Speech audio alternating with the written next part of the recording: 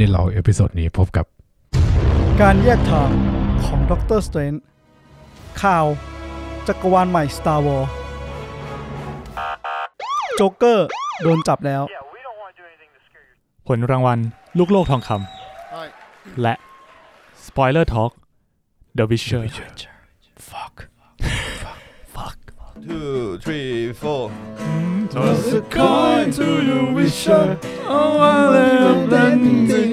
I love blending Oh Toss a coin to the Witcher Oh, I love blending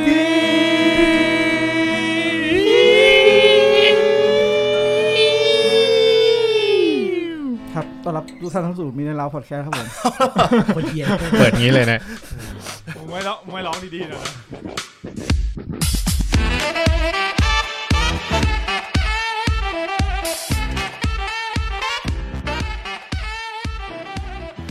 มาขอต้อนรับสู่ Midnight เรานะครับผมวันนี้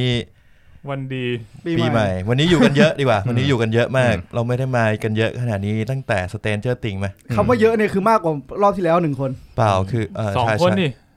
รอบที่แล้วเราลดลง1รอบที่แล้วเรามี3คนเรามี3คนคือพอบอกว่าเยอะเนี่ยมันไม่เกิน5หรอกเพราะห้องอัดเราได้แค่นี้แหละ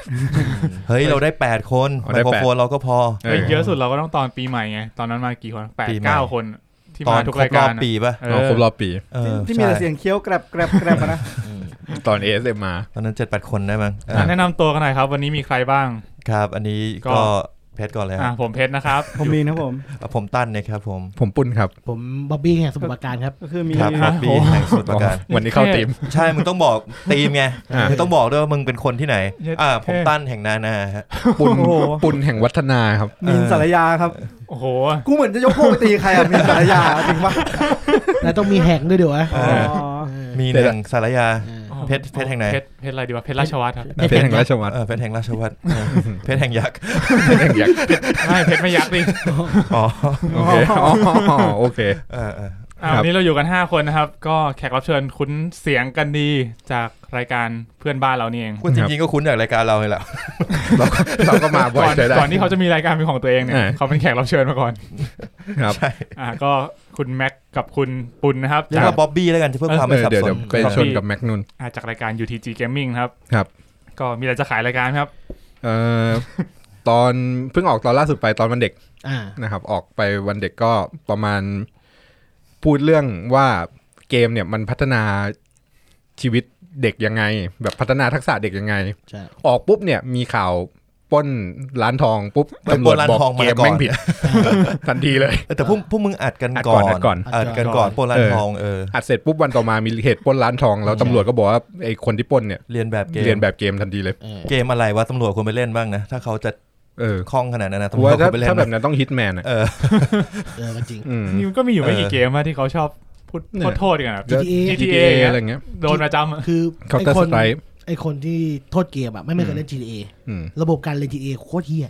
มึงเล็กจริงมึงไม่โดนหรอกถ้ามึงฝึกจาก GTA เนี่ย GTA ถ้ามึงฝึกจาก GTA มันจะกลายเป็น Stormtrooper พูดเลยมึงไม่ทางยิงโดนครับก็ประมาณนี้ครับ UTG Undertale โอเคครับพูดได้ดีก็ Undertale จะออกทุกวันเสาร์เว้นเสาร์นะครับมาของรายการเรากันบ้างสัปดาห์ที่ผ่านมามีอะไรอัปเดตกันบ้างไหมครับผมซื้อไมค์ใหม่นั่นใช่เหรอก็อัปเดตป่ะผมซื้อคอมใหม่ด้วยนี่คือไมค์ใหม่ของคุณนี่คือคุณตัวที่คุณกำลังพูดอยู่ใช่ที่ผมใช้อยู่สำหรับแฟนๆที่ฟังแล้วรู้สึกแตกต่างก็คอมเมนต์มาได้นะครับผมว่าเขาไม่รู้สึกอะไรเพราะกูไม่รู้สึกเหมือนกันว่าเป็นของใหม่คือกูใส่หูฟังนี้กูจะไม่รู้สึกเหมือนกันเพราะหูฟังเพชรก็หูฟังใหม่รวยจังเลยนะพวกมึงเนี่ยไปต่อกันไม่ได้เลยมีช่องว่างนิดนึงแล้วมีใครดูอะไรมาบ้างไหมสัตว์ไม่ได้ซื้อใหม่ผมดู The Witcher นี่มันเหมือนเป็นหน้าที่เหมือนโดนบังคับดูนิดนึงแล้วก็ไม่ได้ดูอะไรแล้วดู The Witcher จบก็รู้สึกแบบพอแล้วโอเคซึ่งวันนี้ก็คือหัวข้อหลักของเรานั่นเองสปอยเร็วจังที่จริงเขาก็น่าจะเห็นตั้งแต่ชื่อแล้วเห็นตั้งแต่กูโพสแล้วเขารู้แต่ร้องเพลงแล้วจริงๆเขารู้ตั้งแต่ที่รูป508โพสแล้วตอนที่รู้ว่าเราจะอ่านอีกตั้งแต่ TPL โพสนะคือรู้ตั้งแต่ Pop Lover มึงปั่นกันเองนะแล้วคุณปุณดูอะไรมาบ้างเอาตั้งแต่แบบที่ไม่ได้โผล่ใช่ป่ะก็ได้จริงๆมีดู How to ทิ้งแล้วก็ไปดูThe Witcher แล้วก็ดูดรากูล่าผมอันนี้ที่แบบที่จำได้ที่จำได้ที่จำไม่ได้นี่คือพวกแบบหนังชื่อสั้นๆใช่ไหมดูหลับไปอะไรเงี้ยดูแล้วหลับเลยรหัสอย่างงี้ต้องจำไม่ได้ไม่ช่วงนี้ไปอ่านหนังสือไปอ่านผมมึงพลิกบทบาทเลยนะไม่ผมไปอ่านดูนอยู่เห็นเพิ่งซื้อมาเป็นเซตเลยนี่ใช่6 เล่มซื้อมา6 เล่มครับแล้วก็เพราะคือจริงๆอ่ะได้ยินรายการพวกคุณแหละบอกว่ามันจะออกปลายปีนี้ละใช่ก็เลยต้องอ่านแล้วล่ะดูนซื้อมา6 เล่มปุ๊บปรากฏว่าหนังเนี่ยมันเอาเล่ม1มาแบ่งเป็น2 พาร์ทแล้วมันทำแค่พาร์ทแรกกูซื้อมาหมดชุดเลยเรียบร้อยแล้วก็มันบอกว่าเงินทุนทั้งหมดอ่ะทุ่มลงไปในหนังภาคเนี่ยถ้าหนังภาคนี้เจ๊งเนี่ยมันจะไม่ทำต่อคือแบบหนังสือกูก็แน่หรอวะแต่หนังสือมันก็ดีมีความดีของมันนะหนังสือดีเขาเป็นก็คือเทียบขั้นกับหลอร์ดออฟลิงแต่เป็นแนวแบบไซไฟใช่เป็นไซไฟครับก็เดี๋ยวรอดูน่าจะมาครับส่วนปีแล้ว How to ทิ้งเป็นไงครับชอบไหม How to ทิ้งไม่ได้ expect อะไรแต่ว่าก็ถือว่าดีแต่มันเป็นหนังที่สปอยไปก็เท่านั้นอ่ะ เพราะว่าคุณค่ามันอยู่ที่การแสดงของตัวละครกับจังหวะเพลงอะไรอย่างงี้มากกว่าคือพล็อตมันไม่มีอะไรอ่ะเพื่อนพล็อตมันเหมือนที่เราเห็นในเทรลเลอร์พล็อตมันคือแบบพยายามจะเอาของไปทิ้งแล้วก็เจอความทรงจำเก่าๆอะไรเงี้ย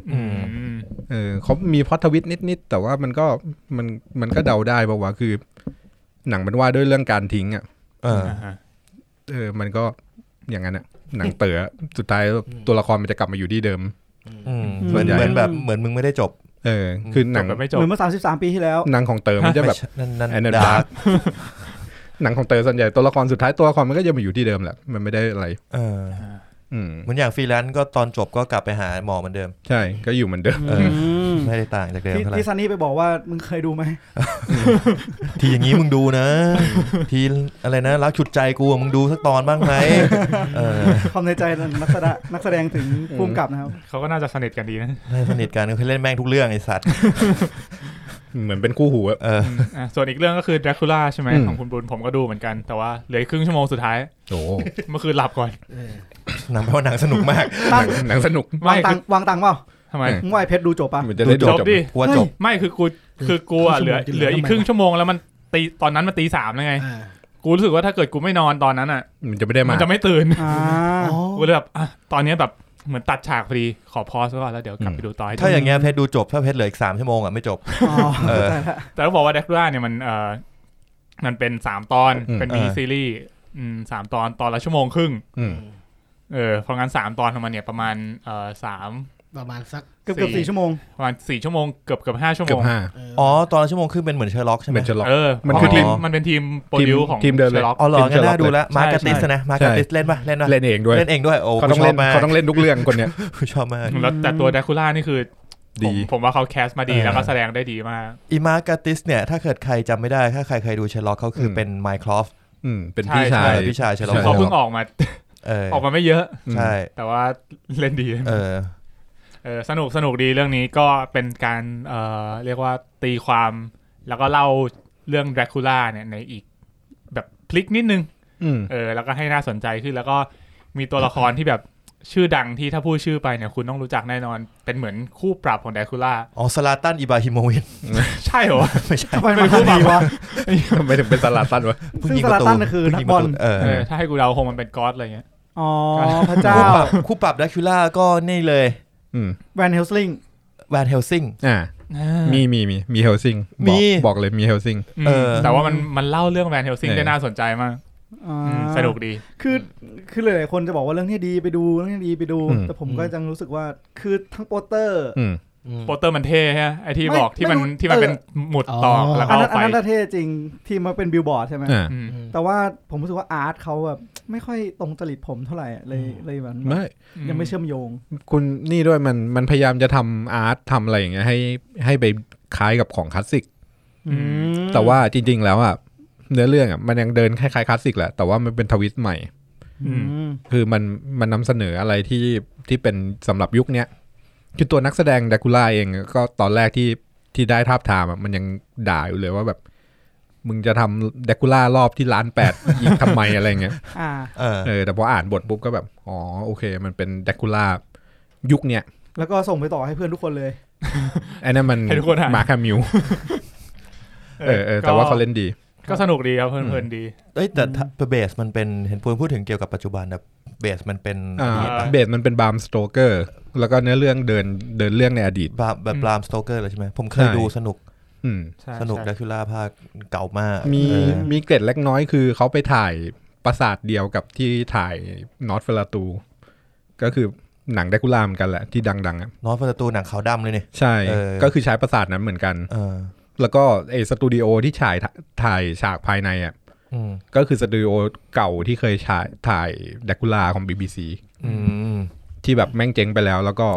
จู่ๆก็กลับมาเปิดโดยที่ไม่ได้นัดกันอะว่ามันจะทำแดร็กคูล่าใหม่แล้วก็ได้ไปถ่ายฉากในปราสาทอะไรเงี้ยในสตูดิโอนั้นเพราะซาวด์สเตจจะเหมือนเดิมอะไรเงี้ยมันจะมีแบบความบังเอิญหลายๆอย่างก็ดีที่เขาไม่ทำแดร็กคูล่าอันโทสรุปคุณนี่คือเสียงกลนหรือเสียงคำรามผมกำลังคุณคริสคุณหึมในลำคออันนี้มันเตรียมเข้าท็อปิกหลักก็สนุกดีลองไปดูกัน3 ตอนก็ถือว่าผมพูดไปด้วยเลยแล้วกันเพราะนั่นคือแดร็กคูล่าเรื่องเดียวที่ผมดูครับคุณมินดูอะไรมาบ้างไหมมันข้ามตัวเองได้เร็วมากเลยนะก็มันดูแค่นั้นมันควบกันไงก็เลยพูดทีเดียวเลยจบเมสซี่แล้วเมสซี่โอ้ยเมสซี่ตอนนั้นไปดูโรนัลโดใช่ที่ชนก็ได้เหรอเท่าไหร่อีกคนนึงที่บอกว่าโรนัลโดเก่งกว่ามึงนะใครวะช่องว่างเลยใครวะคือก่อนนี้มันมีมีมนิดนึงแล้วมันแบบมันไม่มีปัญหากับนักบอลอีกคนนึงเจ้าเฟลิกนะแล้วก็เลยว่าสัตว์โรนัลโดเก่งกว่ามึงอีกเมสซี่เอาวะล่ะเจ้าเฟลิกมันเป็นคนโปรตุเกสก็เลยเกิดมีมวยกลางสนามเป็นโด FC เดี๋ยวมันไม่เกี่ยวกับหนังกลับมาเมสซี่ก่อนได้ไหมข้ามไปขอบคุณครับคุณแม็กคุณบ๊อบก็คือผมจบแล้วผมว่าเป็นไงผมว่าผมชอบนะแล้วผมก็เลยมีทำให้เกิดประเด็นอย่างหนึ่งของผมเหมือนกันว่าผมสังเกตว่าหลายๆเรื่องหนัง Netflix เดี๋ยวนี้ซีรีส์ต้องบอกซีรีส์ Netflix ที่ออกมาจะเห็นว่าคะแนนของออเดียนอะ80 บวกหลายอัน Netflix ใช่ไหมใช่ Netflix ซีรีส์แต่ว่า Witcher นี่ก็เหมือนกัน Witcher เมสซี่แต่ว่าคะแนนของคริติกเองอะกับผุดไม่เกิน40ด้วยซ้ำเพราะมันเขาอาจจะมีแบบวิธีการทำให้แบบก็เขาเน้นขายคนดูอยู่แล้วใช่ไหมเขาไม่ได้ขายคริติกใช่คริติกมันดูฟรีด้วยบางคนเขาเลยอาจจะมีบางวิธีที่แบบว่าคำนวณหรือว่าหาสูตรสำหรับที่ออเดียนส่วนใหญ่จะชอบแต่ว่าไม่ได้จำเป็นต้องเป็นซีรีส์ที่ดีขนาดที่คริติกจะพิจารณาหรือเปล่าที่คิดคือแบบ Netflix มันไม่จำเป็นต้องใช้คริติกช่วยขายหนังอ่ะใช่มันแบบก็จ่ายรายเดือนอยู่แล้วจะดูก็ได้ไม่ดูก็ได้แต่ว่าแบบถ้านู่นเดี๋ยวเห็นโฆษณาก็มาดูเองอะไรเงี้ยแล้วเบสคนดูก็คือเดี๋ยวนี้มันเคว้งใช่ไหมลงโฆษณาไปเยอะแล้วคนก็ดูเคว้งเลยเคว้งเลยยับเลยคือถ้าเคว้งเลยกูไม่อีกอย่างคือหนังมันไม่ออกไงหนังมันไม่ออกลงไงมันไม่เหมือนหนังลงหนังอ่ะมันก็อยู่ในนั้นตลอดแบบจะดูกิจนี่ก็ได้เหมือนดาร์กอย่างเงี้ยพวกคุณก็มาดูปีถัดมาใช่มันก็เลยไม่จำเป็นต้องแบบให้คริติกช่วยขายอะไรมากมั้งผมว่านะแล้วเดี๋ยวนี้ผมว่าโซเชียลเน็ตเวิร์กมันเร็วอ่ะแค่คนดูแล้วแบบบิวไฮกันก็พอแล้วอ่ะสำหรับเขาคนคล้ายๆกันดูเหมือนกันสนุกเหมือนกันก็พอแล้วไม่จำเป็นต้องดีขนาดที่คริติกจะมาวิจารณ์ว่าโหในหลังนี้มันสมบูรณ์ทุกอย่างรูปแบบมันคือคนจ่ายเงินให้เขาอ่ะถ้าคนจ่ายเงินพอใจก็โอเคก็ทำตัวละครน่าสนใจมาทำเพลงที่ติดหูมาเนี่ย Toss a coin to your wisher หลังจากนั้นอ่ะแม่งดูไปหมดมึงได้ร้องทั้งวันแนวเนี่ยกูว่านี่ครับมันเหมือนไม่ถึงยอดเหรียญมีตู้เพลงครับมีเสียงเหรียญเจ๋งว่ามีการทอสกันแล้วไม่ใช่ตู้เพลงคือผมจะบอกอีกอย่างนึงคือซีรีส์ Netflix อ่ะผมว่ามันต่างจากหนังนิดนึงคือคนที่มาดูอ่ะเขาจะเป็นกลุ่มคนที่สนใจเรื่องนี้จริงๆไม่ใช่แบบดูสุ่มหนังก็คือทุกเรื่องนี้เข้าโรงไปดูดีกว่าแล้วบอกโหไม่ดีเลยออกมาก็วิจารณ์แต่เนี่ยคือแบบ The Witcher อ่ะ The Witcher เข้าลงเข้า Netflix ปุ๊บคนที่ชอบ The Witcher อยู่แล้วก็จะไปดูเข้าไปดูทำพอมันทำดีถึงระดับหนึ่งให้มันถูกใจก็ถือว่าดีแล้วแล้วก็อย่าลืมว่ามันมีไอ้ recommendation ของ Netflix คอยแบบคิดให้ด้วยอย่างสมมุติคนที่แบบสมมุติคนพวกเนี้ยไม่น่าชอบวิเชอร์แน่นอนก็ไม่โฆษณามาคนพวกนี้ก็จะไม่มีโอกาสได้ดูแล้วก็ไม่มีโอกาสได้ลงคะแนนใน Tomato Rotten ใช่ถ้าคุณแบบไม่เคยดูหนังแฟนตาซีมาเลยอยู่มันจะซักเจส The Witcher ให้คุณก็คงไม่ใช่จริง ก็เหมือนที่แม่คุณดูหนังเกาหลีแล้วชีวิตคุณก็มีแต่ซีรีส์เกาหลีฟีดขึ้นมาใน Netflix เมื่อกี้คุณเห็นฟีดว่าฟีดน่าสนใจนะมีแต่ดาราเอเชียเนี่ยมึงดูเมสซี่ไปใช่ไหมใช่ต่อมาก็จะมีโรนัลโดไม่เล่นละต่อมาก็จะมีแบบไหนกูรู้เลยเมื่อกี้เนี่ยจากเมสซี่อยู่เปลี่ยนเป็นเมสซี่เนี่ยกูรู้แล้วสิ่งที่คุณตั้นพูดผมว่าเป็นประเด็นมากจะมีหนังศาสนาขึ้นมาให้มึงดูต่อจากเรื่องนั้นผมดูทูโป๊ปต่อเตรียมตัวเลยนะเรื่องต่อไปมันต้องแนะนำ Passion of the Christ ไหมมึงดูสักพักเห็นกูบวชเลยนะสักพักจะมี Little Buddha แล้วกลับมาที่มิสยาครับเป็นไงฮะผมว่าผมชอบนะมันสนุกดีแล้วผมก็คือผมไม่อยากชวนเพื่อนๆให้ไปดูไม่อยากชวนนะแต่ผมอยากรู้ว่าทุกคนคิดยังไงในแต่ละตอนมึงเหมือนมึงเป็นแบบคนตื่นอ่ะมึงเหมือนพยายามเลี่ยงมิชชันนารีอ่ะจะไปด็อกกี้แทนเดี๋ยวโอ้พาออกไม่ได้เลยโอ้พาออกไม่ได้เลยหัวร้อนเลยตอนนี้แรมเต็มคือแบบคือผมมีพี่คนหนึ่งที่ออฟฟิศผมก็ถามตลอดว่าพี่ว่าคนจริงไหมพี่คนจริงไหมพี่เอาอะหมายถึงพี่ดูไม่3กันใช่ไหมใช่พี่ดูตอนไหนแล้วตอนนี้กูตอน4แล้วพี่ว่าคนจริงไหมกูว่าจริงนะสักพักคุยพี่ตอน5พี่ว่าจริงไหมกูไม่ค่อยจริงละกูว่าตอน6พี่ว่าจริงไหมกูไม่ค่อยมั่นใจว่ะงั้นก็น่าสนใจนะถ้าเกิดว่ามีนพูดมาถ้ามีอะไรนี่เรื่อยๆเหมือนมันแบบว่าทิ้งให้เราคิดตลอดใช่ไหมแต่มันก็จะมีหลายๆคริติกที่ผมไปอ่านก็เมคเซนส์ก็คือเขาบอกว่าไอซีรีส์เนี่ยถึงตอนแบบประมาณตอน4ตอน5เขาบอกเขาไม่อยากรู้แล้วว่าตอนจบจะเป็นยังไงเขาจะเป็นคนจริงหรือไม่จริงเหมือนมันมีบางอย่างที่ขัดใจเขาซึ่งผมรู้สึกว่ามันก็โอเคที่จะคิดแบบนั้นผมดูไป2ตอนอ่ะแล้วก็ไม่ดูต่อไปดูดาคูล่าละมันหลับอ่ะ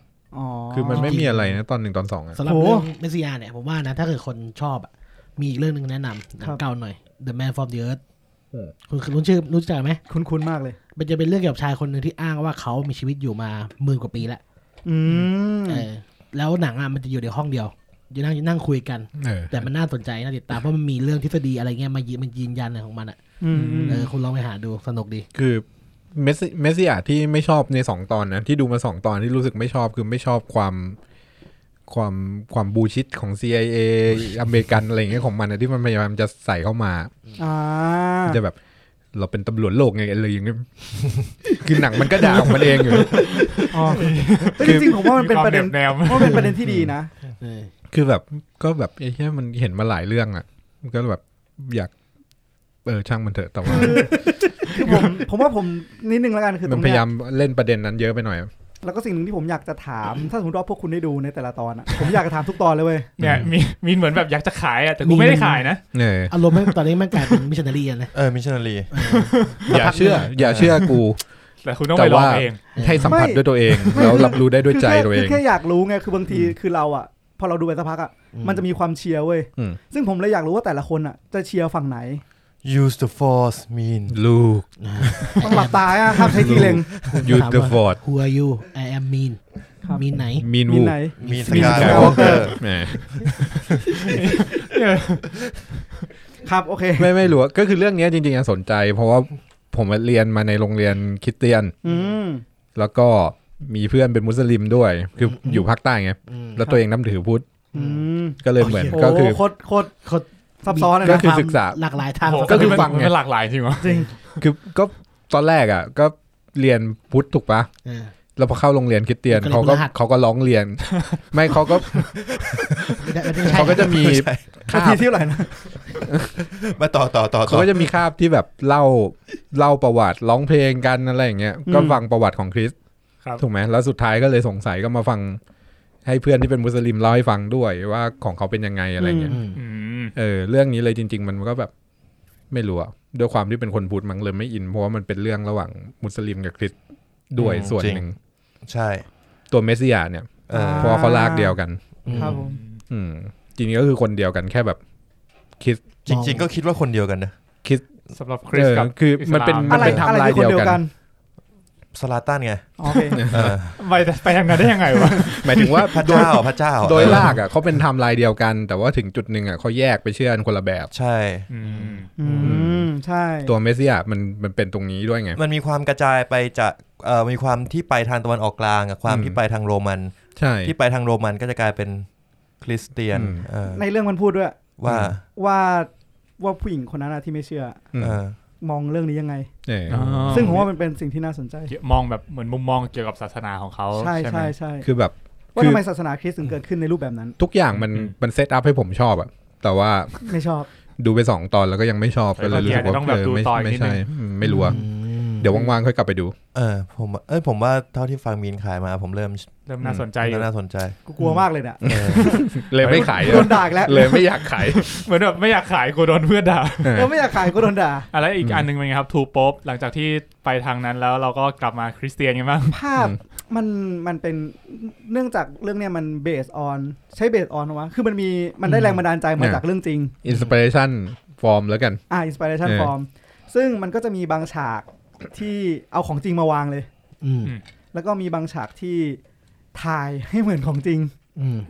รู้สึกมันจะมีอย่างบางสถานที่ที่มันเหมือนโบสถ์สวยๆอ่ะอันนั้นเขาบอกว่าเหมือนสถานที่จริงอ่ะเขาไม่อนุญาตไม่ให้เข้าไปถ่ายเขาก็เลยสร้างใหม่แบบเอาจิตรกรมาวาดแล้วก็สร้างใหม่ที่แบบว่าเรียนแบบเหมือนจริงเลยครับเห็นว่าสวยงามมากแล้วก็ผมรู้สึกว่าฟีลลิ่งกับอารมณ์หลายๆอันอ่ะแล้วก็ฉากบางฉากที่เขาเซตอ่ะมันค่อนข้างที่จะดูดีเนี่ยดูดีแล้วก็มันสวยในความแบบมันจะใช่แล้วก็จะมีแบบบางฉากที่ก็ว่าง่ายๆว่าเหมือนซิมโบลิกอะไรซึ่งมันก็ทำออกมาได้ดูไม่ค่อยเห็นซิมโบลิกสไตล์นี้จากหนังทั่วๆไปไงเพราะว่านี่มันแบบมันศาสนาจ๋ามากจ๋าเลยจ๋าดิโป๊คนนึงเพื่อนถูอีกไงดับเบิ้ลอีก2 เท่าคนเดียวก็ศาสนาแล้วเดี๋ยวถูกโป๊วันครับโฮลี่ครับโฮลี่ครับ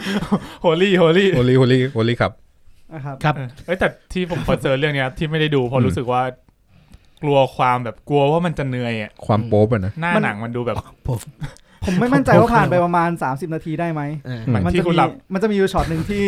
ที่โป๊ะคนนึงอ่ะกำลังเล่นแล้วบอกว่าเนี่ยเขาเล่นเพลงเนี่ยมันเป็นเพลงที่เหมาะสำหรับก่อนนอนพอเขาเล่นไปประมาณไม่เกิน10-20 วิอ่ะคุณหลับลืมตายที่เช้าแล้วผมพูดเล่นจบเพลงแล้วว่ะโฮลี่ก็อดเปลกดย้อนไปมันก็ไม่กี่วินี่ว่ะ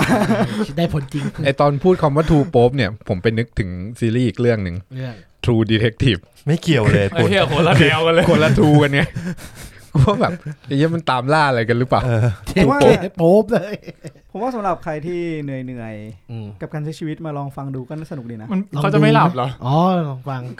ก็หลับก็โอเคว่าคุณเหนื่อยอ่ะถ้าเหนื่อยก็หลับเหนื่อยก็ดูแล้วก็หลับคุณจะดูอย่าฝืนไม่ก็ดูเพื่อให้หลับไงอะไรวะอ๋อผมอยากพูดประเด็นที่ดีในเรื่องนี้อย่างหนึ่งสิ่งที่เขาบอกว่าจริงๆแล้วกำแพงกับสะพานอ่ะใช้พลังงานในการสร้างเท่ากันแต่กำแพงอ่ะทำเพื่อกันให้คน2 คนอ่ะไม่เจอกันแต่สะพานอ่ะคือการเชื่อมคน2 คนให้ได้พบกันให้เจอกันคม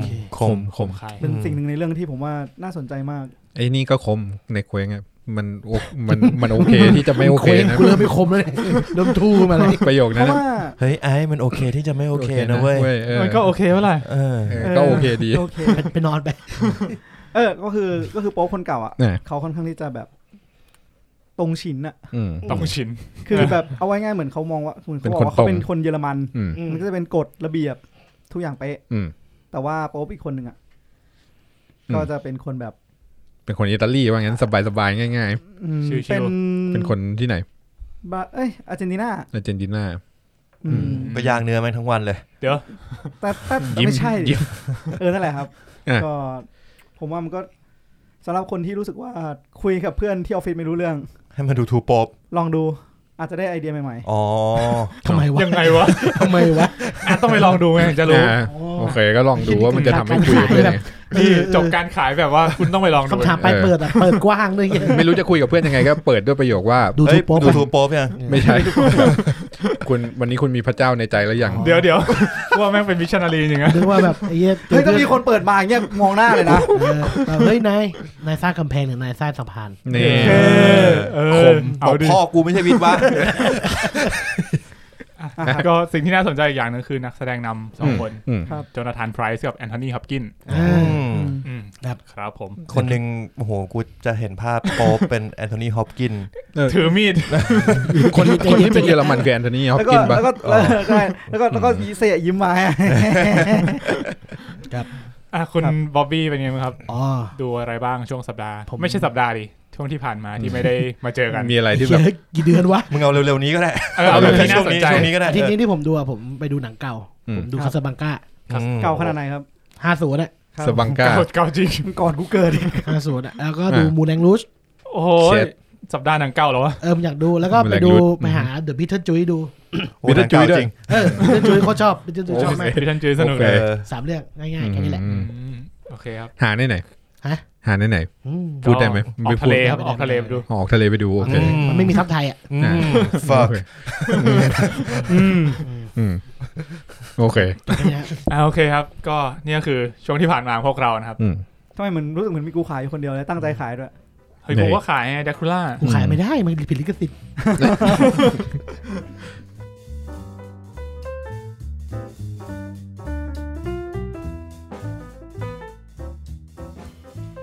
ครับผมก็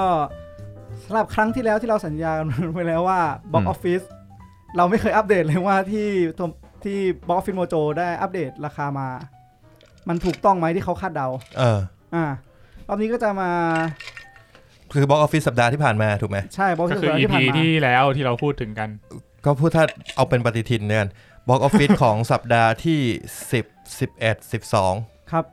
ไม่ใช่สิอาทิตย์ที่แล้ว4-5-6 4-5-6ใช่ 4-5-6 มกราที่ผ่านมาครับก็ที่เราคาดเดามาตรงหมดเลยสุดยอดครับอาจจะมีแค่ราคาที่พลาดบ้าง10-20 Star Wars ครับ Star Wars อันดับ1นะครับ Jumanji อันดับ2 Little Mermaid อันดับ3 Frozen อันดับ4แล้วก็ตามด้วย The Grudge The Grudge อันดับ5 The Grudge หนังใหม่เป๊ะครับ Star Wars รายได้เท่าไหร่ฮะผลออกมาที่แท้ทรูก็คือ34เป๊ะมากอ่ะเขาคาดเดาว่า 34.7 นี้บอก 34.5แค่5 บาทครับโอเคครับงั้นมาที่สัปดาห์นี้ก็เลยดีกว่าไหมUnderwater เนี่ยมันเข้าสัปดาห์ที่แล้วปะหรือสัปดาห์นี้น่าจะเข้าสัปดาห์นี้เข้าสัปดาห์นี้ปะใช่ครับผมครับสำหรับสัปดาห์นี้นะครับเป็นยังไงบ้างครับเขาคาดเดาว่า1917รางวัลใช่ไหมหนังรางวัล Golden Globe ที่ผ่านมาเขาคาดว่า35ล้านสำหรับสัปดาห์แรกก็ตามมาด้วย Star Wars ครับยังอยู่ที่17ล้านอันดับที่2 Jumanji 16ล้านอันดับที่3 Like a Boss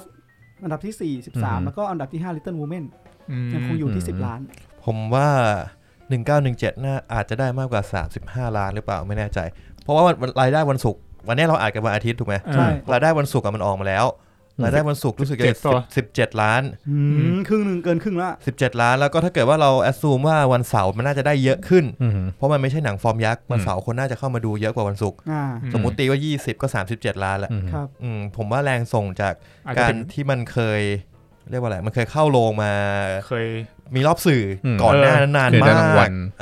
แล้วก็ได้รางวัล Golden Globe ใช่ด้วยเนี่ยระหว่างที่ไม่มีอะไรดูก็ไปดูหน่อยหนังรางวัลเป็นไงเพราะช่วงนี้มันก็ไม่ได้มีอะไรดูมกรามันเป็นช่วงของหนังที่แบบทำเสร็จแล้วก็แบบมันหาที่ฉายไม่ได้จำได้ว่าแถวๆมกรามันก็จะมาฉายแถวนี้ผมก็มีโอกาสได้ไปดูกินบุ๊กกับช่วงนี้เหมือนกัน Golden Globe เหมือนกันใช่เอาใหม่1917ได้13ล้าน9แสนเพราะฉะนั้นก็คือถ้าตีว่า15 28ก็มีแนวโน้มอาจจะ35อย่างที่เขาว่าจริงๆครับผมส่วน Star Wars ได้วันศุกร์ไป3ล้าน9แสนเหรียญ17ก็ดูจะเหนื่อยหน่อย17ผมว่าถ้าดูอันนี้คือมันตกมาประมาณ 60% จากอาทิตย์ที่แล้วก็ 60% ของ35ก็อาจจะเหลือแค่15ล้านประมาณนั้นก็เดี๋ยวมาดูกันวันจันทร์ถ้าเป็นอย่างนั้นจริงแล้วจูเมนจี้ที่เขาคาดเดาเป็นจริงก็อาจจะจูเมนจี้ขึ้นแซงมาเป็นที่2แทนเป็นไม่ได้จูเมนจี้นี่มันรายได้มันค่อนข้างเสถียรมากมันมาเรื่อยๆเลยนะแต่ว่ามันไม่ได้แรงเท่าปีที่แล้วเท่าภาคที่แล้วที่มันเข้าพร้อม Last Jedi ก็ต้องบอกว่าตอนนั้นอันนี้ส่งของการที่คนออกไปดู Star Wars กันเยอะมากเนี่ยมันส่งผลให้จูเมนจี้เนี่ยรายได้เยอะมากด้วยแต่ภาคเนี้ยคนดู Star Wars น้อยลงคนก็ออกมาดูจูเมนจี้น้อยลงเช่นกันรายได้น้อยลงเยอะพอสมควรนะ Star Wars จากภาคที่แล้วมันจะปิดที่620หรือ660ไม่แน่ใจ Last Jedi แต่ว่าภาคเนี้ยน่าจะไม่ถึงเขาคาดเดากันว่า550ก็เหนื่อยแล้วในบ้านนะ1,000 ล้านทั่วโลกตอนนี้ก็ไม่ใกล้เหยียบแล้วก็มัน1,000 ล้านมันเป็นอะไรที่มันต้องถึงอยู่แล้วครับผมแต่คำถามของผมคือ The Last Jedi มันได้ทั่วโลกเท่าไหร่วะแป๊บนึงนะขอดูถ้าจำไม่ผิดน่าจะ 1,300 ถ้างั้นผมแวะมาพูดถึง Frozen 2 Night Elf Underwater แล้วก็ Spy in the Disguise ก็จะยังอยู่ในท็อป 10 สำหรับสัปดาห์นี้ที่เขาคาดเดาไว้เช่นกันครับครับผม ครับ1917นี่น่าสนใจมากนะสนใจกันไหมครับสนครับดูครับดู iMac ด้วยผมไว้ iMac อาทิตย์ลดราคามีป่ะไม่มี iMac จะไม่ลดอัปเดต Last Jedi นะครับทั่วโลก 1,300 ล้านนะครับแต่ Force Awakens รู้สึกกับForce Awakens มัน 2,000 นะรู้สึกกับ 2,000 ล้านนะครับมันลดลงมาเยอะเหมือนกันนะแปลว่าถ้าภาคนี้มันต้องได้สัก1,000 ต้นอ่ะ 1,500 ล้านถือว่าไม่เสียหายForce Awakens 2,000 ล้านแต่ผมว่าจริงๆผมเดาไว้ว่าภาคนี้มันจะต่ำกว่า Last Jedi นะต่ำกว่าแน่นอนเพราะรวมทั้งคนที่เสียใจจาก Last Jedi แล้วด้วยนะก็ไม่แน่มันก็มีคนที่ไม่ชอบ Last Jedi แล้วมาชอบภาคนี้ก็มีคนที่ก็มีเยอะเหมือนกันที่ไม่ชอบ Last Jedi แล้วก็ไม่ชอบภาคนี้เหมือนกันก็มีตอนนี้ Rise of Skywalker ทั่วโลกอยู่ที่956ล้านเหรียญเกินพันแบบผืดโอ้ย950เหรออีกสักอาทิตย์นี้น่าจะเกินนะ1,050 ล้านทีนี้ก็อาจจะแตะได้ไปจบไป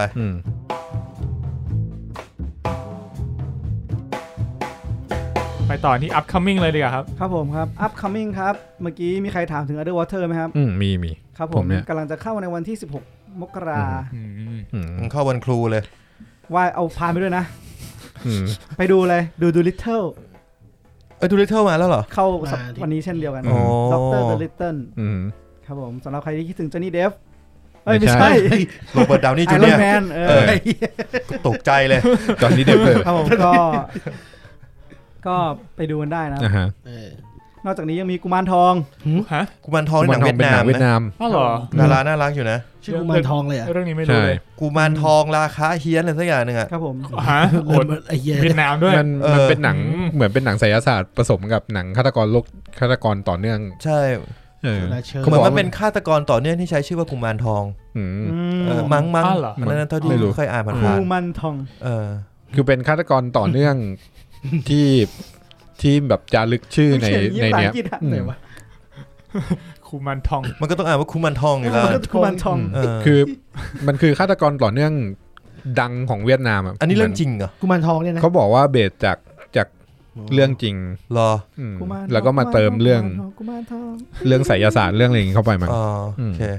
กุมารทอง to the witcher เดี๋ยวอย่าเพิ่งยังไม่เข้าครับก็จะตามด้วยปิดป่าหลอนเพื่อมีใครที่อยากดูหนังสยองขวัญแล้วมือปืนปิดป่าหลอนนี่หนังไทยอ่ะครับผมใช่มือปืนโลกพระจันทร์เข้าไปที่แล้วยังไม่ดูเลยผมชอบเทรลเลอร์มันมากครับผมมันเป็นก็มีดิสโทเปียนประมาณนี้ครับหนังที่จะเข้าในสัปดาห์หน้ามี3มิติอันเนี้ย3มิติคืออะไรนะแม็กอะไร3มิติทันฮัจิหนังอินเดีย3มิติเหรอครับเฮ้ยโหผมแบบนึกภาพแบบตอนที่เขากำลังออกมาร้องเพลงกันแล้วแบบทำไมใส่หน้าเลยคุณดูภาพรถตำรวจลอยได้แล้วบินทะลุจออะไรเงี้ยแล้วก็ที่แบบรถหมุนไปแล้วพระเอกยืนอยู่ข้างล่างแล้วหยิบคนที่อยู่ในรถดึงออกมาเงี้ยประมาณนั้นคนหนังอินเดียนะจริงผมว่ามันเป็นความเท่ในหนังอินเดียไงคุณต้องลองไปดูหนังอินเดียในโรงสักครั้งนึงในโรงผมไปลองดูครั้งนึงผมงงเลยไม่มีพักเบรกฮะดูอยู่แบบหนังมันปิดในไทยนะใช่ดูที่โรงนี้เอกมัยคือหนังเขามันตัดให้มีพักเบรกเรียบร้อยเลยพักเบรกเปิดไฟปุ๊บคนลุกกันอะไรวะเกิดอะไรขึ้นวะจบแล้วเหรอไปฉี่แล้วกลับซื้อของกินกลับเข้ามานั่งดูต่อแปลกดีว่ะเนี่ยว่าถ้าทำดูหนังอินเดียดูเรื่องกลับมานี่พร้อมแบบเครื่องเทศจัดเต็มเลยว่าในโรงอ่ะมันก็ได้กลิ่นตั้งแต่เริ่มเทศนั่นแหละเริ่มไปเติมไงพักเบรกไปเติมแล้วเข้าไปนี่เสียงในหัวว่าดึมเฮียจริงเป็นบูลลี่เขาอีกไงไม่ได้บูลลี่แต่เป็นวัฒนธรรมที่น่าสนใจนะสนใจคนอื่นเข้าไปดูไงแล้วคือเมเจอร์เอกมัยเมเจอร์เอกมัยจะฉายซึ่งผมไม่คิดว่ามันจะอยู่ใกล้ขนาดนี้เลยวัฒนธรรมเนี่ยมันชอบฉายหนังอินเดียบ่อยมากก็มันคนอินเดียก็อยู่แถวบ้านผมเยอะไงเอกมัยมันก็ใกล้ดีมันแต่ดูผมว่าโรงใกล้สุดมันจะเป็นเทอร์มินอลไหมไม่เทอร์มินอลทาร์เก็ตของเป็นคนไทยไงโอเคครับมันก็ประมาณนี้ครับสำหรับสัปดาห์นี้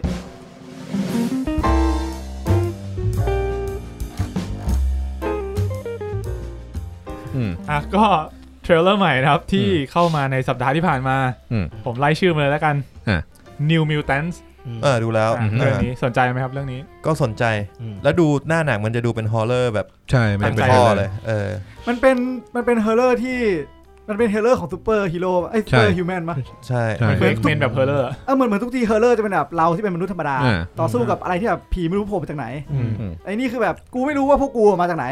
แล้วกูไม่รู้พวกมึงมาจากไหนมันเซตติ้งมันอยู่ในโรงพยาบาลบ้าด้วยไงพวกมิวแทนเนี่ยแล้วผมเห็นว่าล่าสุดถ้าจำไม่ผิดไปอ่านมาคือมีข่าวมาบอกว่า New Mutant เนี่ยเป็นหนึ่งใน Marvel Cinematic Universe ใช่มันขึ้นโลโก้อะไรเป็นแบบ Marvel Studio หรือ Marvel เฉยๆ Marvel ขึ้น Marvel Studio แล้วเหรอไอ้สีแดงๆอ่ะใช่ไหมขึ้นไม่แน่ใจว่า Studio หรือเปล่าแต่ว่าไม่เป็น Marvel แบบ Marvel คอมิกอ่ะแต่ว่ามันมีจดหมายของ D23 อ่ะของสมาชิกของดิสนีย์อ่ะมันส่งจดหมายมาแบบแนะนำหนังใหม่นู่นนี่อะไรใช่ป่ะแล้วมันก็บอกว่าNew Entry from Marvel Universe Marvel Cinematic Universe แล้วก็เป็นเทรลเลอร์อันนี้ New Mutant คือก็ไม่รู้ว่าไอคนเขียนเมลมันเมาหรือว่ามันอยู่ใน MCU แล้วจริงๆหรือมันกำลังพยายามจะโยงเรื่องอยู่น่าสนใจเนี่ยแล้วก็มีนิดนึงตรงนั้นครับผมเทเลต่อไปครับคุณเพชรจริงๆขอแทรกนึงก็จริงๆก็เป็นไปได้นะว่า New Mutant จริงๆมันต้องออกมาตั้งนานแล้วแต่ว่าที่มันไม่ออกสักทีเนี่ยเพราะมันมีปัญหาที่จะต้องเคลียร์เรื่องFox กับ Disney ใช่เพราะคำว่า Mutant มันของ Fox นี่ใช่แล้วพอซื้อเสร็จพอให้มันเรียบร้อยแล้วเนี่ยค่อยสรุปทีเดียวแล้วก็ออกมาก็หวังว่าจะลงตัวครับผมครับนี่ครับมันขึ้นแค่ Marvel ถ้า Marvel อย่างเงี้ยเป็น Marvel Comics Marvel แดงๆอย่างเงี้ยปกติขึ้นพวก Deadpool หรือ Fox แต่ก่อนก็จะขึ้นแบบนี้ใช่ถ้าของอีกอันนึงมันจะขึ้น Marvel Studio ครับเรื่องต่อไปเป็นหนัง Horror ครับ Brahms the Boy Brahms the Boy 2ตอนแรกผมตกใจผมนึกว่าซีรีส์ The Boy เฮ้ยจริงๆตกใจไงจริงๆเป็นหนังเป็นซีควอลด้วยภาคแรกรู้สึกเป็นหนังเก่าแล้วเป็นตุ๊กตาเด็กผีตุ๊กตานิกกี้ใช่ไม่ตุ๊กตามันเหมือนชักกี้อ่ะตุ๊กตาที่พ่อแม่ไม่น่าจะซื้อให้ลูกอ่ะจริงๆใช่คือเป็นไม่คือในตัวอย่างก็คือตัวตาเก่าคือเป็นแบบว่าเป็นครอบครัวหนึ่งที่เหมือนกับว่าไปพักที่บ้านต่างจังหวัดแล้วก็แบบลูกชายอยู่ๆก็แบบวิ่งเล่นในป่าอะไรอย่างเงี้ยแล้วไปเจอตุ๊กตาที่หน้าหลอนๆแล้วก็เลยแบบเฮ้ยเอากลับบ้านดีกว่าหน้าตีจริงนะเด็กนี่โอ้โหไม่ลูกชายมันมีปัญหาทางจิตด้วยใช่เขาก็เลยพาไปแบบรักษาอาการอะไรออกจากเมืองไปดีท็อกชีวิตเมืองโซเชียลดีท็อกแล้วก็ไปอยู่บ้านกลางทุ่งอะไรเงี้ยแล้วก็แบบลูกชายเจอของเล่นอะไรเงี้ยก็แบบเอามาไว้ในบ้านซึ่งเป็นตุ๊กตาหน้าตาหลอนสัตว์ตัวนึงตั้งอยู่ในบ้านเลอะดินเลยเห็ดเจอแบบอยู่ฝังอยู่ในดินอ่ะแล้วก็พ่อแม่ก็เอาขึ้นมาแล้วก็แบบทำความสะอาดอะไรเงี้ยแล้วก็มาตั้งเป็นเพื่อนลูกก็โลกสวยกันดีครับหลอนชิบหายหน้าแบบหลอนมากหน้าไม่เหมือนไอ้สุ13อ่ะขาวตึงเจสันนะเจสันมาโมนะเจสันบอลเจสันยังถือปืนมาเลยมีใครให้เจสันเจสันมอเจสันยังเจสันเอ็กเจสันเอ็กก็ตัวเดียวกันนี่สันตัวน่าถูกแล้วไปต่อที่ Bird of Prey ดีกว่าโอเคBird of Prey ตัวอย่างใหม่เหมือนกันก็มูดโทนชัดเจนขึ้นมากใช่แล้วก็ชอบนะผมรู้สึกว่าเป็นอีกเรื่องที่ผมอยากดูในปีนี้เพราะผมว่าตัวแสดงนำนี่มาร์กอต ล็อบบี้นะตอนเล่น Once Upon a Time น่าจะขาเล็กกว่านี้ตอนเล่นน่าจะขาเล็กOnce Upon a Timeมันอีกคนนึงเพื่อนเฮ้ยคนเดียวกันนี่คนเดียวกันOnce Upon a Time ใช่มาร์กอต ล็อบบี้ที่เล่นเป็นชาลอนเทสผมไปนึกถึงไอ้นี่ Lady or Die Lady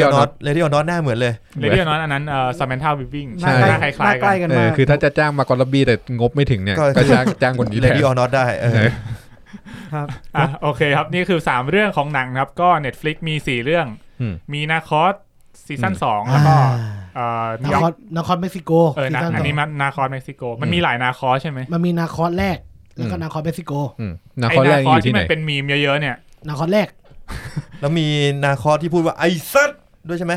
นาคอมขอบคุณครับเย็ดแค่เป็นไงล่ะโอ้ทอสนาคอม to the witcher มึงจะโยงเข้าเพลงตลอดไม่ได้ชอบไม่แล้วนาคอสแรกมันเดินเรื่องไงเนี่ยอเมริกานาคอสแรกเดินเรื่องในไอ้ใต้เม็กซิโกนี่แหละวะชิลีคิวบาไกลไปคิวบาใช่ไหมโคลัมเบียโคลัมเบียโคลัมเบียจะทำถูกอยู่แล้วนึกไม่ออกจู่เด้งมานึกไม่ออกอีกหน่อยครบละเป็นมีมไอ้ภาคแรกอย่างนั้นไอ้ตัวที่เป็นมีมที่แบบชอบยืนหันหลังแล้วก็นั่งเก้าอี้ราชาติดชื่ออะไรวะใช่ไหมคนนึงไอ้ปาโบเอสโคบา อันนี้ก็เป็น Narcos Mexico นะครับซีซั่น2ก็น่าดูเข้ากุมภานี้วันที่13ผมจะหายไปเลยไปดูชอบมากเรียนไทยสัตว์เฮียโดนจับสัตว์คุยกันเรื่องนั้นบ่อยเหลือเกินอีกเรื่องครับ October Faction ก็เรื่องอะไรวะเนี่ยอันนี้เป็นอีกเรื่องนึงของ Netflix ลองไปดูตัวอย่างดูครับอีเหี้ยง่ายถามว่าเรื่องอะไรวะเรื่องนึงที่จริงกูดูแล้วเว้ยตัวอย่างมันเหมือนกูดูแล้วแต่กูจำไม่ได้แล้วเป็นอินแบ็กป่ะมันเป็นอินแบ็กวิชเว้ยคุณดูแล้วจริงๆใช่ไหมดูแล้วอินแบ็กวิชเหรอก็คือมันเหมือนเซตเทิลโลกว่ามันจะเป็นแบบมีความวิชหน่อยอ่ะมีความแบบนักเวทหน่อยๆเป็นโลกที่มีมอนสเตอร์มีมอนสเตอร์คือแม่มดฉุบป่ะไม่มันไม่มันมีความมนต์ดำนิดนึงมีความมนต์ดำแต่เป็นแล้วก็มีนักล่ามอนสเตอร์ซึ่งดำเนินเรื่องเหมือนแบบเป็นคนใส่สูท2คนก็คือดำเนินเรื่องคล้ายเมนินแบ็กอ่ะในหนังตัวอย่างอ่ะเป็นผู้ชายผู้หญิงเป็นโทนตลกหรือเป็นโทนจริงจังกึ่งน่าจะจริงจังแต่ว่ามีมุกนิดหน่อยโอเคน่าดูใช้ได้เป็นนักล่ามอนเตอร์คือเหมือนเอาเมนแบ็กมาบิดคุณบอกก็คือเป็นวิชเชอร์ไงแล้วก็มีแม่มดหัวกูเนี่ยดูวิชเชอร์แล้วนะจริงดีดเลยดีดแก้งไอ้เรื่องก็ Lock and Key อันนี้เป็นซีรีส์ของ Netflix เหมือนกันที่อะแดปมาจากนิยายอันนี้น่าสนใจดีผมรู้สึกว่าเป็นแนวแบบแฟนตาซีที่มีครอบครัวนึง3พี่น้องเข้าไปอยู่ในบ้านหลังนึงแล้วก็บ้านหลังนี้แบบเป็น House of Key จะแบบเดินไปแล้วแบบเจอกุญแจในบ้านแล้วก็ไปไขประตูบานนู้นบานนี้แล้วก็จะแบบเจอเรื่องแฟนตาซีนาเนียหน่อยๆว่าโทนมันเหมือนนาเนียแต่ว่าจะมีความดาร์กกว่ามีความน่ากลัวด้วยค่อนข้างเยอะใช่เป็นนาเนียที่ดูน่ากลัวขึ้นมีเทรลเลอร์อีกอันนึงนะแร็กนาร็อกใช่แร็กนาร็อกมันเป็นหนังอะไรนะนอร์เวเยียนป่ะนอร์เวเยียนก็ซาวก็ใส่เสียงเนี่ยก็จะเป็นภาษานอร์เวย์หมดใช่หนังตัวอย่างมันยังดึงผมไปไม่ได้อ่ะมีฉากเดียวที่มันแบบยากรถไฟฟ้าผ่านลงมาแค่นั้นเองแต่แล้วก็หัวทองเลยมันเอาไอ้นี่นะมีค้อนโผล่ด้วยมันเป็นหัวทองมีค้อนโผล่ไม่มันคือเบสตำนานแร็กนาร็อกนะเอามาอะแดปก็คือเหมือนสู้กับยักษ์สู้กับโยตุนตอนแรกผมเห็นลิสต์เหมือนกันว่า Netflix จะมีเรื่องแร็กนาร็อกขึ้นมาผมก็คิดว่าไอ้ทอแร็กนาร็อกมันเข้า Netflix ตั้งนานแล้วไม่ใช่วะหรือมันหลุดไปอีกรอบนึงมันกลับมาอีกรอบแน่เลยสงสัยมีตัวอย่างนี้ด้วยนี่มีควายเพจพูดยังควายเพลสไม่นี่หมายถึง Netflix ไงควายเพลสพูดไปอาทิตย์ที่แล้วอันนั้นก็น่าสนใจไม่รู้เรื่องครับไม่รู้อะไรครับผมชีวิตผมไม่รู้เรื่องอะไรเลยครับครับก็เรื่องสุดท้ายครับโอซากซีซั่น3โอซากเรื่องนี้ผมว่าจะกลับไปดูให้จบอย่างนั้นอยู่ในลิสต์คือคุณดูไม่จบมีหลายลิสต์เรื่องนี้คือจริงดูไปแค่ซีซั่น1ด้วยซีซั่น2ไม่ได้ดูต้องรีบดูก่อนซีซั่น3ก็จะมาเดือนมีนาวันที่27โอ้นานเหมือนกันนะคือพอมีซีซั่น4คุณก็จะคิดว่าโอ้โหต้องไปตามดูทั้ง4ซีซั่นเพราะงั้นเราต้องดูก่อนเลยใช่มันจะคล้ายๆผมตอนผมดู Breaking Bad ครั้งแรกมันจบแล้วไงแล้วเพิ่งมาดูก็5ซีซั่นมึงนานเหลือเกินก็จะหมดพอเห็นตัวเลขแล้วแบบท้อใจเฮียเหนื่อยเลยคุณมีไงตอนนี้ลิกแอนด์มอร์ตี้ที่ไหนละลิกแอนด์มอร์ตี้มันพักเบรกกลางซีซั่นนี่ก็คือถึงล่าสุดแล้วใช่มันเยอะเหมือนกันนะแต่ผมดูมาเรื่อยๆไงก็ดูเรื่อยๆครับมีอย่างอื่นปะอันนี้หมดแล้วเทเลอร์มีอะไรเสริมไหมครับผมมีข่าวเข้าข่าวยังได้เนี่ยเข้าข่าวแล้วครับเอาของผมก่อนแล้วกันมันมีอันนี้เป็นข่าวลือนะก็คือเขาลือว่าไอไทโลจีใหม่ของ Star Wars เนี่ยจะมาเนี่ยมันจะเริ่มมีข่าวตั้งแต่ปี2021ครับผมโดยที่ไอ้ไทโลจีใหม่เนี่ยมันจะใช้ approach ที่มันจะปรับ approach มาเป็น approach แบบ MCU คือจะเป็นเรื่องแบบแยกๆแล้วค่อยมารวมทีหลังมันจะได้ทำง่ายเข้าใจแล้วก็โดยที่มันจะไม่ได้มีแค่หนังกับซีรีส์มันจะเป็นแบบมัลติแพลตฟอร์มแคมเปญมันนี่คือแยกที400 ปีที่แล้วเลยวะมันก็คือไม่ก็อันนี้แค่ลือว่ามันจะกลับมาที่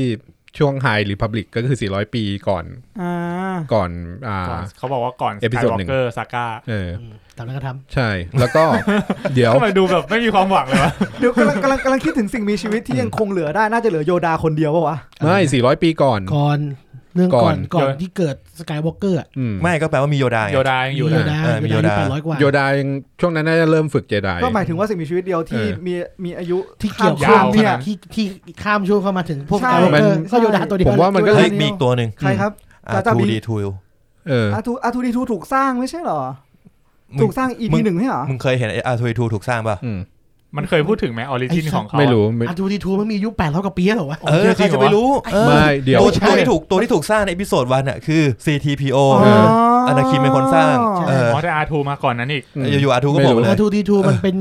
หุ่นดอยของแม็กคือไม่จังหวะพวกมึงหยุดก่อนฟังกูไม่จะบอกว่า R2D2 หุ่นท้าย R2D2 มันมีตั้งแต่ Old Republic แล้วเพราะงั้นมันมีมาแบบ1,000 กว่าปีก่อนหน้าอยู่แล้วหุ่นเฮียนี่มีไม่แน่ไม่แน่กูเกลียดกูนึกถึงเฮียนี่มึงแทบยุคหินเลยนะไม่หินไอ้สัตว์ไม่มึงคิดถึงพีเรียด 1,200 ปีที่ผ่านมามึงเพิ่งจะใช้วัสดุอุปกรณ์เป็นอ่ะมันไม่เหมือนเรามันเป็นจักรวาลที่ฟ้าเอาไว้มึงวัดอย่างนั้นไม่ได้1,000 กว่าปีของมันน่ะจะเลื่อน1,000 กว่าปีก่อนของมันน่ะอาจจะ10,000 กว่าปีต่อจากเราอ่ะบอกว่าไม่แต่กำลังคิดว่าเทคโนโลยีมันควรจะแบบไปข้างหน้านั่นแหละนี่คือความโง่ของจักรวาล Star Wars เทคโนโลยีไม่เคยไปข้างหน้าญี่ปุ่นจะมามีความโง่ของมึงอีน่าเปลี่ยนสีใจหายแวบเลยจะบอกว่าเทคโนโลยีใน Old Republic อ่ะแม่งทันสมัยกว่า New Republic อีกใช่เดี๋ยวนะโอนี่คือประมาณ1,000 กว่าปีก่อนยาวินอ่ะแล้วนิวนิวก็คือที่เราดูปัจจุบันที่เราดูแล้วมันก็มันมีไอ้นี่มาขั้นไงคาวแอตลาสมาตรงกลางไม่ใช่เหรอมันทำให้มึงเห็นไงระหว่างปัจจุบันกับอดีตมันยังไงแล้วมันเริ่มใหม่มึงรู้ไหมสิ่งที่พัฒนาอย่างเดียวของเทคโนโลยี Star Wars นะครับคืออะไรรู้ไหมคือไอ้ปืนใน Death Star เล็กลงเรื่อยๆเล็กลงตอนแรกแบบตื่นเต้นมากโหเราสร้างเครื่องยิงดาวระเบิดทิ้งได้สักพักนึงนี่เรามีเครื่องยิงดาวเป็นหมื่นลำเลยเต็มเลยควบคุมโดย The Force พัฒนาแบบก้าวกระโดดเลยคือไม่เทคโนโลยีมันไม่ขยับเลยแถมแม่งถอยหลังด้วยนะใช่คือจริงๆมันอารมณ์มันคล้ายๆ Foundation คือแบบเป็นช่วง Empire ล่มสลายอะไรอย่างเงี้ยเทคโนโลยีมันเลยถอยแต่ผมว่าผมเข้าใจได้ว่ามันเหมือนว่าจะสื่อว่า Empire มันปกครองได้แย่มากทุกอย่างมันก็เลยแย่ลงหลังจากที่ Empire ขึ้นมาปกครองอย่างนี้ก็เหมือนยุคเรเนซองส์ใช่ไหมทีนี้กลับมาก็คือ High Republic จะเป็นช่วงสงบสุขแต่ก็ไม่รู้ว่าจะสงบจริงหรือเปล่าก่อนที่สกายวอล์กเกอร์จะเริ่มใช่ปะแล้วก็เขาบอกว่ามันจะเริ่มยิงซาก้าเนี่ยในหลายๆแพลตฟอร์มพร้อมๆกันโดยที่มันจะเริ่มเนื้อเรื่องของตัวเนี่ยที่แรกในเกมไอ้เชี่ยจะเริ่มจะเริ่มที่เกมก่อนงั้นแปลว่าเราจะมีทั้ง2ทั้งวิหารซิธวิหารเจไดก็ยังมีทั้งคู่ป่ะยุคนั้นไม่ซิธไม่มีซิธแล้วช่วงไฮริพับลิกคือซิธหายไอซิธหายซิธมันหายซิธหายวันนี้กูโดนเยอะแล้วมีสะดุ้งเลยไม่ซิธมันล่มมานานแล้วจริงๆจำเอพิโซด1ได้ว่าเอพิโซด1อ่ะเจไดเชื่อว่าซิธล่มสลายไปแล้วแล้วจู่ๆก็มีดาร์ธมอร์โผล่ขึ้นมามันเลยเริ่มเรื่องใช่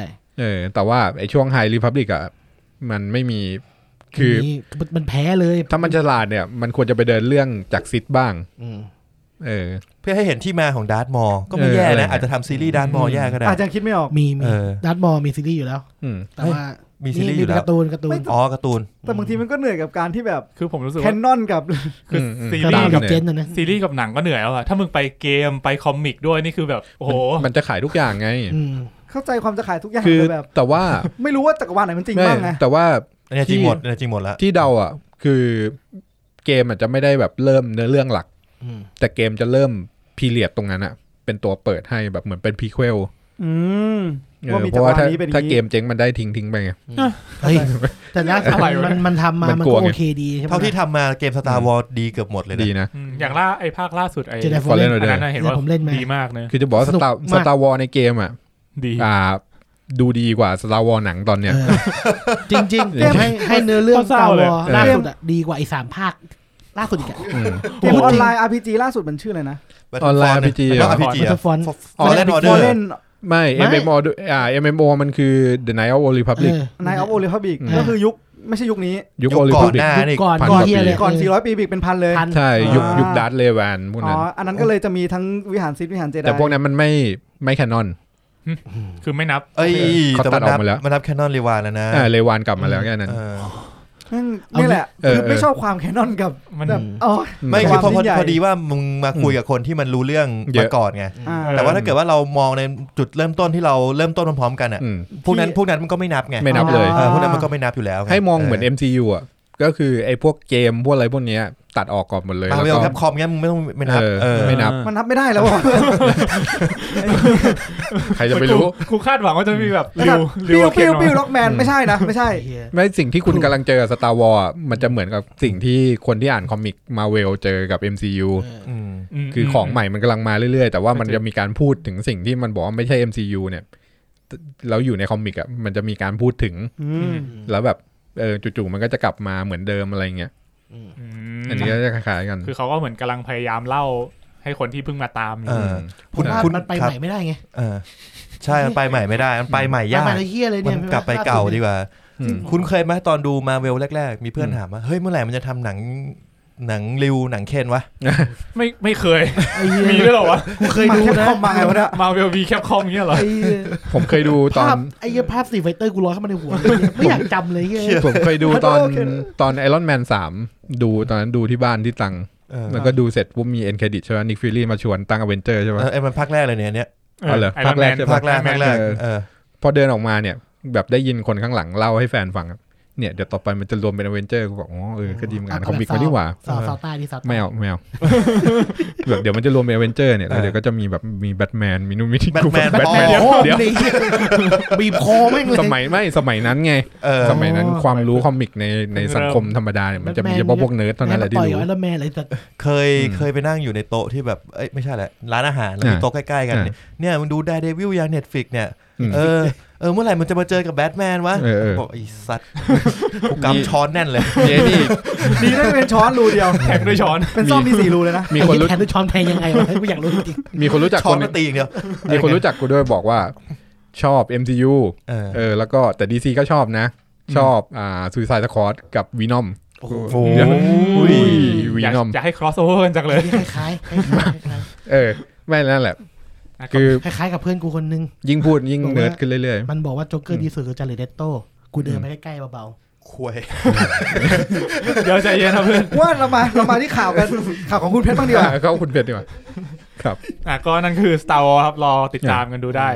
ช่วง400ปีก่อนนะฮะ Star Wars มีอีกเรื่องนึงผมอยากเสริมเอาเลยครับเอาเลยไม่นี่เป็นซีรีส์ที่เขาจะวางต่อของเรื่องของ Obi-Wan Kenobi ใช่ไหมทีนี้มันมีข่าวนึงที่ถ้าคนดู Star Wars จะไม่ค่อยชอบใจใช่ครับไม่ค่อยชอบใจมาแน่ฮะจริงเหรอ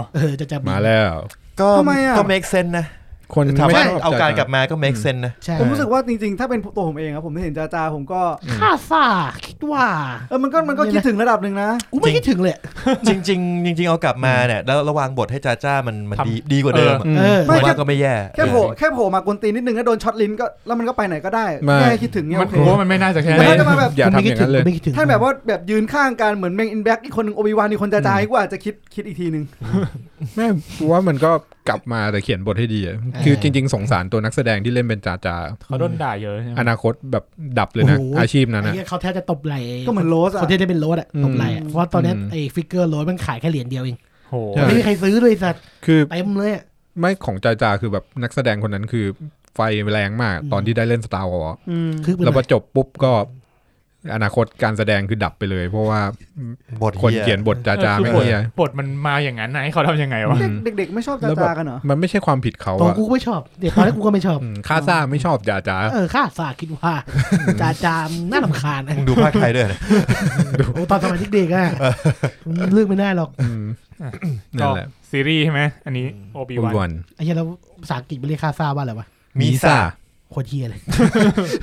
คนแปลก็เจ๋งนะเฮียคันหัวเลยอ่ะโอเคครับข้ามจักรวาลมาบ้างมาฝั่งดิสนีย์กันบ้างก็ข่าวนี้ครับ Frozen 2ไม่ได้ข้ามนะก็อยู่ในก็เหมือนมันอยู่ในราคาเดียวข้ามมาเวลข้ามห้องข่าวแอนิเมชันนิดนึงครับ Frozen 2ทำลายสถิติกลายเป็นแอนิเมชันรายได้สูงสุดแล้วของโลกเลยแต่ว่าข่าวนี้มันมี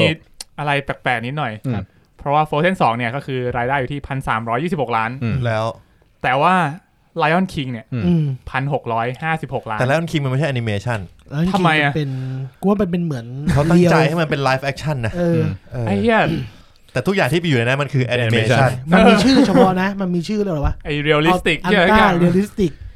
National Geographic โอ้ก็เป็นอันดับ1ของโลกเลยเพราะว่ามึงสร้างแนวนี้ออกมาคนเดียวไม่แต่คำว่าแอนิเมชันอ่ะมันไม่ใช่แอนิเมชันที่นี่คือการคือ การ์ตูนเนี่ยมันคือการ์ตูนเนี่ย3 มิติต้องไม่เรียลลิสติกใช่ไหมใช่มันต้องเป็นการ์ตูน3 มิติแต่นั่นคือมันตั้งใจทำเป็นเรียลลิสติกที่สุดคือต้องดูแล้วเข้าใจเลยว่าอันนี้แม่งไม่จริงอ่ะใช่ป่ะกูดูกูเข้าใจไม่จริงนะคือมันแบบอันเนี้ยมันมีความก้ำกึ่งนิดนึงเพราะว่าแล้วคิงมันก็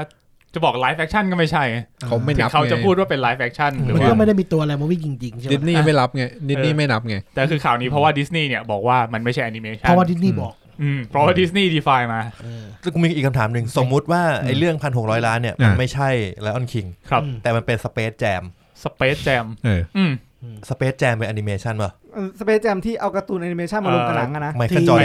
แดนไม่ Space Jam ไม่เป็นแอนิเมชันหนังธรรมดาโอเคถ้าอย่างนั้นได้แล้ว Lego Movie อ่ะ Lego ก็แอนิเมชันLego มึงจะเป็นมึงดู Lego Movie ภาคแรกยังมันเรียลลิสติกใช่ไหมมึงดูใช่ไหมเรียกว่าเรียลลิสติกมีจะบอกว่าดูภาคแรกแต่ไม่ได้ดูไอ้ภาคแบทแมนอะไรจะบอกว่าแบทแมนฮาร์ดจริงแสงสีมันเหมือนจริงก็จริงแต่ว่าจริงๆแล้ว Lego Movie เนี่ยเป็นแอนิเมชันแล้วตอนสุดท้ายอ่ะตอนสุดท้ายก็เป็นแอนิเมชันไม่ตอนท้ายตอนสุดท้ายมันมีอันนั้นไม่นับแสดงจริง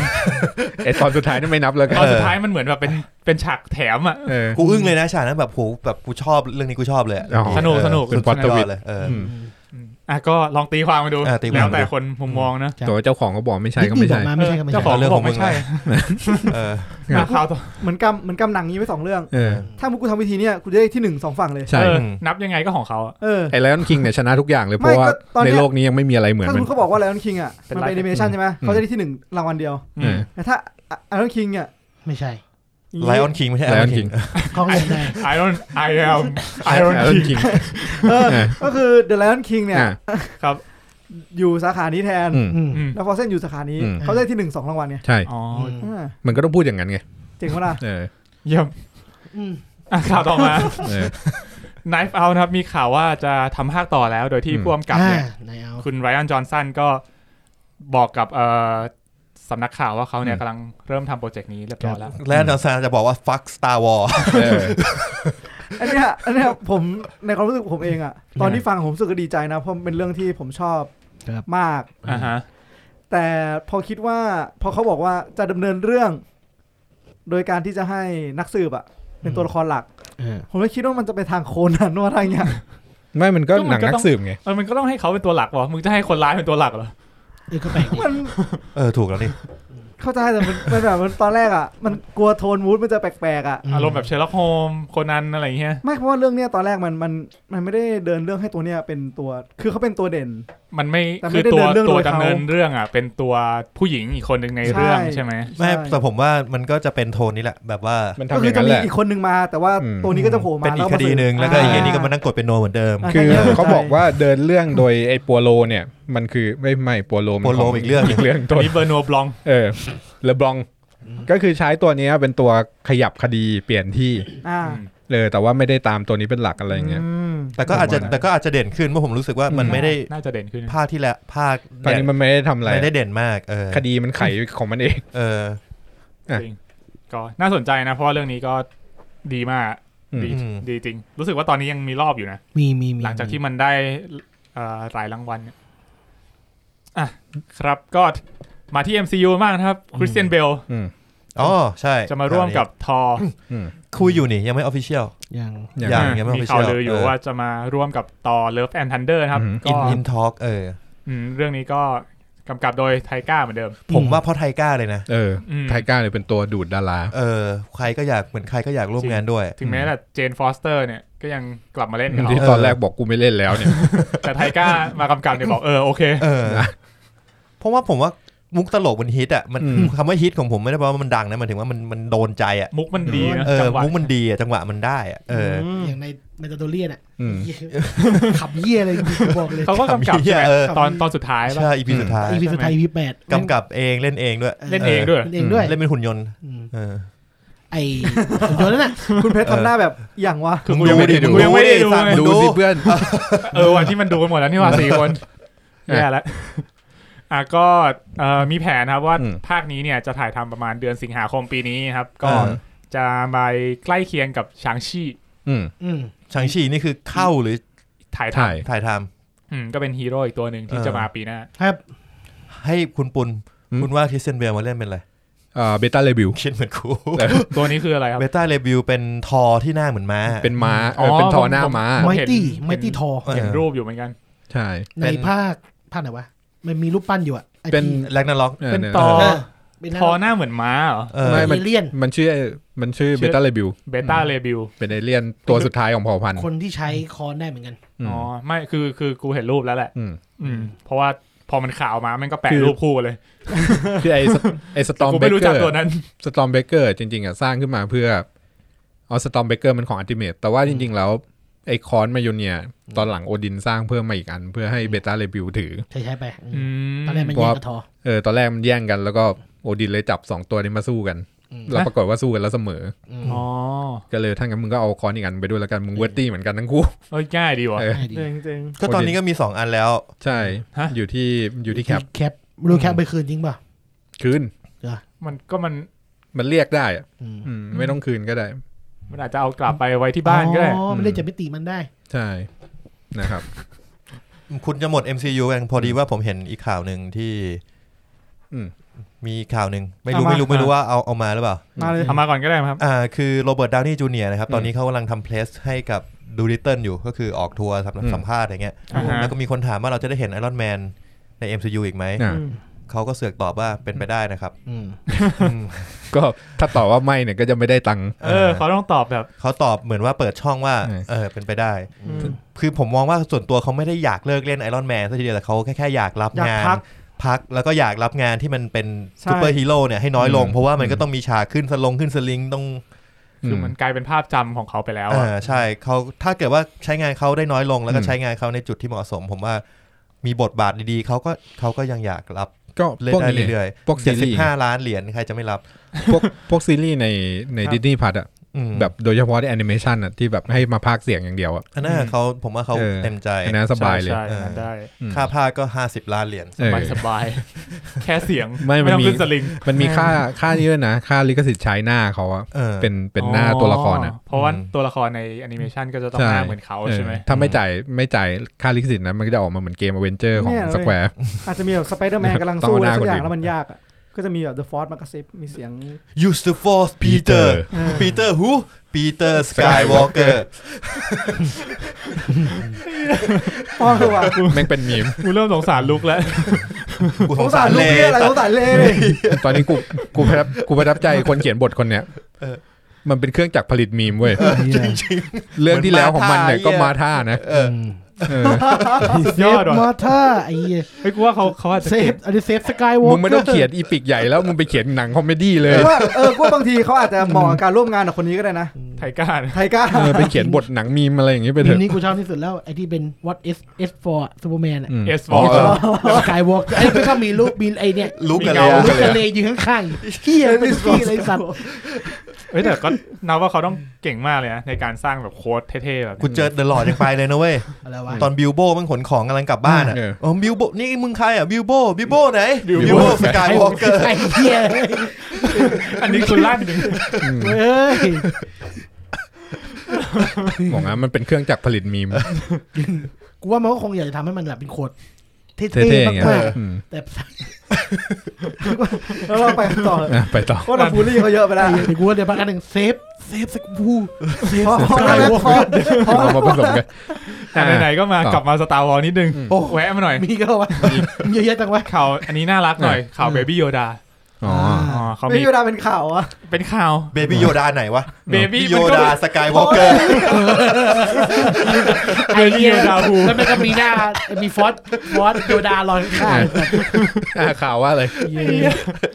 เขาแค่บอกว่าเบบี้โยดาเนี่ยที่จริงมันไม่ได้ชื่อนี้รู้แล้วจริงๆมันมีชื่ออยู่แล้วก็มีคนที่รู้ชื่อแล้วเขาไม่บอกเขาบอกว่ารอติดตามคนที่รู้ก็คือไอ้ผู้กำกับจอห์นแฟร์โลคือคนแต่งนั่นแหละจอห์นแฟร์โลเดฟฟิโลนีแล้วก็เฮียบ๊อบไอเกอร์ไทก้าก็รู้นะรู้จักก็คือเส้นเรื่องนี้เขามีคนควบคุมแล้วใช่ไหมคงมีแล้วแหละมีฟาโลกับไอเดฟฟิโลนีคุมดีครับเพราะแมนดาโลเรียนนี่มันทำดีมากซึ่งเดฟฟิโลนีนี่เป็นสายตรงจอร์จลูคัสเลยนะคือเป็นเหมือนแบบเป็นลูกศิษย์จอร์จเลยผมเห็นมันมีเบื้องหลังมันเราเรียนไอพีแรกๆอยู่เขาเอาลูคัสมานั่งดูด้วยนะใช่ตอนแรกเป็นลูคัสไม่ชอบนี่ ใช่ไหมแมนโดเลียนนะลูคัสน่าจะไม่ชอบใจไอเดียแต่ว่าพอโอเคก็คงชอบแหละลูคัสไหนลูคัสสกายวอล์กเกอร์ไม่ได้เลยไหนก็พูดถึงเส้นเรื่องแล้วก็พูดถึงอีกเรื่องมาเวลหน่อยครับผมที่ตกลงแยกทางกับไอเนี่ยผู้กำกับของด็อกเตอร์สเตรนจ์สกอตต์เดริกสันก็คือมีทวีตออกมาใช่เขาบอกว่าแยกทางกันด้วยcreative difference สกอตต์ เดริกสันผู้กำกับด็อกเตอร์สเตนภาคแรกที่กำลังจะได้กำกับด็อกเตอร์สเตนภาค2 Multiverse of Madness ใช่ตอนนี้ก็หาผู้กำกับใหม่อยู่คิดว่าเป็นไงครับกับเรื่องนี้ที่มันแยกทางกันเนี่ยผมว่าชอบไม่ชอบดีไม่ดีเท่าที่มาเวลทำมามันยังตัดสินใจถูกทุกอย่างอยู่เพราะฉะนั้นผมว่าก็คงถูกแล้วจริงๆแอบเสียใจเพราะว่าจำได้ว่าเขาเคยบอกว่าไอ้ Multiverse of Madness เนี่ยจะเป็นหนังแบบเฮอร์เรอร์แบบคอสมิกเฮอร์เรอร์ซึ่งตัวผู้กำกับอยากให้เป็นคอสมิกเฮอร์เรอร์เพราะเขาทำสลีเทอร์มันดูคอสมิกดีแล้วทีนี้พอแยกทางด้วย Creative Difference เนี่ยแสดงว่า Marvel อาจจะไม่ได้อยากได้คอสมิกเฮอร์เรอร์หรือเปล่าอะไรเงี้ยอาจจะเปลี่ยนอาจจะพอเห็นมิวแทนแล้วอาจจะไปยกให้ทางนั้นแทนผมอาจจะเฮอร์เรอร์มากเกินไปกว่าที่เขาอยากก่อนหน้านี้มันมีข่าวเควินไฟกีสัมภาษณ์ว่าไอ้ด็อกเตอร์สเตนเนี่ยตอนแรกเขาบอกว่าจะเป็นคอสมิกเฮอร์เรอร์อย่างที่ปุ่นว่าจะเป็นหนังเฮอร์เรอร์เรื่องแรกของ MCU ปรากฏว่าพอรอบล่าสุดที่เขาสัมภาษณ์เมื่อประมาณไม่ถึงเดือนเนี่ยเขาพูดประมาณว่ามันไม่ได้น่ากลัวขนาดนั้นนะมันไม่ได้ฮอร์เรอร์ขนาดนั้นซึ่งผมว่ามันน่าจะตรงนี้แหละเป็นพอยที่เขาเริ่มคิดแล้วว่ามันไม่ควรจะต้องเฮอร์เรอร์มากบวกกับไอ้ที่วันด้าวิชั่นจำได้ไหมที่มันถูกเลื่อนเข้ามาปีนี้ผมว่าเรื่องนี้มันเกี่ยวข้องกันไง2เรื่องเนี้ยวันด้าวิชั่นกับด็อกเตอร์สเตน2น่าจะมีการปรับแผนแล้วก็น่าจะเนี่ยแหละเกิด creative difference จริง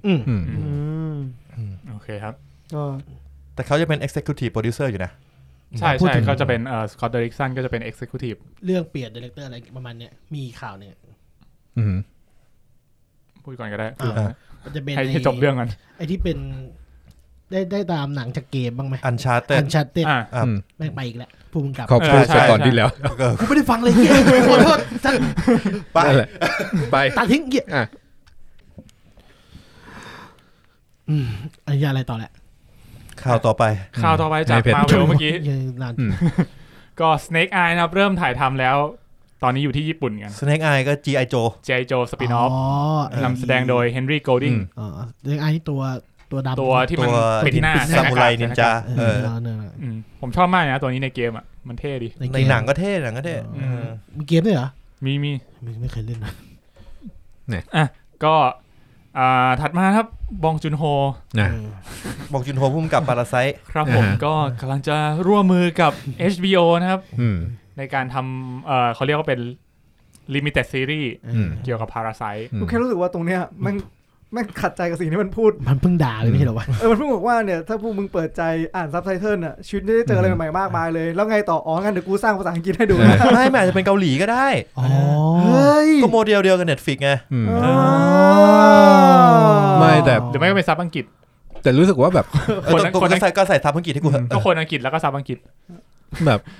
แล้วมันทำอย่างว่าคือพาราไซต์อ่ะมันจบสมบูรณ์ของมันอ่ะมันเป็นหนักมันเป็นก้อนของมันอ่ะแล้วทำซีรีส์มันจะไปทำตรงไหนวะผมว่าไม่แน่อาจจะไม่ใช่พาราไซต์เลยใช่ป่ะต้องดูว่าคำว่า based on parasite มันเขากำหนดคำว่าพาราไซต์ไว้ยังไงมันเป็นเรื่องของเรื่องอะไรอาจจะแบบว่าอาจจะกลายว่าคำว่าพาราไซต์มันคือการเหลื่อมล้ำอย่างนี้ก็กลายว่าเขาจะไปสร้างความเหลื่อมล้ำนี้ในดินแดนอื่นที่ไม่ใช่เกาหลีแล้วก็ได้ในอเมริกาอย่างเงี้ยคือคอนเซปต์ไอ้ความเหลื่อมล้ำเนี่ยผมรู้สึกว่ามันไม่ได้แปลกใหม่อะไรอ่ะแต่ที่เจ๋งของเรื่องนี้มันคือวิธีการเล่าเรื่องของเขาที่มันดีมากซึ่งก็เลยต้องรู้ว่าคำว่า based on parasite ของเขาอะ parasite ของเขาคืออะไรเป็นซีรีส์10 ปีต่อมาลูกบ้านนั้นที่ชอบอเมริกาโตแล้วก็ย้ายมาเรียนอเมริกาก็ไม่แน่ก็อาจจะเป็นไปได้นะเว้ยแล้วก็เป็นชื่อเป็นทรัมป์ทำไหนนะทำใจทำสกายวอล์กเกอร์เนี่ยชอบอ่ะโอเคอีพีนี้กูชอบอ่ะชอบเราสปอยหนังเกินไปป่ะไม่มีอะไรก็เล่นกันทั่วบ้านทั่วเมืองแหละ ถัดมาครับก่อนจะถึงข่าว Golden Globe ก็เป็นข่าวของนักแสดงที่ได้รางวัล Golden Globe กันก่อนก็คือคุณฮัวคินฟีนิกซ์หลังจากได้รางวัลแล้วก็เรื่องแกโดนจับล่าสุดโดนด่าเลยมั้งเรื่องใส่สูทอะไรอย่างกูข่าวตอนแรกกูเห็นข่าวเนี้ยกูนึกว่าโอ้ยเชี่ยตายห่าแล้วนะแกอินจัดแน่เลยสัตว์แต่งหน้าเป็นโจ๊กเกอร์มาออกไปอาชญากรรมแน่เลยอ๋อเปล่าไม่ใช่เดี๋ยวไปประท้วงเขาไปวิ่งไล่ลุงนี่เองกูเห็นนะเดี๋ยวตำรวจเขายังจับมือกับนักแสดงอยู่เลยแบบผมเป็นแฟนคลับคุณมากเลยเนี่ยแต่ขอจับก่อนนะพี่ทำผิดมันมีดราม่าแกใส่สูทเรื่องที่ประมาณว่าแกจะแอนตี้สูทขนหนังสัตว์ไอ้สักอย่างนี่แหละแล้วไอ้สูทที่แกใส่ทุกปีเนี่ยมันคือนั่นแหละสูทหนังสัตว์แต่กลับมาเรื่องที่เขาโดนจับก็คือเขาไปเป็นแบบประท้วงเกี่ยวกับเรื่องโลกร้อน The Cloud Prince of Climate ซึ่งการโดนจับนี้มันก็ไม่ได้ดูแย่ป่ะวะก็สำหรับที่นั่นอ่ะมันก็เป็นเรื่องปกติเป็นเรื่องปกติซึ่งมันไม่ได้เป็นข้อหาร้ายแรงอะไรใช่ก็เป็นการประท้วงที่อาจจะไม่ขออนุญาตก็น่าจะไม่ขออนุญาตก็เลยโดนจับแค่นั้นแหละก็เป็นไอ้นี่แหละงานเดียวกับน้องเกรตาอ๋อถ้ามันมีลีโอนาร์โดอีกคนนี่หามากใครที่กระตัวงลีโอนาร์โดว่าตำรวจแบบอยากไปจับมากเลยสร้างวันตุพรไทม์อินที่อะไรอินเจล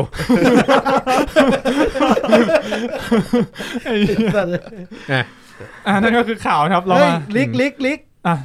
ยังไงครับอ้าวพูดไปแล้วเหรอฮะยังหนังเดี่ยวลิกอะ Rick and Morty ไม่มีอ้าวพูดดิหนังคุณก็หนังเดี่ยวลิกจาก Walking Dead นะครับอ๋อริกนึกว่าริกแอนด์มอร์ตี้ว่ามันกระโดดข้ามไปเมื่อกี้ไงอ๋อนั่นแหละหนังเดี่ยวของริกครับจาก Walking Dead ทำไมมันดูสั้นจังวะแค่นี้เลยไม่ขยันก็มันมีข่าวอยู่แล้วตั้งแต่จบซีซั่น10แล้วว่าเขาจะเอาริกไปทำหนังเดี่ยวใช่แต่อันนี้มันเหมือนพูดขยายมากขึ้นป่ะใช่ครับขยายด้วยผมไม่ค่อยหมายถึงว่าเขาบอกเท่าที่ผมอ่านมาก็แค่แบบมันจักรวาลนี้ยังไปได้เยอะโอ้เหรอก็ดูจาก10ซีซั่นเขาก็น่าจะไปได้อีกเยอะแล้วก็บอกว่าทรัพยากรหลายๆอย่างก็สามารถใช้กับหนังเรื่องนี้ได้อย่างเต็มที่เอาจริงคือมึงไปไม่ได้แล้วมึงถึงมาทำหนังนี่ไงถ้ามึงไปได้ไหมลิกไม่มาหรอกเธออะไรอีกแต่ก็ผมไม่ได้เป็นแฟน Walking Dead เท่าไหร่ก็เลยไม่ค่อยอินดีแล้วครับจริงถือว่าเป็นบุญบ๊อบนี่ดูหมดไหมดูถึงซีซั่นไหนซีซั่น6แต่ว่าอดทนใกล้ๆกันผมดูถึง5ครึ่งแล้วผมเลิกดูใกล้กับผมเหมือนกันไม่ห่างกันเท่าไหร่แถวๆนั้นเหมือนกันมันแถวๆนี้แหละมันจะหมดความอดทนอ่ะทุกคนจะมาสุดแถวๆนี้จริงกูจำได้ว่าช่วง 3-4 นี่กำลังสนุกอยู่เลยนะแล้ว5ก็แบบไม่เอา5นี่คือคาดหวังว่าชีวิตกูจะได้เจออะไรดีๆเว้ยถ้าหลังจากนั้นคือแบบอยู่ที่ใจมึงแล้วใจมึงแกร่งแค่ไหนแกร่งแค่ไหนมีถึง10เหลือนี่กูไม่รู้จริงนะมันแบบทิ้งไปเลยเฮ้ยเห็นว่าซีซั่นสุดท้ายนี่ดีมากนะไม่สุดท้ายไม่สุดหมายถึงล่าสุดเพราะว่าดีมากใช่เนี่ยตอนนี้แต่มีแบบ Walking Dead ที่ทำเป็นซีรีส์ไฮสคูลด้วยนี่ฮะจริงเหรอมันมีคือเป็นแบบซอมบี้ไฮสคูล Fear the Walking Dead คือมันเหมือนแบบมันเด็กๆมารวมกันอะแล้วก็ของ Netflix เหรอไม่ใช่ Netflix คือ Walking Dead เนี่ยนะ Fear the Walking Dead ป่ะอยู่ในโลก Walking Dead นะมันมีสปินออฟนะชื่อ Fear the Walking Dead ซึ่งก็เป็นดูแล้วซึ่งมันก็เป็น Walking Dead เป็น prequel ในอีกอันนึงเป็น prequel ป่ะใช่เหมือนว่าเล่าช่วงเวลาที่ลิกมันยังไม่ตื่น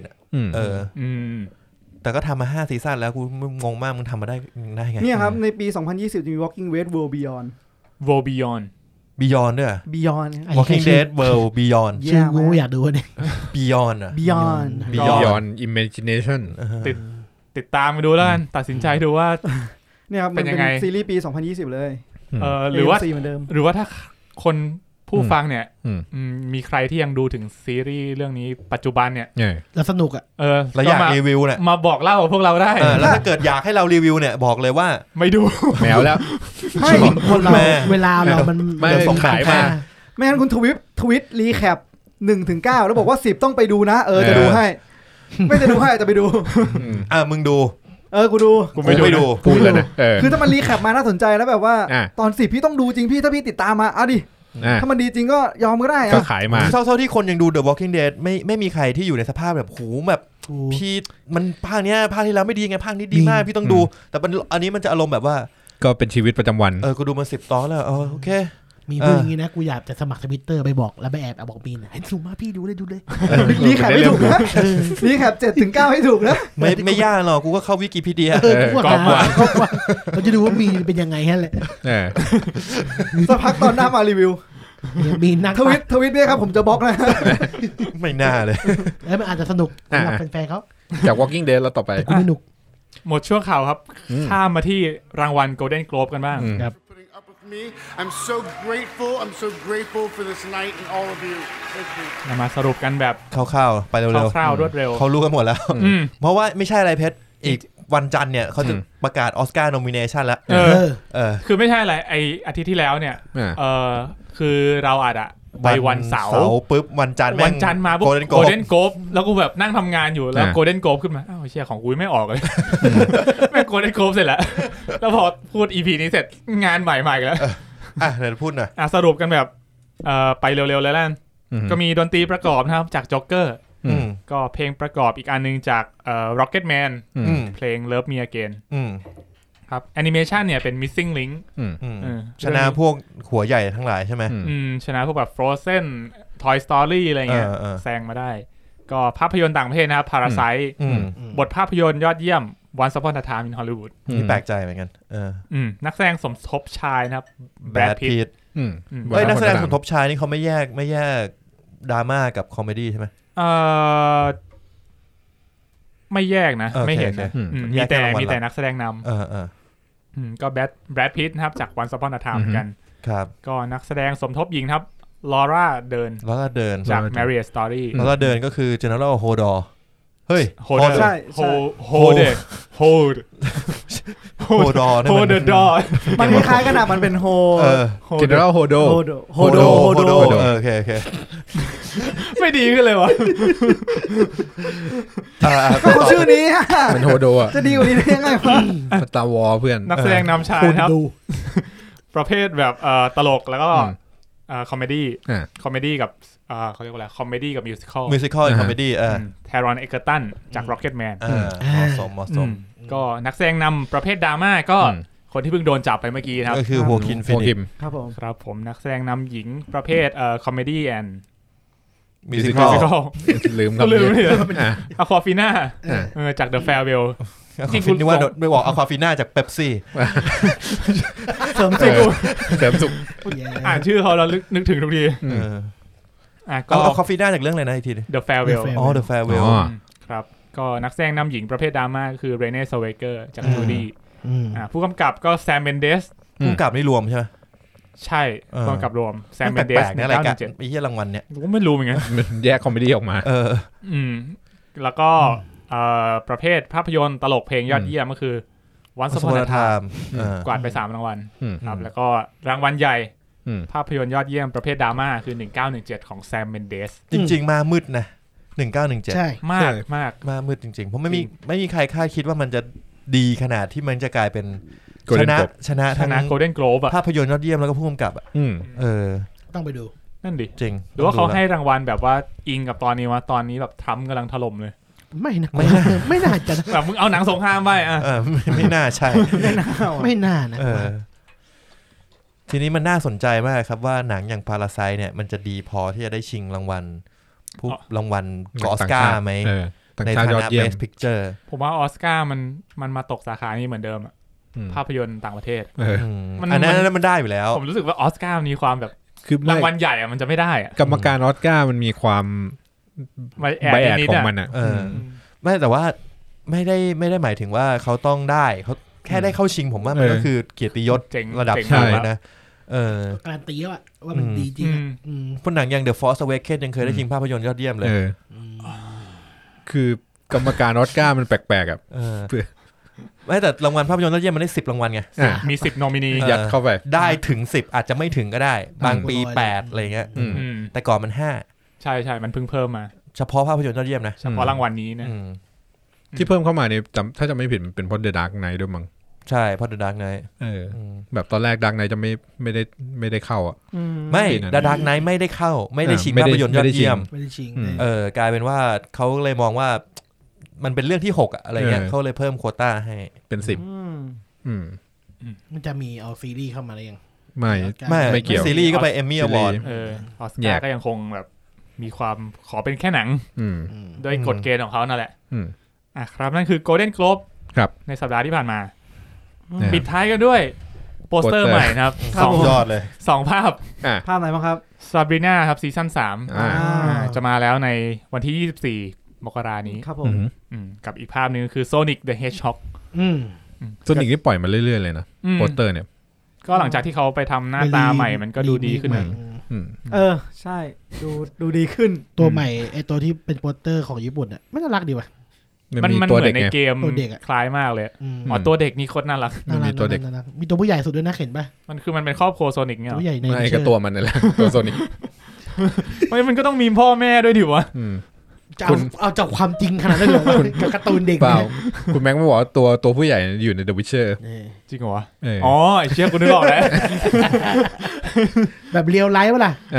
The Witcher เดี๋ยวเราไปพูดถึงกันครับโอเคครับนั่นคือข่าวในสัปดาห์ที่ผ่านมา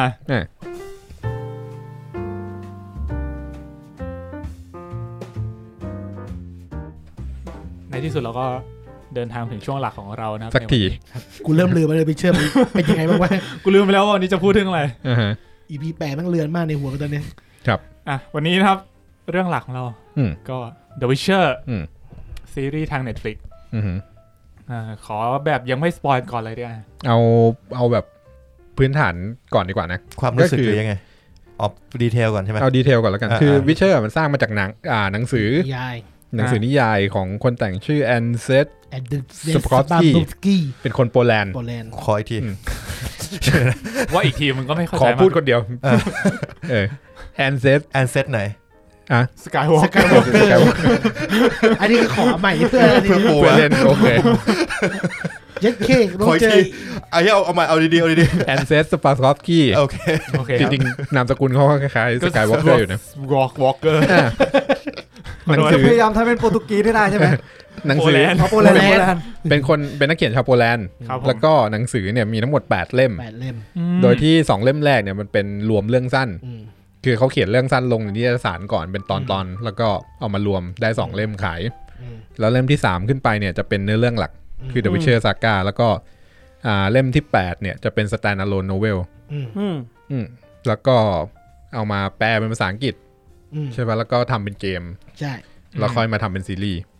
ก็คือเป็นภาษาอังกฤษแล้วก็ไอคนสร้างเกมก็เพิ่งขอซื้อไอตาลุงสกายวอล์กเกอร์เนี่ยไอตาลุงเนี่ยเขาเป็นผู้ชายแอนเซตแล้วเขาคิดว่าเกมไม่น่าดังหรอกขายแบบถูกแบบถูกจริงเหรอขายถูกมากเกมมันดังสัตว์หนึ่งแล้วเกมมันดังสัตว์แกก็เลยมีดราม่าขอเงินมั่งเอาเพิ่มแต่เรื่องจบแล้วเรื่องจบได้ดีคือได้ตังค์เพิ่มเพราะเกมมันบอกว่าเอาเท่าไหร่ลุงไม่แล้วก็หนังสือใช่ป่ะแล้วเกมเนี่ยไม่ได้เดินเรื่องในหนังสือมันเดินเรื่องต่อจากหนังสือเล่มที่7อ๋อก็คือเดินเรื่องไปต่ออันนี้เขียนเรื่องเองโดยที่เอาแบ็กสตอรี่และเรื่องราวมาจากหนังสือภาค1 2 3เกมมี3ภาคแล้วแต่ว่าในภาค3อะไรเงี้ยมันก็จะมีการแฟลชแบ็กย้อนมาในเนื้อเรื่องของหนังสือหน่อยๆซึ่งก็ถ้าไม่อยากโดนสปอยซีรีส์ก็อย่าเพิ่งไปเล่นเกมไม่ทันแล้วมั้งแต่ว่าก็เยอะกูยังไม่ได้เล่นเกมไงแต่จริงภาค1ภาค2มันก็จะมีเนื้อเรื่องแบบอิงในหนังสือเยอะอยู่ไม่มันต้องย้อนกลับไปบอกไงแต่ว่าโดยเนื้อเรื่องเนี่ยมันเดินต่อมันไม่ได้เดินที่หนังสือเพราะซีรีส์เนี่ยมันสร้างจากหนังสือก็จะเดินเรื่องไปจนไม่ถึงเกมแหละไม่ถึงภาคคิดว่าคงไม่ถึงเกมครับอันนี้คือพื้นฐานของซีรีส์นี้แปลว่าซีรีส์เนี่ยตอนนี้ทำโดยที่อ้างอิงจากหนังสือเท่านั้นล้วนๆเพราะว่าตาลุงคนนี้มาดูแลเรื่องบทด้วยผมเห็นชื่อแปลกๆอยู่ตอนมันขึ้นเครดิตแล้วก็ทีนี้ด้วยความที่มันเป็น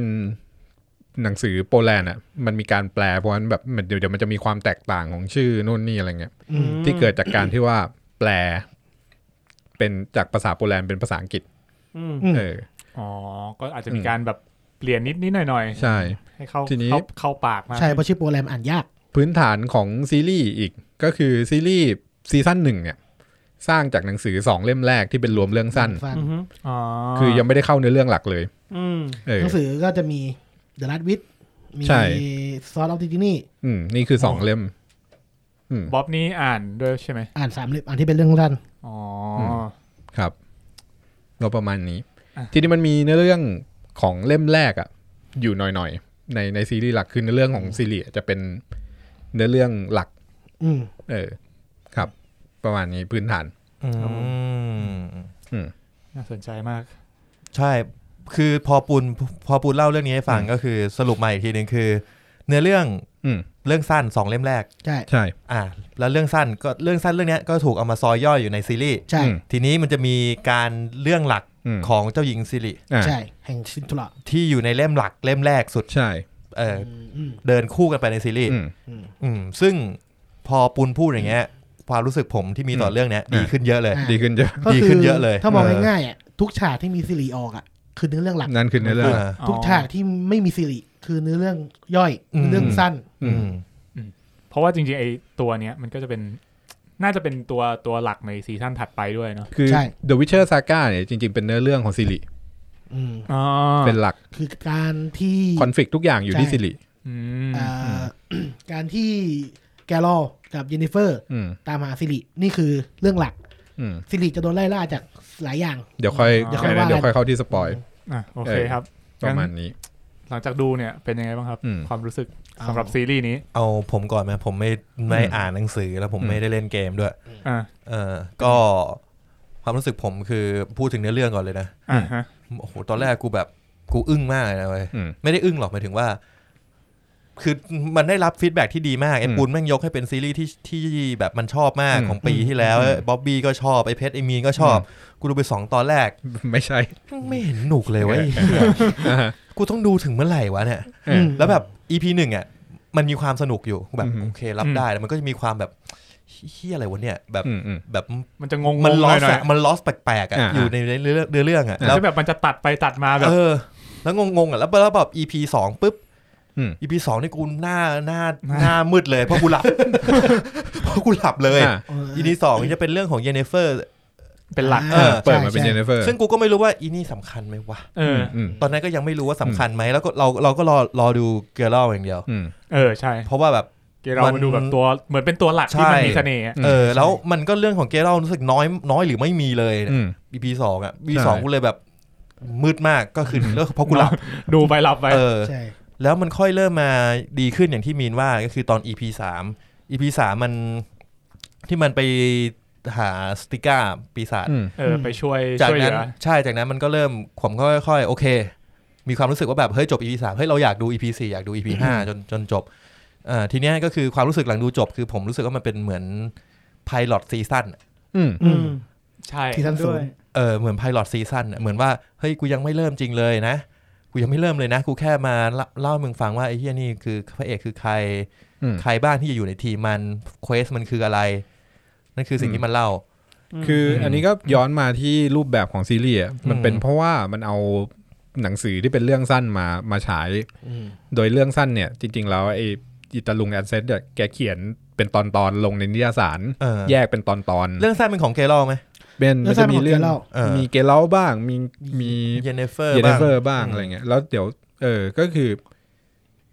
มันเลยแบบจับมามัดรวมกันเพราะว่าถ้าเกิดจะเอารวมทั้งหมดอ่ะมาเล่าเรียงไทม์ไลน์มันจะกลายเป็นเรื่องของเย็นเรื่องคนเดียวเลยพักนึงแล้วก็เป็นแกเล่าแบบพักนึงแล้วจะเป็นซีรีส์อีกพักนึง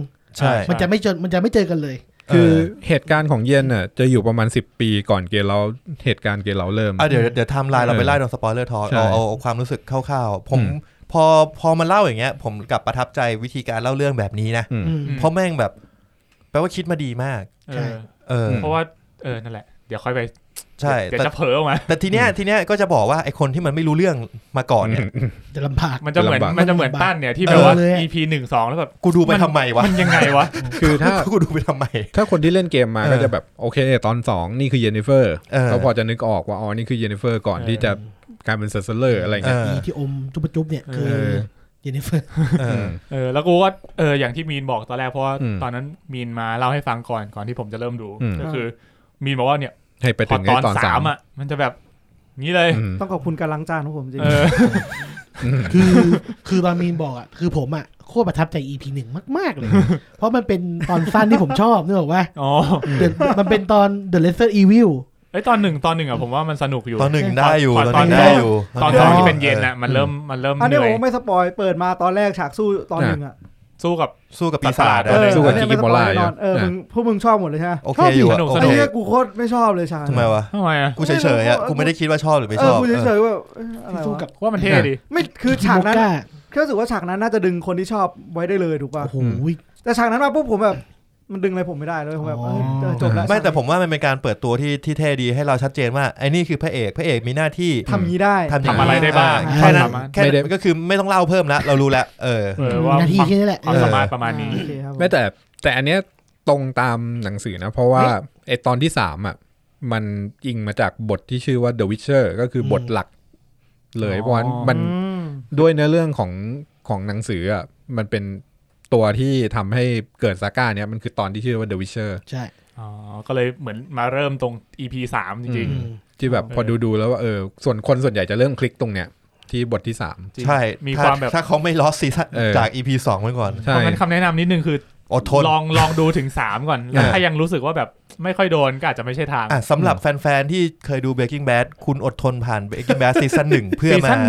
ซีซั่น2ด้วย Breaking Bad คุณก็อาจจะทน The Witcher ได้แค่3ตอนเท่านั้นเองแต่ว่าคือจะบอกว่ามันไม่ได้แค่น่าเบื่อหรือไม่สนุกนะมันงงด้วยไอ้เหี้ยมันงงใช่ๆมันงงสำหรับแฟนๆที่ทน The Walking Dead ได้ผมสุดยอดผมยังวนไปได้ชมแบบ stand alone เลยมึงเก่งว่ะเหี้ยไม่เกี่ยวกับหนังด้วย The Witcher มันเล่าเรื่องตัดไปตัดมามันจะงงอย่างที่ผมบอกถ้ามันไม่ตัดเลยแม่งจะเป็นเนื้อเรื่องแบบไอ้นี่คนเดียวอีนี่คนเดียวและไอ้นี่คนเดียวแต่พอเราเริ่มจับได้ว่าเฮ้ยนี่มันไทม์ไลน์ที่มันไม่ใช่ไทม์ไลน์เดียวกันแบบเฮ้ยไอ้โนแลนในซ่านไม่แล้วอีกอย่างความจำเป็นของที่มันต้องทำอย่างเงี้ยมันเป็นเพราะว่า The Witcher ในไทม์ไลน์หลักอ่ะมันจะต้องเดินด้วยตัวละครหลัก3คนนี้คือต้องรู้จักคนนี้มันแบบต้องค่อยๆทำให้มันรู้จักให้ได้ต้องรู้จักเกลาต้องรู้จักเยนนิเฟอร์แล้วก็ต้องรู้จักซิริต้องหลัก3คนนี้ให้ได้อย่างเงี้ยเพราะเป็นแกนหลักของเรื่องแล้วเดี๋ยวต่อไปอ่ะมันจะต้องเล่าจาก3คนนี้แล้วต่อไปตัวละครเยอะชิบหายเลยหมดครับโอเคงั้นคุณตั้นมีอะไรจะเสริมไหมมีสิ่งที่ผมชอบมากนะคือมี2เรื่องคือเบสที่เป็นแฟนตาซีของมันรู้สึกว่าทำถึงแล้วก็สร้างโลกได้โอเคถึงว่ามันยังแล้วมันดีอย่างที่มันไม่พยายามอธิบายโลกมันเท่าไหร่เราต้อง follow ไปเองเหมือนเราก็อยู่ในโลกเดียวกับมันใช่ใช่ผมอธิบายให้ว่าเกิดอะไรขึ้นได้เดี๋ยวค่อยเยี่ยมแล้วอีกเรื่องนึงที่ผมชอบมากแล้วผมว่านี่คือสิ่งที่ดีที่สุดคือเพิ่มอีกอย่างแล้วกันสิ่งที่ชอบมากยังไม่ชอบที่สุดนะคือการแสดงของเฮนรี่คาวิลโอ้โหอันนี้ดีจริงดีจริงและการแสดงของผมว่าทุกตัวละครไม่มีตัวไหนที่เล่นไม่ดีแต่เฮนรี่คาวิลคือค่อนข้างเด่นเฮนรี่คาวิลนี่คือแบบพร้อมกับประโยชน์คนบ้าเกมนี้มากอ่ะคนรักเกมนี้ที่ตอนที่เขาได้ข่าวว่าจะมีการแคสแกโทรไปตะบี้ตะบันเอเจนซี่ทุกวันคือมันยังไม่แคสเลยนะแต่ไปตะบี้ตะบันแล้วก็ซื้อดาบแล้วอ่ะมาซ้อมทุกวันนี่เจ๋ง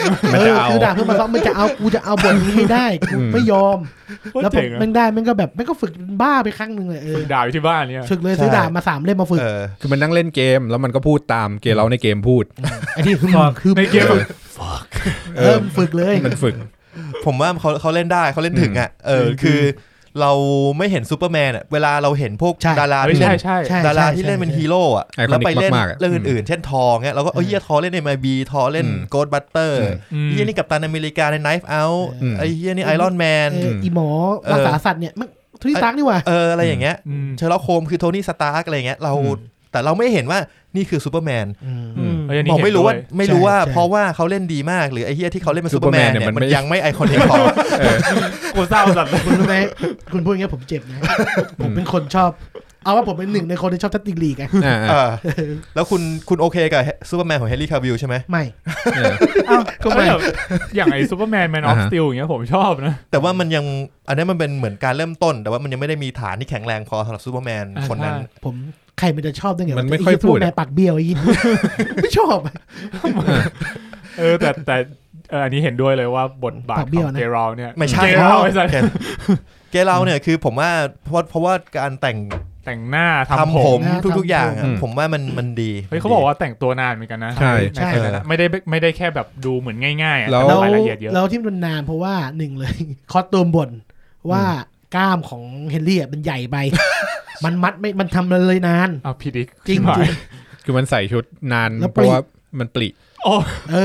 ปลิขยับปุ๊บเพิ่งปลิขยับปุ๊บปลิแล้วก็แล้วมึงไม่ตัดให้มันไม่รู้มันตัดให้มันพอดีไหมแล้วก็เฮนรี่คาวิลเนี่ยใส่วิกผมขาวเนี่ยเดินไปเดินมาตลอดเวลา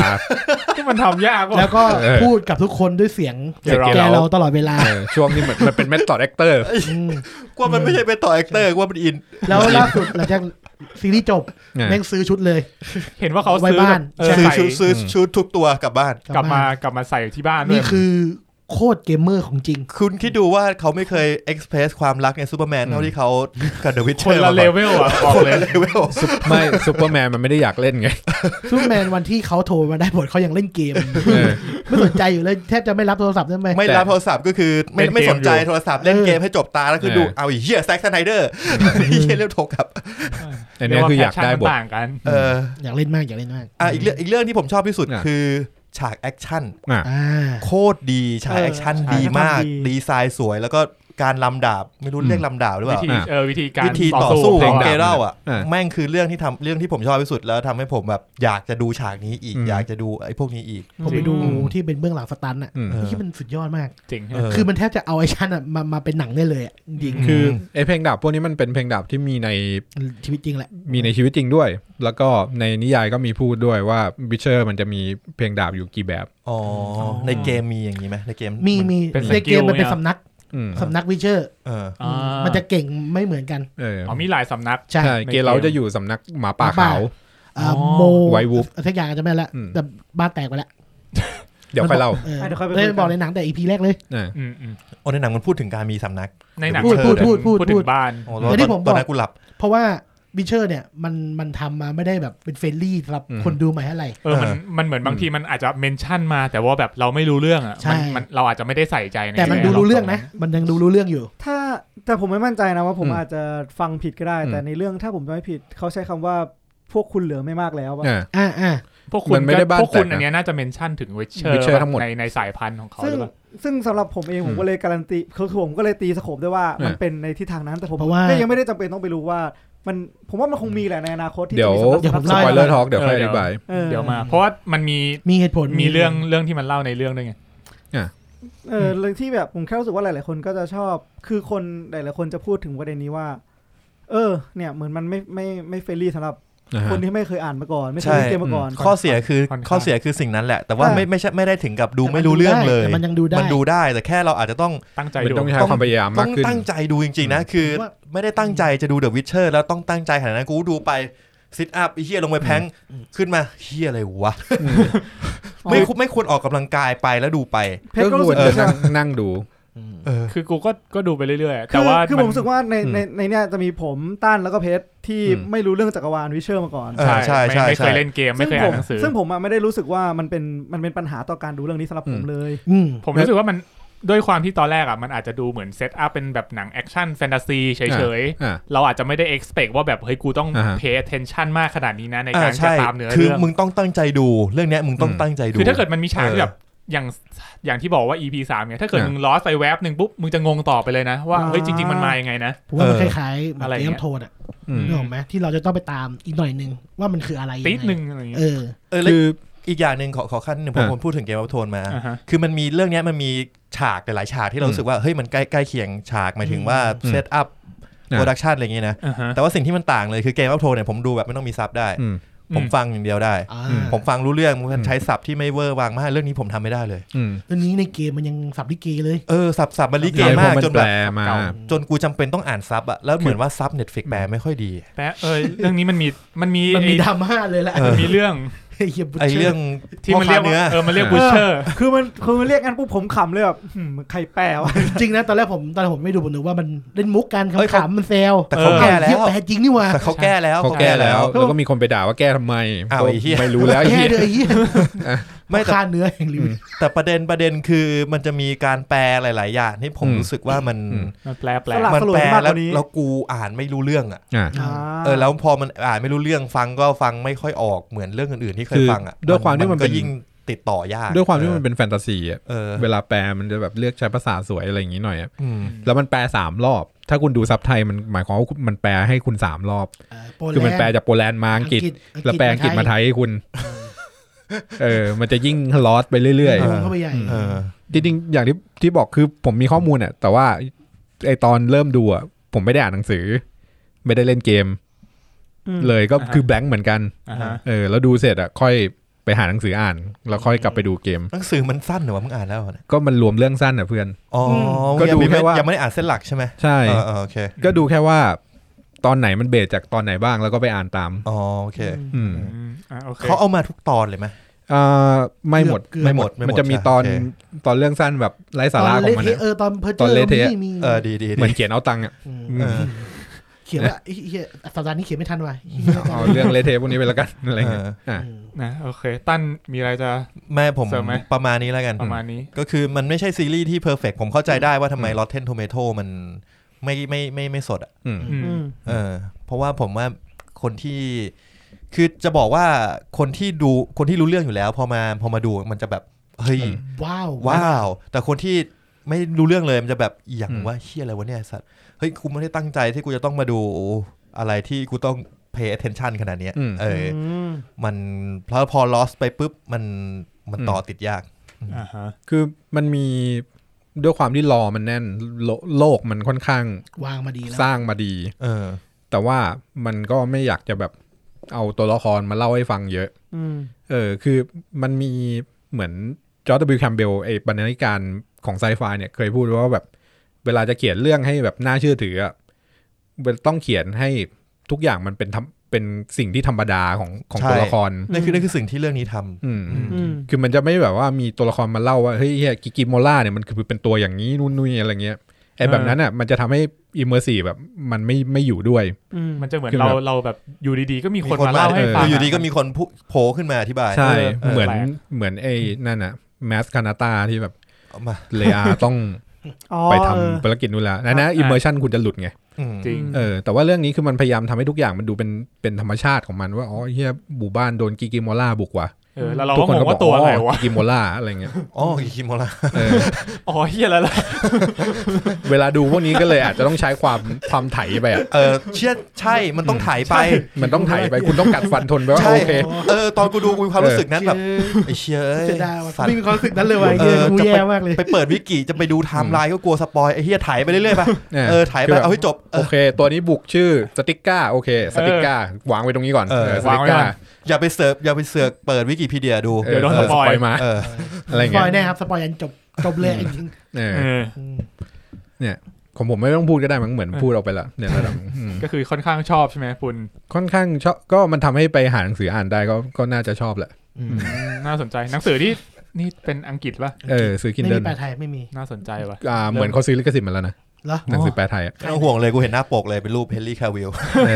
ชอบมาทำหน้าปกเกลียดมากเลยเวอร์ชันที่แบบหนังออกแล้วปกเป็นอย่างน้อยเป็นไอ้นี่ได้ไหมเป็นโลโก้ไวท์วูฟได้ไหมตอนนั้นเท่ดีตอนนี้ขนาดในเกมยังมีคนทำมอดเปลี่ยนแกลในเกมอ่ะกลายเป็นหน้าเฮนรี่เนี่ยจริงๆมันก็คล้ายมากพอสมควรอยู่แล้วนะเดี๋ยวไม่เอาผ้าคลุมแดงมาใส่ด้วยฮะมึงสัตว์บินเลยนะ S4 เลยนะสกายเกิร์สัตว์มันมีอีกอย่างหนึ่งคือเรื่องนี้ผมชอบเพิ่มนะมันไม่มีอินโทรเว้ยมึงไม่ต้องกดสคริปต์อินโทรเปิดเลยใช่ใช่มันมีแค่อย่างมากก็คือโลโก้แล้วแบบโอ้เชี่ยแม่งมาแล้วว่ะแล้วคือไอ้โลโก้นั่นน่ะโลโก้ที่มันโผล่มาในแต่ละตอนน่ะใช่ป่ะมันกำลังจะพูดว่ามันจะตอนสุดท้ายจะรวมกันกลายเป็นโลโก้หนึ่งแล้วที่เจ๋งอย่างนึงก็คือมันมีกิมมิคเดี๋ยวบอกให้เล่าอันนี้เจ๋งไอ้อันสุดท้ายอย่าลืมนะอันสุดท้ายเนี่ยผมเกือบอินแล้วเดี๋ยวค่อยคุยแล้วกันอะไรวะแต่แล้วพอมันรวมเป็นโลโก้นะผมแบบในใจผมคิดเลยไอ้เฮียนี่คือโลโก้จริงของเรื่องนี่คือเรื่องที่เรียกว่านี่คือไพลอตไอ้เฮียถ้ามึงไม่ได้แบ็กอัพเป็น Netflix มึงไม่เกิดหรอกไอ้เรื่องชัวร์ใช่โอ้แต่เขาทุ่มมากนะพยัญชนะไพลอตคือซีรีส์7 ตอนน่ะไอ้ซีรีส์เนี้ยแม่งเกิดที่อื่นไม่ได้เลยจริงๆอ่ะ ไม่มีใครยอมมึงฉาย AMC ฉายอะไรพวกนี้ทีวีธรรมดาไม่ได้เรตติ้งแม่งตกแล้วก็โดนแคนเซิลไปกลางซีซั่นต้องปล่อยมาทีเดียว8 ตอนด้วยนะถ้ามึงปล่อยมาทีละตอนเนี่ยเรื่องอย่างเงี้ยอาจจะไม่เกิดไม่เกิดแต่ไม่มีทางที่กูจะไปล้างจานแล้วกลับมาดูซีซั่น3ทันแน่นอนตอน3เนี่ยตอน3ไม่มีทางอ่ะใช่เพราะงั้นอย่างเรื่องนี้ก็เป็นข้อดีที่เขาปล่อยมาทีเดียว8 ตอนจริงก็เป็นเรื่องที่สร้างมาเพื่อ Netflix ใช่งั้นอย่างความรู้สึกของคุณบ๊อบบี้นี่เราต้องถามไหมน่าจะชอบมากชอบในเอางี้ในฐานะคนที่รู้เรื่องทั้งเกมแล้วก็หนังสือมาแล้วเนี่ยเรื่องนี้สำหรับคุณถือว่าเป็นหนังหรือว่า adaptation จากเกมและหนังสือที่ดีมากไหมเอาง่ายๆหนังสือเป็นดีเกมดีเป็นหนังที่เยียวยาจากเกมโทนเยียวยาใจปีแล้วคุณนึกออกไหมปีแล้วเราได้ตามเกมโทนนี่คือเยียวยาเลยอยากได้ไฮแฟนตาซีกลิมดาร์กแฟนตาซีเนี่ยอย่างเงี้ยกูต้องการอย่างเงี้ยแบบเกมออฟโทนอ่ะก็ดูอันนี้ได้จากโดนทุบจนย่อยยับหลังจากที่ในคิงตายอย่างนั้นหลังจากที่ในตายอย่างนี้หลังจากไอ้เหี้ยนี่เผาโทนอย่างนั้นไอ้เหี้ยนี่การเยียวยาก็คือมันได้ฟิลเดียวกันมันเป็นกลิมดาร์กแล้วผมจะพูดว่าสำหรับแฟนนิยายที่ได้อ่านต้องบอกกันแล้วแบบผมอ่านแค่ตอนเรื่องสั้นอ่ะเรื่องนี้มันได้รวมกิมมิคทุกอย่างเอาไว้แล้วโดยที่มันไม่ได้บอกตรงๆอย่างอันนี้ไม่สปอยกันอันนี้เป็นเรื่องที่น่าจะเห็นในเทเลอร์ที่มีฉากยิงคันศรด้วยมันจะมีการคุยกันในนิยายอยู่แล้วว่าเฮ้ยได้ข่าวว่าวิชเชอร์มันสามารถปัดคันศรได้ใช่ไหมอะไรเงี้ยเป็นการคุยกันว่าตำนานมันเคยทำนี้ได้จริงบอกว่าแกแล้วมันโชว์เป้งแล้วยืนเท่ด้วยนะยืนเฉยๆด้วยนะคือมันโชว์ให้ดูว่าในหนังสือเป็นอย่างเงี้ยแต่มันไม่ได้บอกตรงๆแล้วมันเคารพกับนิยายเยอะมากจะเหมือนมันจะปัดเป็น10เลยนะในนิยายปัดเป็น10มึงลุมยิงกันเลยปุ๊บเลยภาพถือไลท์เซเบอร์เลยแต่อันนี้มันไม่ได้ไงปัดเป็น10มึงเก่งไปแล้วล่ะมันดูไม่น่าเชื่อไงมันก็เลยปัดทีเดียวพอแล้วยิงเก๊กหน่อยเท่ๆสำหรับผมชอบเอาง่ายๆอันเนี้ยมานี้ด้วยมีเป็นไงฮะมีนี่ดูจบคนแรกเลยป่าวใช่หรือไม่แน่อาจจะเป็นบ๊อบผมดูจบเพิ่งดูจริงเมื่อวานเหมือนว่าบ๊อบบี้มันดูไปแป๊บหนึ่งแล้วก็หยุดไปดูอย่างนี้เหมือนยังดูไม่จบแต่แค่ไม่จบก็รู้สึกชอบมากแล้วถูกป่ะใช่นี่เรียกว่าเฟรชมากที่สุดในที่นี้แล้วจบเมื่อวานผมจบเมื่อวาน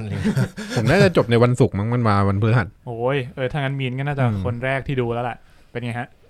ก็อย่างที่เคยเล่าไปก็คือพอผมดูไป2ตอนแรกผมก็รู้สึกว่า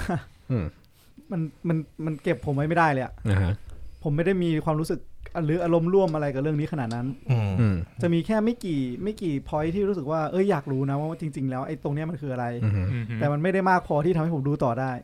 แต่พอดีระหว่างที่ผมไม่ได้กดหยุดแล้วไปทำอย่างอื่นกลับมาตอนต่อไปก็ได้เริ่มขึ้นพอดีแล้วก็เป็นตอนที่เปลี่ยนชีวิตผมไปตลอดกาลเวอร์ชิบหายวันนี้มาทางเวอร์วิวแบบก็คือตอนมาเลยก็คือตอนที่3เนี่ยก็ดูแล้วก็อย่างที่หลายคนดูวิชเชอร์หรือมันดูไลฟ์โค้ดเลยดูทูโป๊มาดูโป๊ก็คือพอได้ดูตอนที่3แล้วก็รู้สึกว่ามันมีความว้าวในหลายอย่างแล้วก็ทำให้เนื้อเรื่องที่เรารู้สึกว่ามันน่าเบื่อจริงๆมันดูน่าสนใจมากขึ้นมากระดับนึงแล้วก็มันจะมีประเด็นที่เมื่อกี้ปุณได้บอกไว้นิดนึงในเรื่องของที่ว่าพอเจอที่ใช้ปุณกับตั้นใช้คำว่าแถไปเลยถูกป่ะที่แบบว่าเจอสัตว์ประหลาดตัวนี้แบบเฮ้ยสัตว์ประหลาดตัวนี้เหรอแล้วเราไม่รู้มันคืออะไรแต่ในความรู้สึกผมมันทำให้ผมนึกถึงที่มีใครส่งรูปสัมภาษณ์ว่าที่ระหว่างแฮร์รี่พอตเตอร์กับเกมออฟโทรนเลือกอะไรในเลือกหลอดเดอะลิงนี่เพื่อนซึ่งในความคิดผมรู้สึกว่าจริงๆแล้วตอนดูหลอดเดอะลิงก็เป็นอารมณ์นี้ในบางครั้งเหมือนกันคือมันมีตัวโกงโผล่มา1ตัวที่เราไม่รู้แม่งคืออะไรอ่ะแล้วเราก็ต้องไปกับพระเอกว่าเราก็ไม่ได้รู้อ่ะซึ่งในความรู้สึกผมมันต่างมันไม่ต่างกันก็คือสำหรับผมมันไม่ได้รู้สึกแย่มากที่เราจะไม่รู้ว่าสิ่งที่มันเป็นภัยตอนเนี้ยมันคืออะไรแต่จริงๆหลอดเดอะลิงมันจะมีการอธิบายเนียนๆอยู่เช่นก็คือมันจะมีคนที่ไม่รู้เลยก็คือฮอบบิทใช่โชคดีที่ฮอบบิทมันเป็นตัวแทนของพวกเราฮอบบิทมันไม่ออกไปไหนเลยไม่ออกไปไหนเลยแล้วพอมันไปอยู่กับเอลปุ๊บเอลก็จะคอยอธิบายว่านู่นนี่นั่นมันคือแหวนที่กูทำนี่มันคือที่นี่มึงต้องผ่านที่นั่นอะไรอย่างนี้แต่ว่าไอ้โลกเนี้ยไม่มีมันไม่มีตัวแทนของเราจริงๆตัวที่เล่าเนี่ยได้มากสุดคือแจ๊สเคียร์เป็นคนเล่าแจ๊สเคียร์คือคนที่แต่งเพลง Toss a coin to the witch มีสาวถอยคอยด้วยไปไหนแล้วเหรียญนั่นแหละก็แล้วก็ซึ่งหลายๆอย่างอ่ะมันก็ค่อนข้างจะเฉลยในตอนอยู่แล้วว่ารอบเนี้ยมึงต้องสู้กับอะไรใช่ และจริงผมรวม ว่า ถึงมีสปอยเล็กๆในโลโก้นิดนึงหรอมีนับว่าเป็นสปอยได้เหรอโลโก้มันจะบอกแต่ละตอนบอกแต่ละตอนว่าเป็นตอนเกี่ยวกับของใครคือที่จะพูดเมื่อจบตอนแล้วตอนใหม่มาปุ๊บแบบมันจะโลโก้มันจะอิงตอนที่แล้วก็นั่นแหละครับก็เลยทำให้ผมรู้สึกว่าประเด็นสำหรับผมเฉยๆระดับหนึ่งไม่ได้รู้สึกอะไรโลโก้เนี่ยนะหมายถึงไอ้เรื่องการไม่อธิบายที่มันไม่ได้อธิบายมีนิดนึงรู้สึกแย่อะไรมีเรื่องเดียวที่จะติคือชุดของกองทัพนิฟการ์ดกองทัพนิฟการ์ดหนังไข่เลยคือชุดในเกมอ่ะเท่นะเป็นเกราะดำเท่มาก The Black Knight แต่ว่าไอชุดนิฟการ์ดในซีรีส์ชุดแบบมันเป็นเหมือนย่นๆนะหนังไข่หนังไข่นั่นแหละประมาณนั้นละเอียดดีนะไม่ได้สังเกตขนาดนั้นนะรู้สึกว่ามันเป็นชุดกองทัพธรรมดาในเกมมันเรียกว่าแบ็คไนท์มันเป็นอาร์มี่แบบที่น่าสะพึงกลัวชุดมันเท่ชุดมันแบบมีความมันพอเป็นซีรีส์ปุ๊บไอ้เหี้ยหนังไข่กลัว what the fuck ดูย่นเหมือนแมวสฟิงค์ต้องกลับไปดูแล้วว่ะว้ายจำไม่ได้แล้วกูไม่ได้สังเกตขนาดนั้นแต่ก็รู้สึกว่าเป็นชุดนักรบธรรมดาชุดหนังไข่เลยในเกมในซีรีส์ในหนังสือก็นิฟการ์ดเป็นตัวร้ายใช่ไหมนิฟการ์ดเป็นพูดไม่ได้เก็บไว้ก่อนแค่ไม่ได้แต่พอมันมานิฟการ์ดปุ๊บผมนึกถึงนิฟเฮมแล้วผมรู้สึกว่ามันน่าเป็นฝั่งดีมันมีเหตุผลของมันอ่ะครับผมแล้วมันก็จริงๆเรื่องนี้มันไม่มีอะไรเป็นคือเราอาจจะมันเหมือนเป็นสงครามหรือว่ามันก็ไม่ได้มีฝั่งไหนเป็นตัวร้ายมันเทามันคือสงครามที่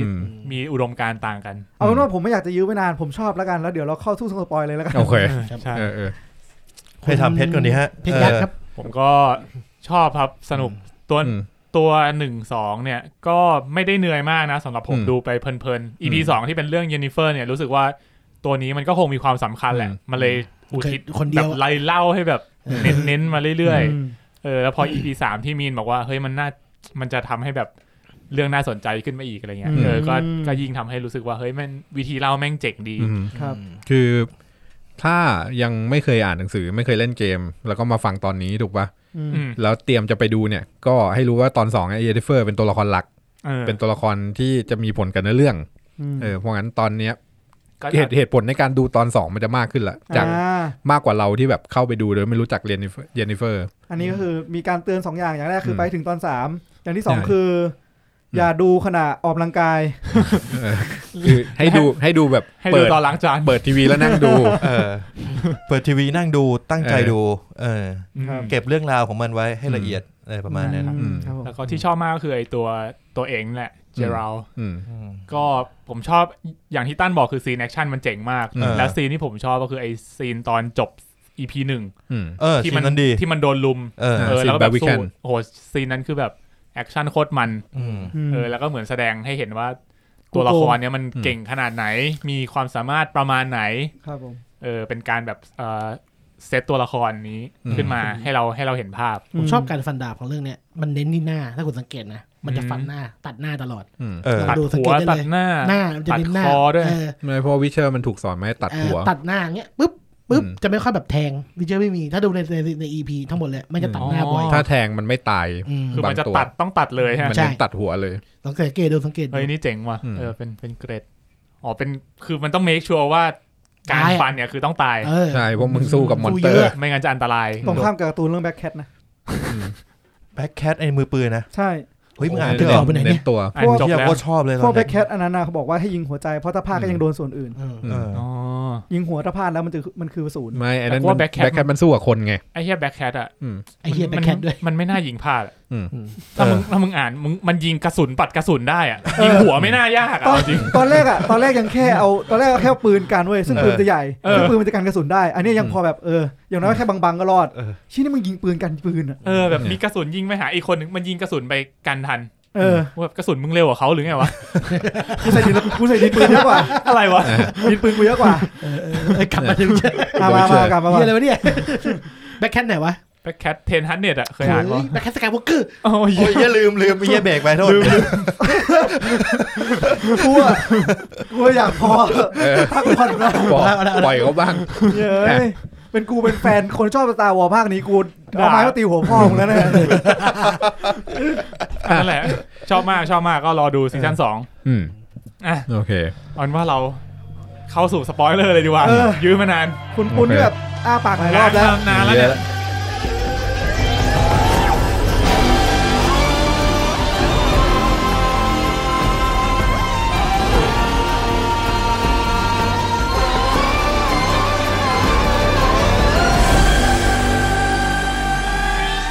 เราจะให้เครื่องดื่มไหมอะเครื่องดื่มเราอยากให้ก่อนเลยนะจัดตั้งแต่ตอนนี้เลยเหรอให้ตอนนี้ก่อนเลยงั้นให้คนอื่นก่อนเลยจริงๆมีคิดไว้หน่อยแต่ว่ามันยังไม่มีเครื่องดื่มจริงๆแต่เหมือนมันมีคนพยายามทำสูตรอยู่มัน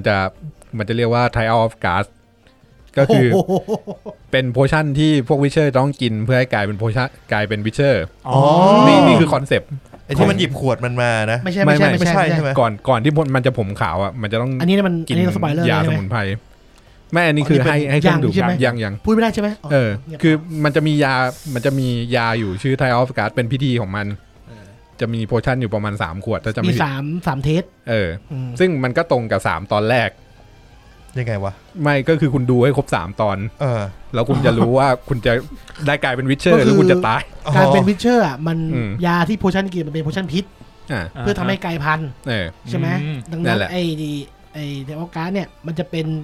ให้วิเชอร์ทนทานต่อพิษก็เหมือนคุณดูหนังถ้าคุณดู EP 1แล้วทนทานรอดมา EP 2คุณก็แดกต่ออีกขวดนึงเพื่อให้รอดมา EP 3หรือคุณจะตายไปตอนนั้นหรือคุณจะยอมแพ้ท้อถอยนอนร้องไห้ใต้โต๊ะก็แล้วแต่กูจริงๆเหมือนกูยอมแพ้ไปแล้วเหมือนที่ EP 2 กูหลับไปแล้วอ่ะมีเพื่อนแบบตื่นมาสู้ก่อนต้องทีเนี้ยเขาเอาน้ำยาพิษราดหน้าใน Reddit มันเลยคุยกันว่าเนี่ยมันจะทำค็อกเทลชื่อเนี้ยคอนเซปต์นี้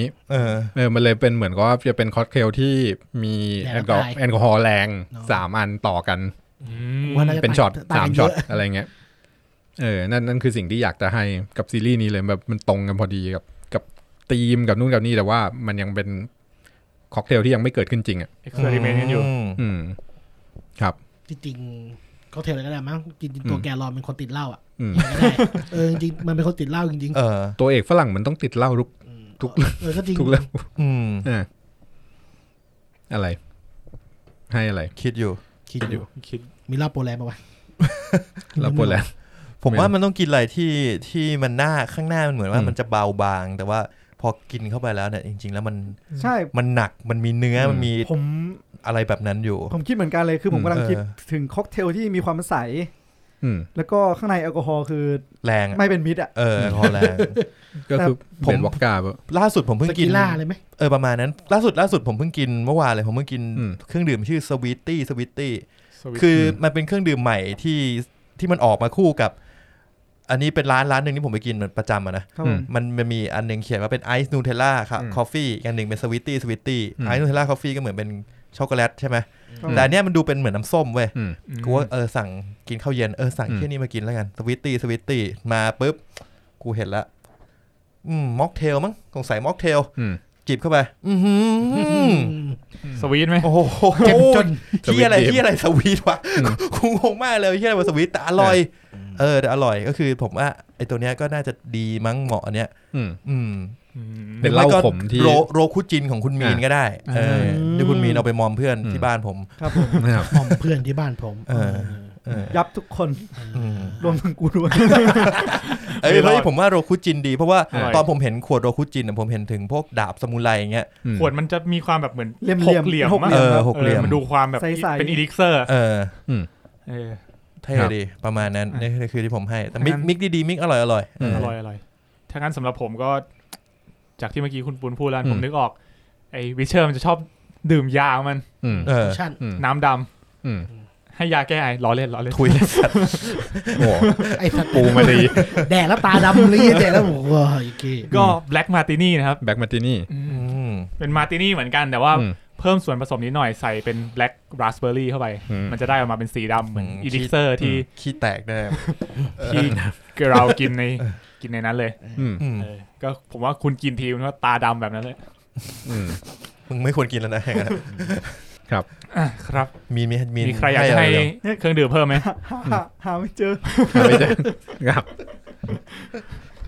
งั้นไปต่อสปอยเลอร์ทอเลยไหมจริงๆเราน่าจะเริ่มสปอยเลอร์ทอไปแล้วแหละเมื่อกี้ว่าเริ่มไปเลยตั้งแต่ตอนก่อนถึงยาแล้วกันครับสปอยเลอร์ทอเราจะเดินเรื่องมันยังไงขอคิดกันเดินยังไงดีวะเอาตอน1ก่อนไหมเอางี้คือย้อนกลับมาเรื่องราวของ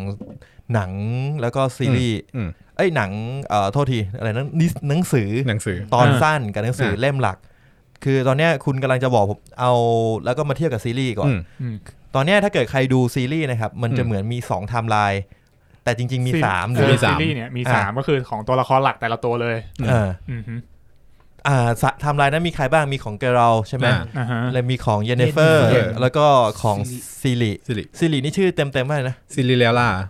าซึ่งเป็นเจ้าหญิงยากกว่านั้นอีกนะไม่เอาช่างมันเจ้าหญิงแห่งเมืองซินทราซึ่งถ้าเกิดใครเปิด EP 1ขึ้นมาเนี่ยคุณยังไม่เจอคุณเจอเกเรลอยู่พักนึงติดนึงแล้วมันไปทำที่อะไรไม่รู้เราก็ยังไม่ค่อยเข้าใจแต่สุดท้ายแล้วเนี่ยคือมันจะโยงเข้ามาที่ไทม์ไลน์ที่3ก็คือไทม์ไลน์ของซิลินี่แหละที่เป็นเจ้าหญิงตัวเด็กทีนี้ถ้าจะให้วางไทม์ไลน์ให้ถูกนะก็คือให้นับซิริเป็นปัจจุบันใช่นับซิริเป็นปัจจุบันเกเล้าเนี่ยเนื้อเรื่องของเกเล้าที่เริ่มก่อนซิริเกิดประมาณ 2-3 ปีไอ้ที่มันตั้งแต่ EP 1เลยใช่ไหม EP 1อ่ะใช่แล้วก็เนื้อเรื่องของเยนนิเฟอร์ก่อนหน้าของเกเล้าประมาณ10 กว่าปีรู้สึกจะมีหลายช่วงนะเพราะว่าผมจำได้ว่ามันมีตอนนึงอ่ะที่มันเยนนิเฟอร์ไปอยู่กับเจ้าหญิงบนรถม้าแล้วมันโดนแอสซัสซินไล่ฆ่าอันนั้นอ่ะมันบอกว่ามันทำงานมาแบบ30 ปีแล้วคือมันอย่างนี้ใช่อันนี้คือเบสก่อนก็คือเอาให้รู้ว่าอายุเนื้อเรื่องใครเริ่มตรงไหนเกเล้าจะเริ่มซีรีส์เนี่ยตอนเริ่มเรื่องเนี่ยอายุของซีรีส์นะอายุประมาณ17คือเหมือนทุกฉากของซีรีส์จะเป็นแบบช่วงไม่นานนะยกเว้นตอนที่มันเป็นแบบตอนคือมันจะดูง่ายๆว่าของซีรีส์จะไม่มีการไทม์จัมป์ไม่มีไทม์สคริปต์ใช่เป็นฉากที่เธอหนีออกมาคือจะข้ามแค่แบบวันนึงอะไรอย่างเงี้ยจะไม่มีการข้ามเป็นปีทีนี้ของเกเล้าเนี่ยเรื่องเกเล้าเริ่มก่อนซีรีส์เกิด2 ปี 2-3 ปีซีรีส์อายุ17 ปีตอนของซีรีส์เริ่มทีนี้ของเกเล้าเนี่ยจะมีการข้ามปีเยอะข้ามเยอะข้ามไปข้ามมาแล้วก็ของเยนนิเฟอร์เนี่ยก่อนเกเล้าอีกประมาณ10 กว่าปีข้ามเยอะแล้วเยนนิเฟอร์ข้ามไม่บ่อยแต่ข้ามเยอะข้ามกว้างต้องบอกก่อนว่าอย่างเดอะวิชเชอร์หรือแม่มดเนี่ยมันจะมีช่วงอายุที่ยาวมากเหมือนเดอะวิชเชอร์เป็นอมตะได้ไหมไม่พวกนี้มันเยอะใช่พวกนี้มันจะต้องกินโพชั่นเพื่อให้คงอายุต่อไปเรื่อยๆเพื่อพร้อมต่อสู้ในช่วงนั้นส่วนแม่มดอายุยืนยาวเพราะว่าเวทมนต์คุณรู้ป่ะอะไรที่ทำให้ผมแบบอยากดูต่อได้ผมรู้ว่าผมรู้ว่าไทม์ไลน์ของ2คนนี้ไม่ต้องมาบรรจบกันหมายถึงว่าเกเรลกับตัวซิริใช่ไหมผมคิดว่าโหเฮียสุดท้ายเว้ยต้องกูคิดนะนี่กูคิดเล่นๆนะสุดท้ายเว้ยเดี๋ยวซิริมันจะมาเจอเกเรลเว้ยซึ่งเกเรลตัวนั้นน่ะหันหน้ามาปุ๊บเขามันจะมีเขาเหมือนในเกมไอ้เฮียมันต้องเป็นอย่างนั้นแน่ๆเลยไม่ใช่ไม่มีคือหน้าเดิมคือเคลา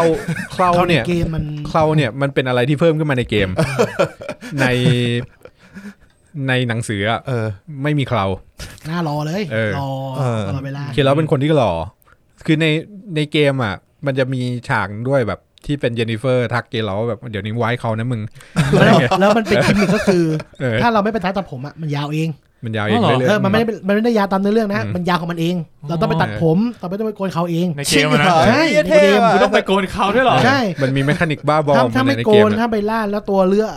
คนในเมืองมันจะรังเกียจมันจะแบบเหม็นเลือดมันจะมาทำไมเนี่ยต้องอาบน้ำต้องอาบน้ำนี่เท่ว่ะเกมโคตรละเอียดมันโคตรอะไรปัชเชอร์นั่นแหละกลับมาที่ไทม์ไลน์เพราะฉะนั้นก็คือมันก็จะล้อกับที่ปุณเล่าว่าหนังสือเล่มหลักเนี่ยมันพูดถึงเรื่องของซิริก็คือเป็นไปได้ถ้างั้นเราก็แอสซูมแล้วว่าปัจจุบันมันคือไทม์ไลน์หลักเขาต้องการจะเล่าไทม์ไลน์หลักนี่แหละก็คือทีเงี้ยแปลว่ามันจะล้อตามหนังสือเลยซีซั่น2ก็จะเป็นเรื่องหนังสือเล่ม1เล่ม2ว่ากันไปมันจะเข้า The Witcher Saga จริงๆแล้วเห็นว่าซีซั่น2เขาก็จะบอกว่าเขาจะไม่ได้เล่าแบบจำขนาดนี้แล้วจะเริ่มเป็นเส้นตรงมากกว่านี้ในซีซั่น2ที่มันต้องทำอย่างนี้เพราะว่าตัวละครอีก2ตัวที่จำเป็นสำหรับไทม์ไลน์นั้นน่ะมันออริจินมันอยู่ในเรื่องสั้นมันก็เลยต้องทำอย่างนี้ในการแบบเล่าเรื่องสั้นสลับกับไทม์ไลน์หลักแล้วจริงๆมันก็จะมีอีกคนนึงที่สำคัญแต่ในซีซั่นนี้ออกยังไม่มาเอามาน้อยทิดเมลิโกใครวะแม่มดคนที่มาช่วยเกลาทริสอะนึกออกไหมของสติสก้าทริสเดี๋ยวใกล้ๆแล้วคนที่เรียกเห็ดได้ปะคนที่มาช่วยแกเราไม่ได้ตายไปแล้วไม่ตายแค่โดนสำคัญกูว่าตัวนั้นน่าสำคัญตัวที่ผมมา EP 3ใช่ไหมใช่ที่มาช่วย King Fortress ไปช่วยลูก ตอนแรกผมงงนะว่าไอ้ตัวนั้นน่ะมันเป็นตัวไหนในเรื่องหรือเปล่าอ๋อไม่เป็นแต่ว่าน่าจะยังไม่มีทิสเมลิกูเป็นคนสำคัญในเรื่องแต่ใน EP นี้ไม่ได้พูดถึงอะไรมากมายแต่เขาบิวมาดูเหมือนแบบมันน่าจะมีบทในเกมเนี่ยคนชอบนะเพราะว่าทิสเมลิแดงสาวสวยทิสเมลิโกเป็นหนึ่งในเลิฟอินเทอร์เลสของเกรัลเฉพาะในเกมนะต้องเลือกเพราะในนิยายเนี่ยไม่ใช่อ๋อในเกมไม่มีเยนนิเฟอร์เหมือนกันใช่ไหมมีเยนนิเฟอร์จะเป็นตัวหลักเลยสำหรับเกมเราเดี๋ยวมันจะมีสิ่งที่ยึดตรงนี้ไว้อยู่ที่นี่มันก็สปอยเลอร์แล้วเนี่ยพูดได้แต่ว่าไม่แต่ค่อยพูดแล้วกันอยากให้ระวังว่าเดี๋ยวมันจะไปสปอยซีซั่นอื่นไม่ได้สปอยซีซั่นอื่นตอนนี้ระวังอยู่ถ้างั้นผม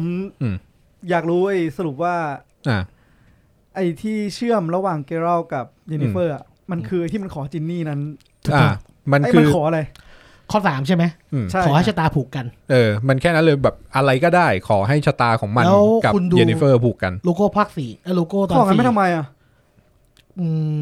มันแค่จะช่วยไม่ให้เยนนิเฟอร์ตายใช่ก็ตราบใดที่เกรัลยังไม่ตายเยนนิเฟอร์ก็ยังไม่ตายพอชะตามันผูกกันเนี่ยคือถ้าเยนนิเฟอร์ไม่ตายเกรัลไม่ตายถ้าเยนนิเฟอร์ตายเกรัลตายคือมันต้องตายพร้อมกัน2คนเนี้ยมันต้องตายพร้อมกันตายใกล้ๆกันอ่ะนี่กลายเป็นว่าเป็น3เศร้าเลยนะพอซิริก็ผูกกับเกรัลใช่ทีนี้มันมีซิริผูกกับเกรัลวัน3คนนี้จะผูกกันเลยบอกว่าเนี่ยนี่คือใครตายคนใดคนหนึ่งตายหาตายหมดเฮ้ยมันตายกูเล่นเกมเหนื่อยมากไม่เดี๋ยวเอาใหม่นี้มันคือตายคนใดคนหนึ่งตายหมดหรือว่าต้องตายทั้ง3คนถึงจะตายทั้งหมดใช่ต้องทั้งพร้อมๆกัน3คนน่ะแปลว่าสมมติว่าอีกคนนึงตายแล้วอีกคนไม่ตายอีกคนฟื้นเนี่ยใกล้ๆมันไม่ได้ฟื้นอย่างนั้นชะตามันคือกูว่าชะตามันเหมือนแบบถ้าเกิดว่าคนนึงตายอ่ะแปลว่าอีกคนนึงตายอีกคนนึงมีความชะตาเสี่ยงที่จะตายสูงมากคือมันไม่ได้บอกว่าโดนดาบปักแล้วเยนนิเฟอร์ยังอยู่ดีเนี่ยไอ้นี่จะฟื้นอะไรอย่างเงี้ยไม่ใช่มันคือด้วยชะตาเนี่ยมันจะทำให้ทั้ง3คนเนี่ยถ้ามันรอดมันจะรอดไปด้วยกันถ้ามันจะตายก็มีความเสี่ยงที่อีกคนนึงจะตายสูงปี๊ดอารมณ์เหมือนของเส้นเรื่องของซีรีส์จะเป็นแบบตาม Destiny อ่ะยูอาร์ซึ่ง My Destiny ซึ่งนั่นคือเกาหลีอะไรไม่ที่คนเรียนเลยนะที่ไม่อะไรว่าย่ามันบอกย่าคารันเต้เป็นย่าบอกซีรีส์ว่าเกรัลเป็น Your Destiny ไปตามหาซะในเรื่องเนี้ย Destiny จะเป็นอะไรที่สำคัญมากเพราะว่ามันจะมีกฎล้อเซอร์ไพรส์อันนี้อธิบายให้อีกทีว่ามันเป็นยังไงเอาแค่พื้นฐานก่อนก็คือในโลกเนี้ยมันจะมีสิ่งมหัศจรรย์คือมี Destiny มีโชคชะตาที่แบบมึงนับถือคือมันไม่ได้พูดว่ามันนับถือพระเจ้าอะไรอย่างงี้มันจะนับถือ Destiny ใช่มันเป็นสิ่งที่ขัดไม่ได้ว่าแบบไอ้เหี้ย Destiny มันทำมาให้เป็นอย่างเงี้ยมึงก็ต้องยอมรับอะไรเงี้ยเหมือนในตอนที่แบบพ่อแม่ของซิริใช่ไหมใช้กฎล้อเซอร์ไพรส์คือกูเพิ่งดูเมสซี่มาใช่ไหมแล้วกูดูทูโป๊ใช่ป่ะแล้วก็ฟังพวกมึงพูดเรื่องเดสตินีอยู่ศาสนาเต็มที่คือช่วงนี้กูแบบกูไม่โอเคกับกูตอนนี้มากเลยก็เข็นขึ้นมาเลยมึงจะเดสตินีอะไรทุกเรื่องอย่างนี้ไม่ได้เว้ยแต่เรื่องนี้มันเล่นลึกมากเรื่องนี้งั้นเรามาอธิบายหนึ่งความสัมพันธ์ของ3ตัวละครเริ่มที่เกรัลนี่ก็คือเป็นสิ่งที่เรียกว่า The Witcher Witcher อันเล่าแบ็คกราวด์ Witcher ที่ผมว่าหลายๆคนอยาก Witcher เอางี้โลกของ The Witcher ปกติเป็นโลกธรรมดาก่อนทีนี้มันเกิดเรื่องของ Conjunction of Sphere คือมิติมัลติเวิร์สทับซ้อนกันทำให้มีสัปหลาดหลุดมันจะโลกที่เราอยู่คือแค่สัปหลาดจากมิติอื่นหลุดเข้ามาไอ้เหี้ยมันเลยโอเคแต่ในหนังมันไม่พูดเลยไม่พูดในหนังพูดถึง Collapse of ใช่ Collapse of ไอ้นี่อยู่มันทำให้ต้องมีคนที่แบบว่าหาทางมาต่อกรกับสัปหลาดพวกนี้ก็เลยกลายเป็นการสร้างวิเชอร์คือการสร้างคือการดิวแทนคือวิเชอร์เนี่ยเป็นเขาเรียกเป็นเทมเพิลไนท์ก็คือเดิมเป็นอัศวินของโบสถ์แต่ว่าพอมีสัตว์ประหลาดหลุดเข้ามาเนี่ยมันแค่อัศวินไม่ได้มันก็จะต้องเริ่มหาวิธีสู้สัตว์ประหลาดมันเลยบอกว่าถ้าจะสู้สัตว์ประหลาดก็ต้องใช้สัตว์ประหลาดสู้กับสัตว์ประหลาดพลังมึงไม่พอแล้วเต็มไฟใช่พอมันจะมีการมีสำนักแล้วมีการที่คัดเลือกเด็กมันต้องใช้เด็กเพื่อที่มาเรียนแล้วก็มาให้แดกยาพิษเห็นแล้วจำได้แล้วที่มันย้อนแฟลชแบ็กเห็นประวัติแกเล่านิดนึงใช่พอได้ยินปุ๊บเนี่ยผมนึกถึงฉากนั้นเหมือนกันแล้วผมก็เลยมีคำถามต่อแล้วแม่มันคือใครอีกเดี๋ยวเอาที่The Witcher ก่อนใช่ The Witcher เนี่ยพอกินมันจะเป็นพิธีที่ชื่อว่า Trial of Glass ก็คือต้องกินยาพิษ3 ขวด Glass นี่แปลว่าแก้วหญ้า ก็คือมันเอาหญ้ามาทำโพชั่นโพชั่นพิษเพื่อให้เกิดการมิวแทนเรื่องในโลกเนี้ยมันจะเล่นเกี่ยวกับการมิวแทนคือการกลายพันธุ์คือโดนสาบแล้วก็กลายพันธุ์เป็นอย่างอื่นอะไรเงี้ยวิทเชอร์เนี่ยก็กลายพันธุ์โดยการที่เลือกที่จะกลายพันธุ์เองด้วยการกินยาเข้าไปพอกินเข้าไปปุ๊บสิ่งที่ได้ขึ้นมาเนี่ยก็คือตาจะเป็นตาแบบแมวสามารถมองเห็นที่มืดได้เพื่อทำให้ล่าสัตว์ล่ามอนเตอร์ในที่มืดได้พลังกำลังเพิ่มขึ้นนั่นมีอายุที่ยืนยาวขึ้นฮิวเร็วขึ้นแล้วอย่างพลังเวทมนต์นี่ก็มาด้วยป่ะหรือว่าต้องฝึกฝนไม่พลังเวทมนต์ฝึกคือมันไม่ได้เป็นเวทมนต์แบบเวทมนต์แบบพื้นฐานวิเชอร์ใช้เวทมนต์ได้แค่พื้นฐานเหมือนอารมณ์แบบสุดๆผักอะแต่เพราะว่าคนที่เก่งเพลงดาบกับใช้เวทมนต์ได้เนี่ยมันเก่งมากมันดูโกงอ่ะมันดูโกงเวทมนต์เล็กๆเลยคือเวทมนต์ที่วิเชอร์ใช้เขาเรียกว่าทรายมันจะไม่ใช่เวทมนต์แบบที่เยนนิเฟอร์ใช้มันจะเป็นเหมือนเป็นรูนอ่ะแล้วก็มันจะต้องเหมือนทำมือเป็นทรายอ่ะที่เราเห็นเนี่ยมันใช้ในเรื่องมันใช้แค่อันเดียวคือผลักมันใช้ชื่อเอสติอะไรสักอย่างแล้วเดี๋ยวมันจะมีอันที่ชื่อว่าอิกนิคือปล่อยไฟออกมาจากมือต้องปล่อยแบบเป็นสะเก็ดเป็นสะเก็ดไฟนะเวทมนต์พวกเนี้ยนะในเรื่องวิเชอร์เวทมนต์ไฟอันตรายสุดก็คือการใช้เวทมนต์อ่ะมันใช้เปล่าๆไม่ได้อย่างที่มันต้องแลกเปลี่ยนมันต้องมีการแลกเปลี่ยนเหมือนอย่างที่มันโชว์ให้ดูใช่การใช้เวทมนต์อ่ะมันต้องแลกเปลี่ยนทุกอย่างเวทมนต์ไฟเป็นเวทมนต์ที่ใช้เหมือนพลังงานเยอะที่สุดการแลกเปลี่ยนจะรุนแรงที่สุดเพราะว่ามันมีอธิบายด้วยนะเพราะว่าไฟอ่ะในเรื่องอ่ะมันเชื่อว่าไฟคือแหล่งกำเนิดของชีวิตเพราะงั้นเวทมนต์ที่สร้างไฟขึ้นมาเนี่ยค่าใช้จ่ายจะแพงมากชีวิตและชีวิตเหมือนอย่างตอนสุดท้ายใช่ไหมผมอะไหนๆก็พูดถึงไอ้ฉากตอน2ใช่ไหมที่มันใช้ชีวิตแรกชีวิตที่มันเอาดอกไม้ขึ้นมาแล้วก็เสกอะไรบางอย่างแล้วดอกไม้ก็เหี่ยวว่าในใจผมตอนนั้นผมแอบคิดนิดหนึ่งกันที่ไม่แฟร์สำหรับดอกไม้เลยทำไมอะก็กูไม่ใช่ของมึงไม่มันก็เอามาแลกไงก็เข้าใจเอามาแลกแต่มึงเอาชีวิตต้นไม้นั้นมาแลกมันไม่ใช่ชีวิตมึงไงก็ใช่ไงมันต้องมีสิ่งมันต้องมีอะไรตายสักอย่างเพราะมันน่าจะเหมือนแบบฟูลเมทัลอะเข้าใจความแลกเปลี่ยนที่เท่าเทียมอ่ะมันไม่ใช่ของมึงหรอกเข้าใจความแลกเปลี่ยนเท่าเทียมไงแต่แลกเปลี่ยนสมมติว่ามึงอ่ะต้นไม้ต้นนี้แม่งใช้เวลา3 ปีในการเติบใหญ่ใช่ไหมอยู่ดีมีเดอะวิชเชอร์คนนึงแม่งมาจับต้นไม้มีวิชตัวนึงมาจับต้นไม้แล้วแม่งก็เสกเวทมนต์ต้นไม้แบบไอ้กูโตมาตั้ง3 ปีไม่เพราะว่าไม่งั้นจะเป็นเหมือนไอ้ที่เป็นที่ปรึกษาของนิฟการ์ดมือเหี่ยวมือมันจะไม่เราเข้าใจในประเด็นนั้นเข้าใจรู้สึกว่าไม่แฟร์เข้าใจแต่มันไม่แฟร์สำหรับต้นไม้เข้าใจป่ะไม่แฟร์หรอกเฮียมึงมันไม่แฟร์หรอกคือไม่เอาใหม่กูสมมติเราลองเปลี่ยนใช้กฎเดียวกันสมมติกูจับแม็กดูกูไล่เวทก็ที่มันตายก็ถูกที่ไอ้ตัวแล้วถ้าแม็กไม่ยอมอ่ะแบบมึงก็อย่ายอมไงก็คือกูต้องสลัดมือหนีที่มันเรื่องต้นไม้เพราะว่าต้นไม้มันเถียงกลับไม่ได้ไงฟังก่อนคือเซอร์เซอร์อ่ะมันไม่มีอะไรดีเว้ยไอสิ่งที่มันสอนเซอร์เซอร์คือวิธีโกงใช่วิธีโกงเคออสถ้าให้เห็นชัดที่สุดตอนที่แม่มดตามแท็กกิ้งแท็กซิริไอ้นั่นตายใช่ไหมจำได้ไหมก็คือมันนิกามันจะมีคนที่ยอมตายแทนนิฟการ์ดมันไปถึงลัทธิแล้วนั่นไงก็ตอนที่นิฟการ์ดมันยิงลูกไฟใส่เมืองแล้วตัวมันก็กลายเป็นเข้าใจแต่แค่กำลังคิดถึงจริงๆแล้วมึงไม่ต้องยิงลูกไฟไปฆ่ามันก็ได้ไงไม่จับมันแล้วยิงไปที่อื่นก็ได้ไงแค่นั้นก็ตายเหมือนกันก็ใช่ไม่มันต้องพังเมืองเพราะว่ามันบุกเข้าไปในเมืองไม่ได้ว่ามันอาจจะแบบอาจจะไม่สามารถใช้พลังของคนอื่นได้เพราะมันไม่ได้มีพลังแบบไม่ได้มีพลังเยอะเท่าแต่ถ้าเกิดจะมองมุมของเย็นอ่ะไม่ได้เพราะเย็นมีเลือดเอลครึ่งนึงเอลมันจะเอลคือคนที่คิดเวทมนต์เอลจะทำให้โกงได้หน่อยคือมีความโกงใช่แล้วมันจะมีเอล2 ประเภทเอลกระจอกส้นตีนกับเอลเดอร์บัตเอลกระจอกเนี่ยคือเอลที่มีก็คือเลือดของเย็นเย็นจะมีเลือดเอลธรรมดาเอล1 ใน 4 1 ใน 4ก็แต่ก็ส่งพลังที่ใช้เวทได้แบบโกงแล้วแล้วจะมีเอลเดอร์บัตใช่พูดแปลว่าพวกนั้นคือแบบพูดเลยก็ได้มั้งซิริเอลเดอร์บัตคือซิริอันนี้คือโกงก็พี่ยิ่งเลือดนี้เยอะมีเลือดนี้เยอะ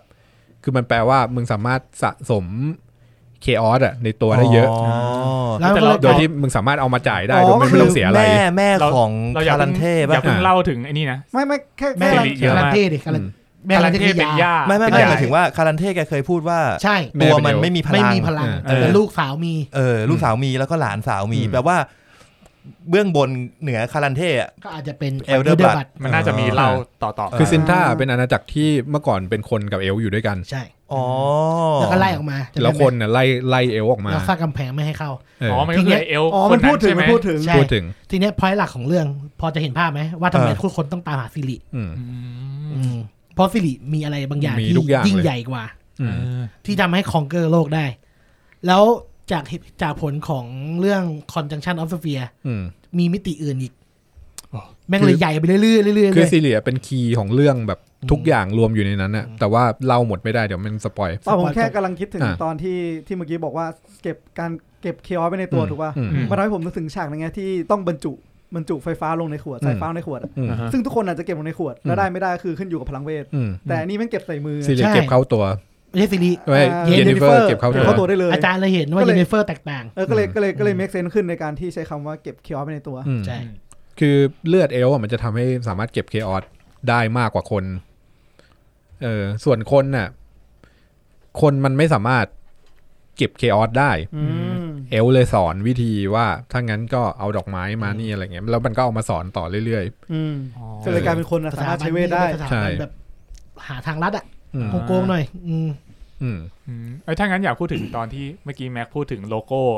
นิดนึงว่ามันเกี่ยวข้องหลังจากที่ขอจินใช่ไหมขอจินให้ชะตาผูกกันอะโลโก้ภาค4ตั้งสังเกตอะของแกเราของเยนนิเฟอร์แม่งมันซ้อนมันจะซ้อนกันก่อนเป็น2โลโก้ที่ขึ้นมาซ้อนกันโลโก้แกเราคือรูปหมาป่า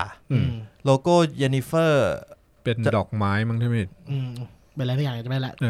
มันจะซ้อนกันถ้าดูมันจะซ้อนกันหลังจากก็คือชะตาผูกกันตอนสุดท้ายมัน3 อันปะ3 อันก็คือของซิริของเกลแล้วก็ของเยนนิเฟอร์แล้วส่วนกลายเป็นโลโก้เราอย่าไปคิดว่ามันจะเป็นเรื่องตามสามเศร้าอะไรหรอกมันเป็นความสัมพันธ์แบบพ่อแม่ลูกมันว่ามันเป็นพ่อแม่ลูกมันไม่ได้เป็นรักสามเศร้าเป็น3 อันมันซ้อนกันมีดอกไม้กับเป็นรูปนกรู้สึกรูปนกจะของซิรินกซิริดอกไม้จะเป็นของเย็นแล้วก็หมาป่าคือเกลโหแต่ EP 8ที่มันแบบค่อยๆบิดกลายเป็นหมาป่าไอ้นี่ที่ผมจะบอกกันว่าตอนที่ผมดูอะไอตอนที่มันบิดอะแล้วมาเจองานกูแบบเชี่ยแม่งเท่ว่ะแม่งจะมารวมกันว่ะแล้วพออยู่ดีแม่งกลายเป็นแบบก็ไม่ได้มีโลโก้อะไรที่มันเกี่ยวกันก็กลายเป็นหมาป่าเหมือนเดิมไวบุ๊บอ้าว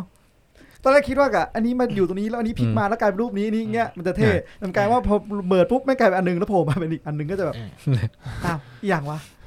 แล้วมาที่วิเชอร์อีกนิดนึงมันจะใช้ที่เราได้ยินกันล้อเซอร์ไพรส์กฎแห่งความไปใจเอาเรื่องใหญ่ๆก่อนเลยอันนี้เราน่าจะได้เห็นครั้งแรกตัว EP 4ป่ะใช่ที่โซนิกมานะโซนิกที่มันพูดถึงก็คือพ่อของซิริ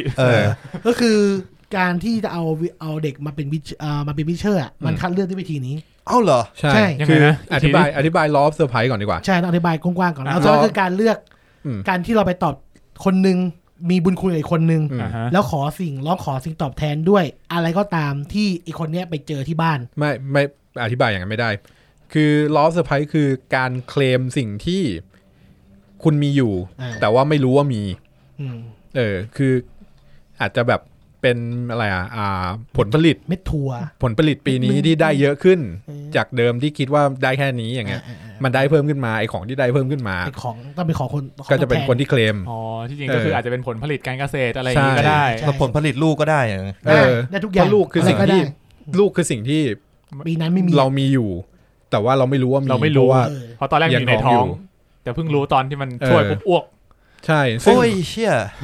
แล้วตอนที่แกลอยมันก็เลยแบบฟักมันฟักเลยที่มันอ้วกเพราะมันจะสื่อว่าแพ้ท้อง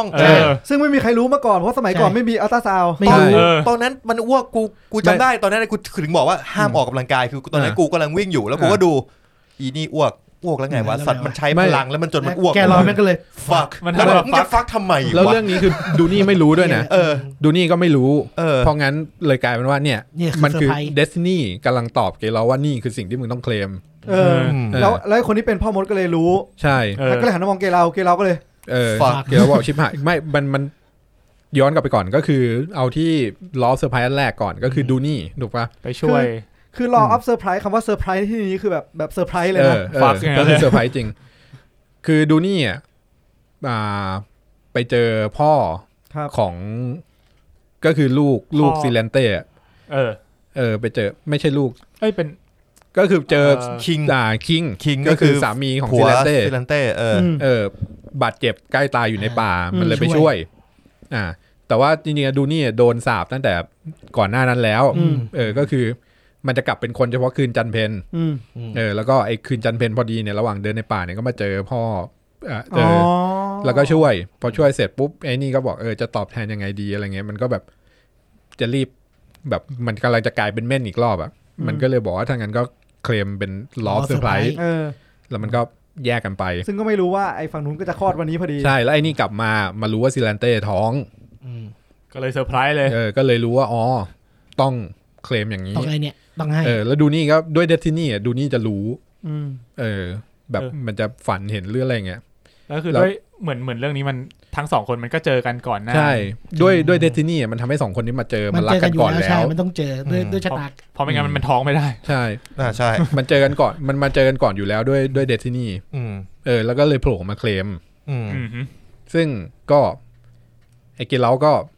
นั่งอยู่ตรงนั้นมันก็ไม่ได้อะไรสุดท้ายมันก็มาช่วยไอ้ตอนที่มันตัดสินใจช่วยเนี่ยเกลเราเนี่ยพื้นฐานเป็นคนดีผมชอบนิสัยเขามากเลยนะชอบคำว่าพื้นฐานเป็นคนดีพื้นฐานเป็นคนดีแต่ทั้งเรื่องมันแสดงออกแบบนั้นจริงๆตั้งแต่ตอนแรกเลยนะว่าแบบว่าก็เป็นอย่างนี้อ่ะแล้วพอเสร็จแล้วถึงเวลาจริงก็ก็ช่วยว่าคือจริงๆด้วยหน้าฉากมันจะชอบผลักคนอื่นออกไปมันจะไม่ชอบสนิทกับใครอะไรอย่างเงี้ยแต่ว่าจริงๆแล้วมันเป็นคนดีแล้วก็ตอนนั้นก็คือได้ Law of Surprise ก็คือ Law of Surprise ก็คือก็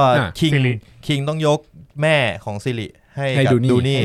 ซึ่งเผอิญก็รักกันดีใช่ทีนี้อีตัวแม่เนี่ยก็พยายามจะขวางเห็นไหมคารันเท่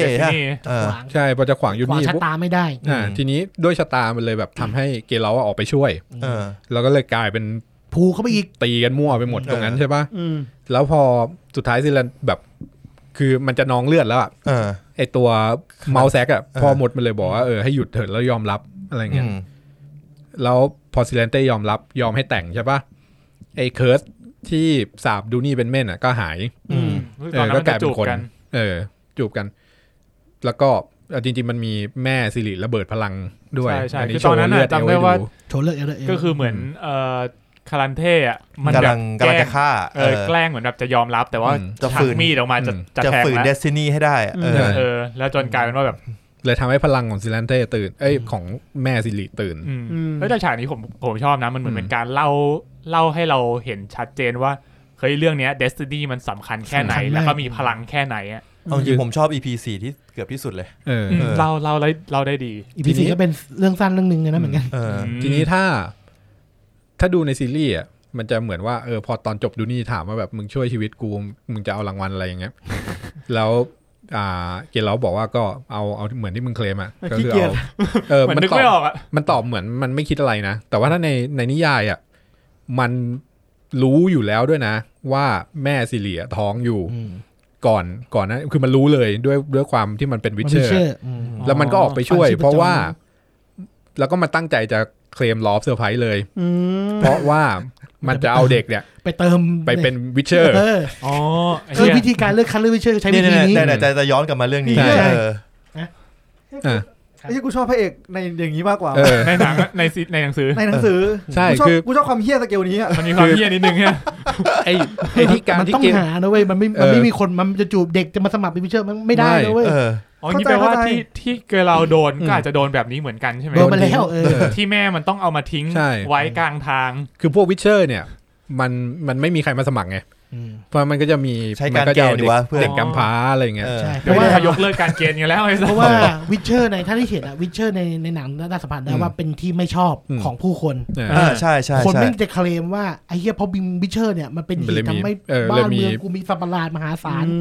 มันไม่ชอบแล้วก็ไอ้ไทอัลการ์ดอะคือแดกไปเนี่ย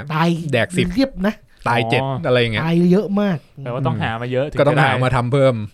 แล้วที่บอกกันบอกว่ามีน้อยลงโดนระเบิดไปที่มันน้อยลงเพราะอะไรเพราะว่าอย่างแรกคือฝึกยากถูกป่ะ10 คนรอด2อะไรเงี้ยแล้วต้องเอามาฝึกแล้วไอ้ตัวที่รอดอยู่เนี่ยก็ออกไปฆ่ามอนแล้วอาจจะตายว่ามอนเวลาอีกอย่างเงี้ยมันเลยแบบน้อยลงเรื่อยๆแล้วก็จะมีพวกที่ล่าสำนักวิเชอร์เยอะแยะมันมีแอนตี้วิเชอร์มาล่าอย่างเงี้ยตอนนี้สำนักของแกเราเหลือแค่2 คน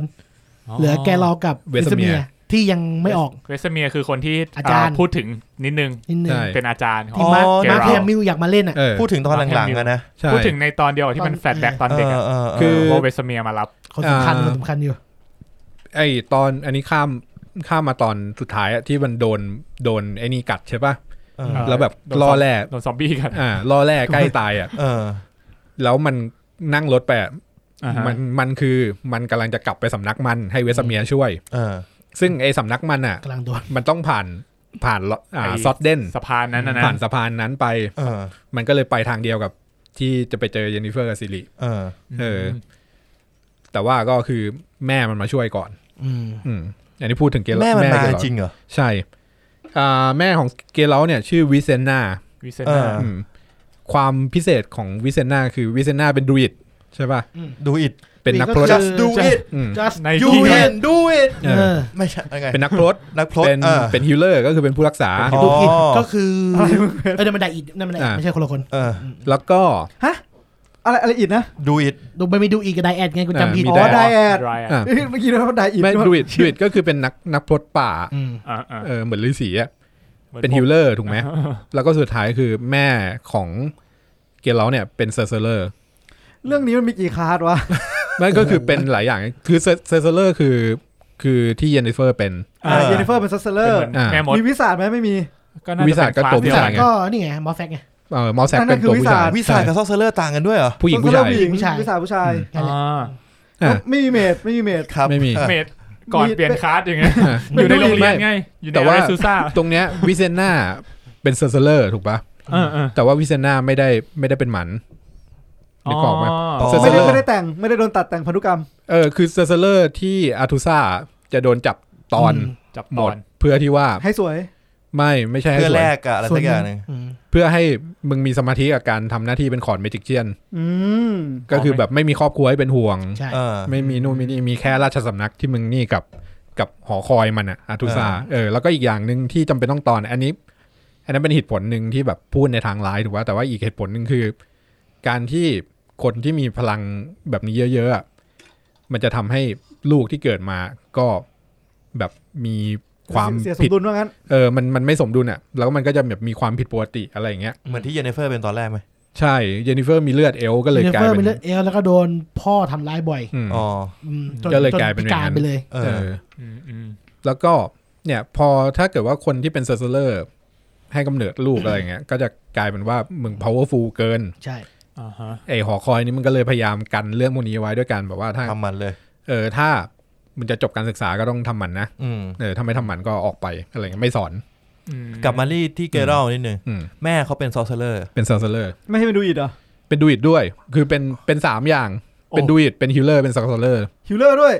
ฮิลเลอร์ก็คนละอย่างเหรอใช่ดูอิดฮิลเลอร์ก็เหมือนไอเอลนะที่ดูแจสเคียร์ตอนแรกแจสเคียร์เหมือนเอลที่ดูคอร์ดนั่นแหละดูคอร์แล้วแจ๊สกูเป็นบาทนี่สามารถเล่นดนตรีฮิลได้ไหมไม่ได้เป็นบาทเฉยเป็นบาทก็คือไอเรื่องทำหมันเนี่ยมันเป็นแค่ของอาร์ตูซ่าเป็นแค่ที่โรงเรียนนั้น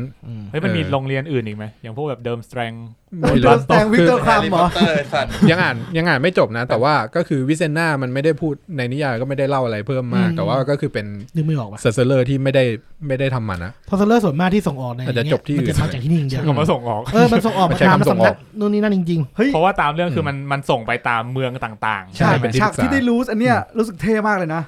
อันไหนนะเนี่ยตอนฉากที่ได้รู้ว่ามันมีสำนักเวทมนต์ใช่ป่ะแล้วสำนักเวทมนต์อาจจะต้องส่งศิษย์ไปเป็นที่ปรึกษาให้แต่ละเมืองใช่แล้วก็จะมีคอนซิลอยู่ตรงกลางซึ่งตอนดูนี่โอ้โหเชี่ยกูอินกับอันนี้มากกว่าความเป็นวิชเชอร์อีกแล้วที่หอคอยเห็นป่ะที่มีไอ้ดำนั่นน่ะคอยดูมันหอคอยนั้นมีความสำคัญมากเหมือนกันนะเป็นประตูมิติเห็นแล้วว่ามันต้องเอาไว้ส่อง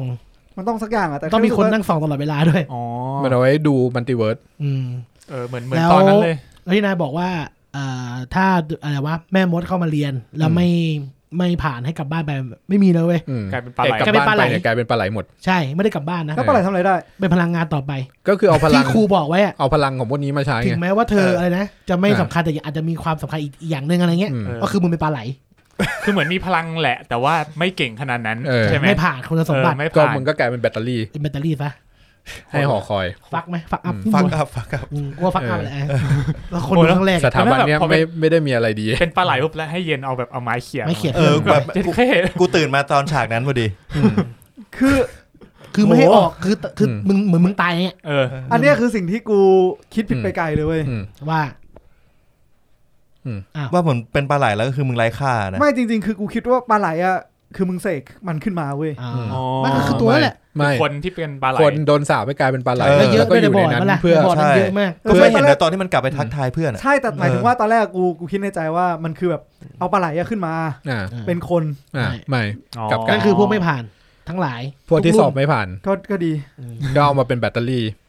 เรื่องนี้ไม่ค่อยมีอะไรยิ้มแย้มหรอกไม่มีอะไรดีอ่ะมันดาร์กนะมันดาร์กมันจะซีสรุปคือแม่เกเรลนี่ก็คือโดนลอออฟเซอร์ไพรส์เหมือนกันเหรอหรือว่าเราจะยังไม่เล่าเผื่อว่ามีสปอยล์ซีซั่น2ไม่ยังไม่ได้อ่านจนจบแต่ว่าไม่แน่ใจแต่ด้วยความที่เกเรลอ่ะเหมือนทิ้งแกเรลไว้เพราะว่าในเรียกว่าในซีรีส์อ่ะในที่นั่นเลยแต่ในซีรีส์มันเหมือนมันรู้นะว่าทิ้งไว้แล้วก็จะมีคนมาไม่มันรู้มันคือพาไปทิ้งหน้าตั้งสร้างวิเชอร์ขึ้นมามันพาไปทิ้งหน้าโรงเรียนเลยคือไม่ได้อ่านหนังสือจนจบไทม์ไลน์หลักเลยไม่แน่ใจว่ามีอะไรไหมแต่ว่าด้วยความที่เกเรลเนี่ยเป็นคนที่เกิดจากแม่ที่เป็นเซอร์เซอร์พิเศษมันจะมีความพิเศษอยู่พิเชอร์ทุกคนอ่ะไม่ได้หัวงอกมันนะใช่แกเล่าคนเดียวที่หัวงอกการถามคือการหัวงอกก็มีความพิเศษแกเล่าเป็นคนทนพิษได้เยอะมากมันไปกินเพิ่มอีกใช่จาก3 ขวดอ่ะแม่งกินเพิ่มอีกมันกินพลังแม่งเพิ่มมหาศาลจริงๆเพื่อนบอกแกเล่าพอแล้วเพื่อนชนนอนคาพื้นอะไรเงี้ยเลยภาพนี้คุ้นๆมากเลยเพิ่งเกิดขึ้นเร็วนี้เลยมันเลยไปกินเพิ่มแต่ว่าผลข้างเคียงมันเยอะไอ้ที่เกเรลผมขาวเป็นเพราะมันกินเพิ่มแต่อย่าไปสับสนเดี๋ยวตอนหลังมันจะเจอเวสเมียไอเวสเมียผมขาวเหมือนกันแต่ไอเวสเมียขาวว่าแก่เวสเมียนี่500 กว่าแล้ว500 ปีอ่ะนี่แล้วพอมาอย่างนี้ปุ๊บก็ได้รู้ว่าไอ้สำนักนั้นอ่ะซอสเซอร์ต้องโดนทำหมันใช่แต่แม่เกเรลมีลูกได้ใช่เพราะฉะนั้นแม่เกเรลอาจจะไม่ได้มาจากอาตูซ่าใช่จะเป็นเองหรือเปล่าเป็นเอลเป็นแม่เป็นถึงว่าเป็นนักเวทด้วยตัวเองอาจจะมีใครมาแอบฝึกให้หรือเปล่าเพราะเป็นดูอิดก็เลยศึกษาเองในป่าไม่คือยังอ่านไม่เจอต้องไปเดี๋ยวมันซีรีส์มันไม่เอาจริงๆคือแค่พอแบบมีประเด็นนี้มามันก็ต่อไปเรื่อยๆมันก็สงสัยไปหมดเลยไงว่าเซอร์เซอร์มันไม่ได้มาแค่จากอาตูซ่าอย่างเดียวคือมีเยอะไอการใช้เวทมนต์เนี่ยมันคือเอลสอนมนุษย์แล้วก็ทำไออาตูซ่าขึ้นมาแม่เพื่อสอนมนุษย์อาจจะเป็นดูอิดศึกษาในป่าแล้วก็ไปเจอเอลก็เรียนเวทมาอีกเรียนจากเอลจริงๆแล้วกูมีคำถามนึงแล้วพ่อเกเรลคือใครไม่ได้เขียนถึงไม่เอาแล้วมันเกิดจากเมดิคอเลียนมีเจไดอาจจะมีคนนึงเสกจริงๆเข้าท้องแล้วก็โดนแฟนด่ากันเดี๋ยวก็เลยบอกว่าไม่ใช่เกเรลไหนนะสกายวอล์กเกอร์วิเชอร์เอาทีนี้มาดูที่เกรดมาดูที่เกรดของวิเชอร์อีกนะคือจริงๆวิเชอร์เนี่ยมันจะพกดาบ2 เล่มเว้ยใช่ความละเอียดเนี่ยคือในเกมอ่ะมันจะแบกดาบ2 เล่มมาที่หลังตลอดเวลามีดาบธรรมดากับดาบเคลือบเงินดาบธรรมดาเอาไว้สู้คนดาบเคลือบเงินไปสู้มอนแล้วทำไมเคลือบเงินคือสู้คนไม่ได้อ่ะเปลืองค่าซ่อมแพงมันบินง่ายเงินมันสู้ไม่เงินมันเพราะเหมือนตามพวกแบบตำนานเก่าๆมันจะชอบใช้เงินสู้สัตว์ประหลาดสู้มอนสเตอร์แพงเงินคือแล้วที่ไม่ใช้เพราะเงินเพราะมันแพงวิเชอร์ไม่ได้รวยวิเชอร์ทำงานแม่งจนล้วนๆไอ้ที่มันเป็นกรรมกรสัตว์เลยนะคือกูเห็นแล้วคือพอกูดูแมนดาโลเรียนมาใช่ไหมมันจะเป็นบัลตี้ฮันเตอร์รับทำงานทุกอย่างเพื่อแลกกับเงินไอ้ที่นี่ก็ไม่ต่างเหมือนกันเลยไอ้นี่คนไม่ค่อยจ้างด้วยนะคนไม่ชอบด้วยแล้วทำทุกอย่างจริงทีนี้ในซีรีส์มันก็พก2 เล่มเว้ยแต่ว่าเล่มที่เป็นเงินเนี่ยมันจะแขวนอยู่ที่โรชแล้วที่โดนที่ซีซั่นใหม่ไม่ค่อยมีบทแล้วนะที่ภาคใหม่ไม่ค่อยมีบทหรอเดี๋ยวเล่าให้ฟังนั่นโรสเดี๋ยวหลังเรื่องนี้เดี๋ยวโอ้ยลึกว่ะรถไหนวะรถสกายวอล์กเกอร์พอแล้วไอ้เหี้ยว่าเราเลิกเมนชั่นสตาร์วอลแล้วว่ามีคนมาพิมพ์อ่ะตอนนี้ผมฟังไม่ได้จริงครับผมเบื่อความสกายวอล์กเกอร์มากเลยที่เจ๋งของแกล้อคือที่เราบอกอ่ะม้าแกลอนเนี่ยมันชื่อโรสใช่ไหมแต่มันไม่ได้มีแค่ตัวเดียวคือม้าทุกตัวมันชื่อโรสหมดไอ้โรสเนี่ยอันนี้กลัวเหี้ยมากเลยนะโรสแบบกูแบบ โรสอ่ะไม่ใช่ม้าตัวนั้นตัวเดียวกูม้าทุกตัวที่มันมีอ่ะมันตั้งชื่อว่าโรสไอ้เนี่ยอันนี้ทำลายความประทับใจกูมากเลยทำไมอ่ะกูนึกว่ามันรักม้ามันมากกูดูในซีรีส์แล้วแบบเฮ้ยม้าโรสไปไหนไปด้วยกันตลอดที่คนจะมาซื้อม้าแม่งตัวใหม่กูไม่ขายคือโรสอย่างกูคือกูไม่ได้รู้สึกว่ามันรักม้าตั้งแต่แรกอยู่แล้วเว้ยกูแค่คิดว่าแม่งคือเพื่อนคนเดียวที่มันจะเป็นไปได้อะใช่แล้วคือมันคุยกับม้าตลอดไงแม้แต่ในกองถ่ายก็ตามแม้แต่ในกองถ่ายมันก็คุยกับม้าคุยกับม้าอินคือเข้าใจไหมว่าไอ้เฮนรี่มันเอาวิญญาณแกลลอนมาสิงตัวเองตลอดเวลา24ชั่วโมงแต่ว่าม้ากูหันมามองกูไม่ใช่โรสคือถ้าพูดถึงโรสใช่ป่ะมันจะมีความต่างหน่อยก็คือในเกมอ่ะโรสจะเป็นม้าตัวผู้แต่ว่าจริงๆในนิยายอ่ะโรสเป็นม้าตัวเมียแล้วก็ชื่อมันไม่ได้ชื่อโรสเวอร์ชันไอ้โปแลนด์อ่ะมันชื่อพลอตก้าเป็นแบบชื่อประมาณปลาอะไรอย่างเงี้ยแล้วก็อีกความหมายนึงก็คือคนที่ไม่ได้มีความหมายอะไรอ่ะนึกออกป่ะแบบตัวไม่มีไร้ค่าตั้งชื่อว่ามึงชื่ออะไรก็ได้ไอ้ไร้ค่าความรู้สึกที่มึงรักม้าเป็นยังไงตอนนี้รู้สึกว่ามันรักม้าเฮียเลยมันแค่หวงแค่นั้นแหละเพราะไม่มีม้าแล้วมันไปไหนมาไหนไม่ได้คือเงินมันไม่ค่อยมีม้าตายมันก็ต้องมันหวงเพราะมันไม่มีตังค์ซื้อม้าใหม่แค่นั้นแหละวิเชอร์ไม่ได้รวยที่บอกไม่ได้รักม้าฝากม้าไว้ก่อนมึงห้ามเอาม้าไปไหนนะเพราะไม่มีตังค์ซื้อไม่ได้บอกเพราะหวงเพราะว่ากูไม่มีซื้อถ้าม้าหายจะลำบากจำไว้เลยนะแปะไว้บนหัววิเชอร์ไม่มีตังค์น้อยหวง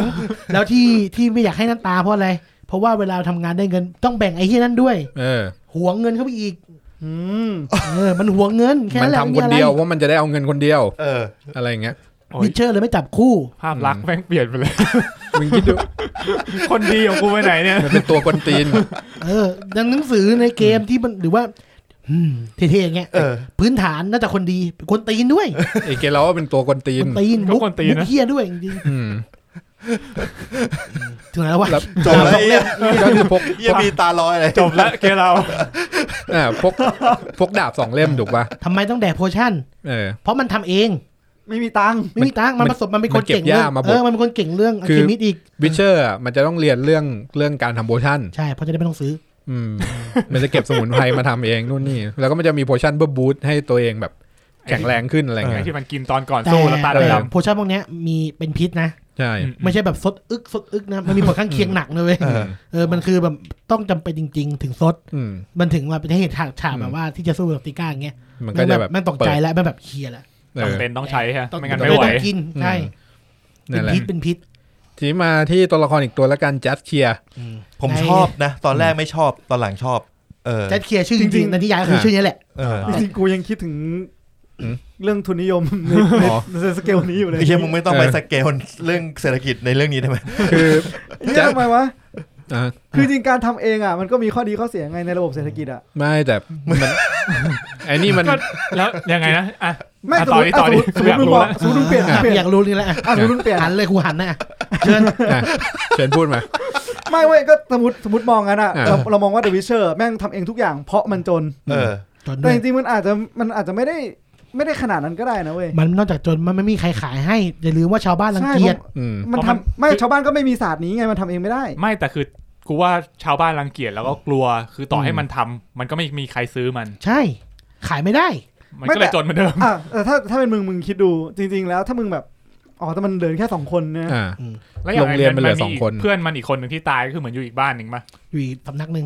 เพราะว่าเห็นว่ามันสำนักกิฟฟินอะไรเต็มไปหมดอ่ะจำได้ว่ามันดึงสร้อยมาแล้วแบบมันเป็นคนละลายกับของมันอ่ะไม่แต่กูจริงๆกูไม่เข้าใจสเกลความเกลียดด้วยแหละคือจริงๆแล้วมึงสามารถแบบมีเพื่อนคือจริงๆการเริ่มของระบบทุนนิยมคือมึงทำอะไรก็ตามที่คนอื่นทำไม่ได้ถูกป่ะไม่แต่โพชั่นที่วิเชอร์ทำคือยาพิษไม่ได้พูดถึงแค่โพชั่นอย่างเดียวสมมติว่ามึงเป็นคนที่มีความสามารถด้านนี้ถูกป่ะแล้วมึงสามารถคือมีเข้าใจคนที่เป็นวิเชอร์แล้วทำมาค้าขายธรรมดาใช่ไหมมีก็มีไม่จริงมันก็เป็นสเกลกับคนอื่นก็ได้ไงก็มีงงป่ะสมมติมึงมีคอนซิลแล้วมึงก็สามารถคือเหมือนหาคนกลางก็อาจจะมีคนรับงานอาจจะมีคนทำยาแล้วมึงก็แบบปราบทั่วราชอาณาจักรเป็นบริษัทแต่ว่าด้วยความที่ไม่ต้องถนัดก็ได้ไงมึงแต่ว่าด้วยความที่คนมันไม่ค่อยจะแบบจะออกไปใช้ชีวิตสไตล์เนี้ยใช่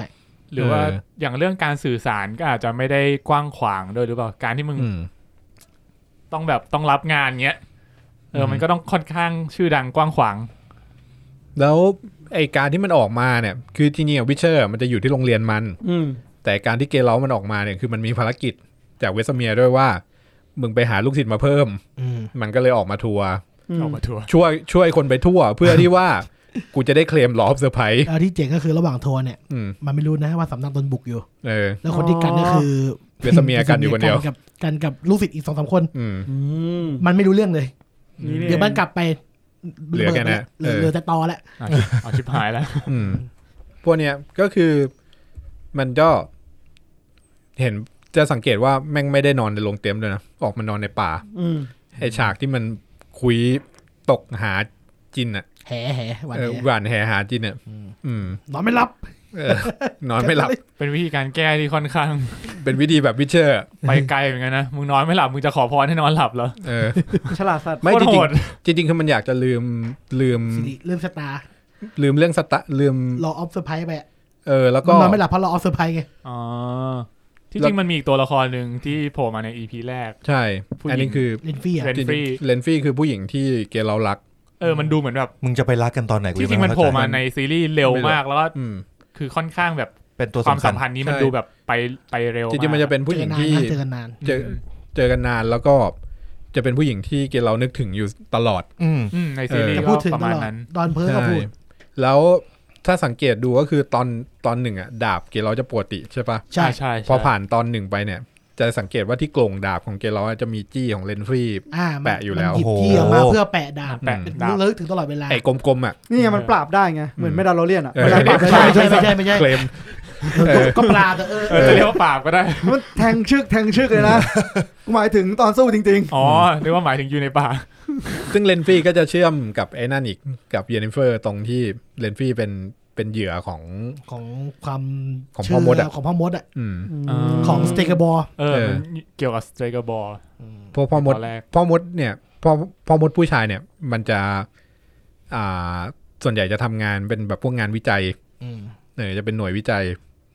จะน้อยคนที่จะเป็นคอร์ดเมจิกเชียนไม่ได้เพราะว่ามันต้องเป็นให้คิงไง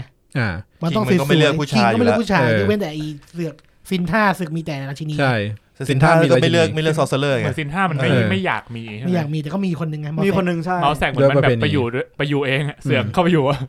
ส่งไปอยู่มาอยู่เองเพราะว่าอยากดูแลซีรีส์ใช่เพราะมันก็เพิ่งเริ่มมาอยู่ตอนเหตุการณ์ที่พ่อแม่ซีรีส์ใช่อยู่ด้วยกันใช่ไหมแล้วมันก็บอกว่ากูอยู่ที่นี่ดีกว่าไม่ได้แล้วเกลียดสภานึกถึงตอนเริ่ม EP 4ผมว้าวเลยนะแบบเฮ้ยนี่น่าคุ้นๆว่ะEP 4เริ่มที่ตัวไหนนะไม่มันถึงว่าไอ้เหี้ยอะไรนะชื่อนักดนตรีแจ๊สเคียร์มาชวนไอ้เกลเราบอกว่าไปงานปาร์ตี้กันอารมณ์นั้นอ่ะแล้วไปเจอพ่อมดแล้วก็ไปเจอพ่อมดแบบเฮ้ยเหี้ยนี่มันพ่อมดหน้าคุ้นๆไอ้เหี้ยนี่มันเพิ่งเหี้ยตายพี่เนี่ยใช่ป่าววะใช่ป่าววะมันโดนจับอ๋อเหี้ยแม่งอยู่ตอนนี้แล้วจะคารันเท่มาแบบไอ้เหี้ยไอ้นี่คือช่วงที่แบบมันเริ่มเฉลยว่าเนื้อเรื่องมันแบบเชื่อมกันอะไรใช่โอ้ยแต่ผมชอบคารันเท่แบบแม่งเท่มากนะมาแบบชุดเกราะเปื้อนเลือดทั้งตัวเป็นตัวที่น่าสนใจนะตัวเนี้ยคารันเท่เป็นตัวละครที่หัวสมัยใหม่แต่ว่าดันเสือกอยู่ในโลกนั้นที่โชคชะตามันสำคัญที่สุดในเรื่องคือสังเกตดูว่าแนวคิดคิลันเต้เนี่ยจะเหมือนแนวคิดของคนปัจจุบันเลยไม่เชื่อคือกูอะไรที่พิสูจน์ไม่ได้ทุกอย่างกูทำด้วยตัวมึงเองอะไรเงี้ยทั้งที่แบบแม่งเป็นอยู่ในซินทรานะคือเป็นเมืองที่แบบเวทคนอยู่กับเอลอ่ะแต่ก็อาจจะใช่เพราะว่าหลังจากนั้นซินทรามันไล่ฆ่าเอลออกหมดอะไรเงี้ยก็เลยกลายเป็นมุมมองของเมืองนั้นคือแบบไม่เอาเวทมนต์ไม่เอาคอร์ดเมจิกเชียนอะไรเงี้ยแต่ว่าเมาส์แซกมาอยู่เองผมว่าอันนี้มันไม่ใช่สปอยเลอร์ทอผมว่าอันนี้มันเป็นการคุยที่น่าสนใจมากเพราะเป็นการคุยจักรวาลนี้เลยเหมือนเป็นฮิวเลเตอร์ของ The Witcher เพราะมันมีแต่คือเราก็พยายามที่จะไม่สปอยไปอย่างซีซั่นอื่นว่าเอาจริงนะหลายๆอย่างที่แม็กพูดมาถ้ามันไปเฉลยในซีรีส์อ่ะความว้าวกูน่าจะตกใช่แต่มันหาจุดเฉลยไม่ได้ไงไม่ได้มัน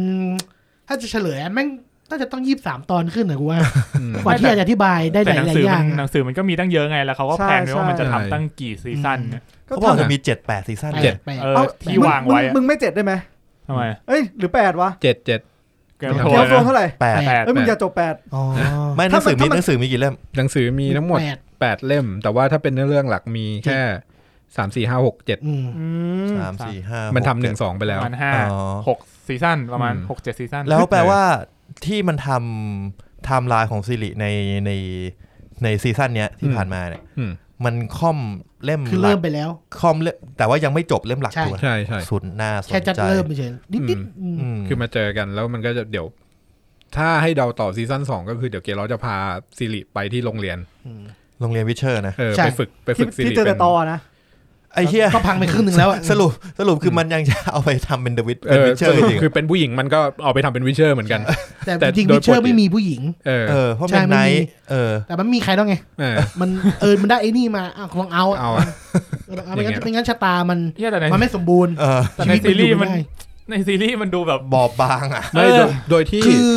ในนิยายซีรีส์เป็นเด็กเหี้ยจริงๆซีรีส์เป็นเด็กเหี้ยเด็กแบบมันซนอ่ะน่ารำคาญในซีรีส์นี่น่ารักเลยนะในหนังสือน่ารำคาญอ่ะในเกมจะเป็นแบบแบดแอดมากนะซีรีส์จะเป็นตัวที่สู้เก่งแล้วมีคิ้วด้วยอาญาอาจจะแบบว่าผ่านไม่ได้อารมณ์อาญาเลยดีกว่าไม่ได้เพลียวอย่างนั้นเว้ยจะแบบจะล้ำๆหน่อยเงี้ยอาญาสตาร์ใช่ไหมจะโหดไม่ใช่แนวรอบฆ่าซีแนวเข้าไปบัวเป็นตัวเลือดร้อนเลยแหละพูดไม่ได้จริง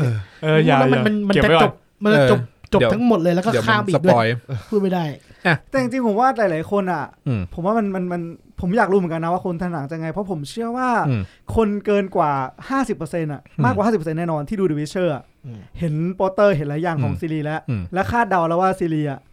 มีดาบปกติดตัวแน่นอนทำไมอ่ะจริงเหรอทำไมวะจริงเหรอผมไม่รู้สึกไงคือผมเสิร์ชโปสเตอร์มันคือโปสเตอร์ที่มันใส่ชุดผ้าคลุมในเกมไม่ใช่แบบอย่างในเกมในอะไรเงี้ยผมว่ามันต้องมีหลุดมาบ้างเป็นสปอยว่ากูไม่เห็นในเกมเลยอ๋อเหรอแล้วก็กูต้องเสิร์ชละแป๊บนึงกูไม่ดูเลยเกมเนี่ยกูแต่แรกเลยแต่อย่างแม็กรู้แล้วไม่รู้อะไรเลยกูเฉยๆมากต้องอย่าลืมว่าเกมมันอยู่หลังหนังสือจบไปแต่เกมอ่ะแค่อ้างอิงนิยายนะเว้ยถ้าดูจากเกมก็คืออย่าไปเชื่ออะไรมากเพราะว่ามันก็ดัดแปลงมาเยอะมากเพราะนี่อันนี้ก็อ้างอิงจากนิยายเหมือนกันมันคือเบสนิยายทั้งคู่ซึ่งแต่เกมที่นายเห็นภาค3เงี้ยมันคือเรื่องราวที่จบไปแล้วจาก 1-7 เล่มนะแต่งเพิ่มมาคือเกมมันแต่งเองเลยตั้งแต่ The Witcher 1ใจเย็นทำไมหนวดงอกอ่ะมันแบบอยากพูดจริงๆเลยแต่พูดไม่ได้มาที่นี่ดีกว่าที่ Just Clear ใช่ปะมันมีความแกสเซียคือบาทมันมีความต่างอยู่คือถ้าใครเล่นเกมมาจะงงว่าแบบไอ้เหี้ยแจสเคียร์คือใครแล้วไอ้บาทคนเดิมอ่ะหายไปไหนเพราะว่ามันเคยมีบาทด้วยวะไม่บาทในเกมอ่ะมันจะชื่อแดนเดเลียนน่ารำคาญด้วยในเกมเป็นอีกคนนึงจริงๆคนเดียวกันเลยซึ่งจริงๆมันแดนเดเลียนเนี่ยคือแจสเคียร์นิยายเขาใช้ชื่อแจสเคียร์พอเป็นเกมชื่อแดนเดเลียนถามว่าเปลี่ยนชื่อทำไมเพราะว่าแจสเคียร์ภาษาโปแลนด์มันแปลว่ามันเป็นชื่อดอกไม้คือชื่อบัตเตอร์คัพเป็นดอกไม้สีเหลืองแต่ว่าพอแปลเป็นภาษาอังกฤษแปลตรงๆแล้วเรียกตัวนี้ว่าบัตเตอร์คัพมันก็ดูน่ารักไปบัตเตอร์คัพนี่แบบตัวเขียวเลยบอสซัมมันก็ดูน่ารักไปคนแปลมันก็เลยไปหาดอกไม้สีเหลืองอ่ะเหมือนกันอ่ะมาใช้มันเรียกแดนเดเลียนแล้วเปลี่ยนมาที่เจ๋งก็คือมันน่ารำคาญเหมือนกันทั้งคู่เลยแต่ความที่ซีรีส์มันทำให้งงมันเป็นเพราะว่ามันเลือกที่จะเปลี่ยนชื่อแจสเคียร์แต่ไม่เปลี่ยนชื่อโรสโรสเนี่ยเป็นชื่อเวอร์ชันภาษาอังกฤษคือเกมเราก็ยังเรียกม้าว่าโรสแล้วก็แจสเคียร์ก็คือแจสเคียร์ไม่ใช่แดนเดเลียนแม่งเลยชื่อมันเลยมึนๆแล้วก็ที่ผมบอกในเกมมีก็แสดงว่าอีกยาวอ่ะรอดจนจบอ่ะเพราะในเกมมันอยู่หลังหนังสือเรื่องชื่อนี่ไม่ได้มีคอนเซิร์นอะไรเพราะว่ากูไม่ได้รู้จักในเกมเล่นน้อยที่ถ้าเกิดถ้าดูอย่างมอสแฟกเงี้ยในเกมมันโผล่แต่ในซีรีส์ก็จะได้เห็นมาค่อยๆซื้อไปในซีรีส์จะตายไปแล้วอาจจะมีความเป็นไปได้ว่ามอสแฟกเพราะว่าเราไม่ได้เห็นไอตัวด็อปเปอร์อ่ะที่กลายเป็นมอสแฟกอ่ะอาจจะสวมบทเพราะว่ามันกลายล่ามันได้ความทรงจำได้หมดเลยได้ทุกอย่างเฮ้ยแต่ไอตัวด็อปเปอร์ผมมีคำถามตอนที่มันกลายร่างตอนที่มันมาสู้กับลีดเดอร์ชื่ออะไรวะลีดเดอร์ของนิฟการ์ดแล้วมันสู้กันมันแปลงเป็นไอ้นั่นแล้วมันก็สู้กันเสร็จแล้วทีเนี้ยมันหลุดไปถามว่าใครหลุดตัวไหนหลุดไปตัวไหนหนีไปมีตัวที่โดนฟันหน้าว่าด็อปเปอร์หลุดไม่แน่ไม่รู้ไม่บอกเพราะว่าไอ้ตัวนั้นน่ะไอ้ตัวลีดเดอร์ก็ยังอยู่ ตอนที่ก็คือนิฟการ์ดบุกเป็นคนพานิฟการ์ดบุกใช่ตรงนั้นน่ะมันสามารถเอาไปทำต่อได้ว่าใช่หรือไม่ใช่ใช่แล้วพอพูดถึงลีดเดอร์นี่นึกถึงไอคนที่มันฟันดาบสู้กันอ่ะแต่ไอ้ข้อนี้มันก็มีก็คืออย่างที่เราบอกมอสแซกอะในเกมยังอยู่ก็ไม่แน่ก็ไอ้ที่หนีไปก็คือนั่นแหละคือดับเบิลก็คือต้องมาดูว่าในซีรีส์เนี่ยมันตายหรือว่าในนั้นน่ะมันจะมีอะไรระหว่างทางมันจะสลับเป็นไอ้นี่บ้างไหมหรือเป็นไอ้นั่นบ้างไหมเอาจริงผมเกลียดอะไรอย่างงี้มากเลยไม่ใช่หมายถึงว่าผมไม่ชอบผมเป็นคนที่ไม่ชอบตัวละครที่มันสามารถเป็นใครแล้วเอาความรู้ใครมาก็ได้อะมันโกงนะแค่เป็นอันนี้ส่วนตัวเฉยว่าคุณไม่ชอบตอนแรกกูนึกว่าแบบแค่รู้ความทรงจำไอ้เหี้ยมันรู้ความคิดที่แบบกูรู้ว่ามึงจะใช้เพลงดาบอะไรต่อมึงโกงไงมึงเก่งสุดในเรื่องแล้วจริงๆมึงเก่งสุดในเรื่องมันควรจะเก่งสุดแล้วนะแปลเป็นใครก็ได้อะแปลเป็นเจนนิเฟอร์มึงก็ปาไฟใส่มึงสามารถรู้เลยว่าทำยังไงมันใช้เคออสไม่ได้ใช่มันมีเลือดเอลมันจะลงแพ้เงินด้วยมันจะก๊อปได้แค่มันแพ้ที่มันจับแพ้เงินในใจผมนี่คือเอาเงินฟาดหัวเลยนะเอาไป1,000 เหรียญไอ้สัตว์ท็อตเดอะคอยทูเดอะไอ้เหี้ยนี่แพ้เงินอย่างนั้นแหละแต่แจสเคียร์นี่เป็นตัวละครที่ผมชอบนะไม่ได้รำคาญอะไรนะผมรู้สึกว่ามันเป็นตัวละครที่มันเรารู้สึกว่ามันเป็นคนธรรมดาที่สุดในเรื่องแล้วมันใช้คำพูดที่ผมฟังแล้วผมไม่ต้องอ่านซับมันเป็นตัวมันเหมือนคนในยุคนี้ที่ไปอยู่ตรงนั้นให้เราใช่แล้วเป็นตัวกวนตีนในระหว่างที่แบบคนอื่นมันแบบไอ้เหี้ยนี่ก็วิชเชอร์ไอ้เหี้ยนั่นก็แม่มดไอ้เหี้ยนั่นก็ผู้นำทัพไอ้เหี้ยนี่คือคนธรรมดาที่สุดแล้วแล้วมันร้องเพลงเพราะใช้ได้นะมันร้องเพลงเพราะแล้วไอ้นี่คือกลายเป็นซุปเปอร์สตาร์นะเว้ยจริงมันคือมันกลายเป็นบาทชื่อดังมันในโลกนั้นคือกูชอบมันเลยฉากที่ไปซินท่าในคานเทไอ้เหี้ยเขาคำแรกปุ๊บถ้ามึงร้องอีกกูจะตัดคอมึงนั่งแบบไอ้เหี้ยน่าสงสารเงียบเลยสิมันเป็นบาทดังคือตอนแรกมันไม่ดังจนมาเจอเกลาใช่ป่ะแต่งเพลงแล้วก็ไปเจอเอลคือมันอยู่ด้วยกันนานมันอยู่ด้วยกันนานมากมันเจอกันหลายปีอ่ะจริงที่มันรอดออกมาได้แล้วมันได้รูทอ่ะของเอลมาด้วยคือได้กีตาร์เอลมาได้กีตาร์เอลมากีตาร์มีเวทแล้วหลังจากนั้นมึงก็ดังเลยเพราะว่ามึงร้องเพลงเล่าเรื่องของเกลาด้วยแล้วมันมีหลักฐานเนี่ยชอบกีตาร์เอลอ่ะที่มึงถือกีตาร์ของราชาเอลอยู่เลยดังจากตรงนั้นโหปล่อยซิงเกิลใหม่ก็ดังเลยไม่ธรรมดาว่ะแล้วพอมาเจออีกทีก็คือตอนที่ซินท่าแล้ว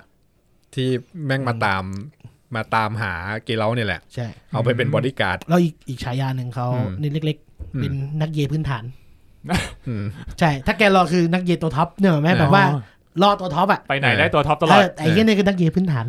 ตามลงเตรียมอะไรตามลงเตรียมเล็กๆน้อยๆได้เรื่อยๆเป็นคู่จันไรอ่ะ2ตัวเนี่ยคู่นักเยไปด้วยกันอ่ะเหมือนไปถึงรูป2ห้องครับไม่รู้ว่าเกตนี้จะดีไหมกูอยากเสนอว่ามันเป็นนักเยพื้นฐานมันเป็นตัวจันไร2ตัวก็ดีนะจะได้แบบที่พักก็เข้าไปถึงว่าถ้าขอ2คนว่าถ้าเป็นหนังสือมันเขียนยันม้านะว่าม้านักเยตัวพ่อเหมือนกันแต่ถ้าพูดถึงม้าในเกมอ่ะมันมีเควสหนึ่งหามากคือเป็นเควสที่แบบให้ตามล่าผีอะไรอย่างเงี้ยแล้วมันก็กินโพชั่นเข้าไปพอกินไปปุ๊บเนี่ยเกลาคุยกับม้าได้ว่ามันเมาไอ้สัสมันแบบกินเป็นเห็ดพิษอ่ะกินเข้าไปปุ๊บแล้วก็แบบทำให้แบบคุยกับม้าได้แล้วมันก็คุยกับม้าแล้วม้าก็ตอบกลับเนี่ยแล้วรู้ว่าตอบจริงป่ะนะรู้ว่าเมาหรือว่ามันตอบจริงแล้วมันก็ยืนคุยกันอยู่แบบอะไรอย่างเงี้ยแล้วก็แบบคุยกับม้าแบบทำไมมึงทำยังไงว่าปกติแบบกูทิ้งไว้เมืองอื่นแล้วแบบผิวปากปุ๊บสักพักมึงมาแล้วอะไรเงี้ยอะไรเงี้ยคือมันก็ล้อเกมมันเองอ่ะว่าแบบบางทีกูอยู่อีกทวีปนึงอ่ะกูผิวปากปุ๊บมึงมายังไงวะเป็นกูจะบอกว่ามึงจำไม่ได้เหรอกูคือโรสตัวที่5คือทิ้งไว้เมืองนี้เมื่อ20 ปีที่แล้วคือแม่งเมคเซนส์เลยนะคือเมคเซนส์เลยว่าอ๋อกูเรียกม้าทุกที่เพราะกูมีม้าทุกเมืองที่ชื่อเดียวกันซื้อไว้หมดให้โรสมาหมดเลย20 ปีที่แล้วเจ้านายกูมาแล้วเราไม่รู้ไงตายแล้วมั้งที่เงินแม่งอ่ะหมดไปเพราะแม่งไปซื้อม้าเนี่ยทุกเมืองเอาเงินไปซื้อม้าที่ความหมายไม่ค่อยดีเลยว่ะแม่แล้วเกมในข่าวเลยในเกมมันมีแมคานิกบ้าๆบอๆเช่นแบบว่ามันต้องมีการขี่ม้าไล่มอนเตอร์ถูกป่ะแต่ม้ากลัวมอนเตอร์นะเว้ยมึงต้องแบบมันจะมีเกรดความกลัวของม้าของโรสอ่ะ คือมึงต้องเลือกโรสตัวที่ดีที่สุดไม่อย่าเข้าไปเร็วต้องแบบมีระยะห่างอย่าเข้าไปเร็วต้องค่อยๆเข้าไปอะไรเงี้ยตอนนี้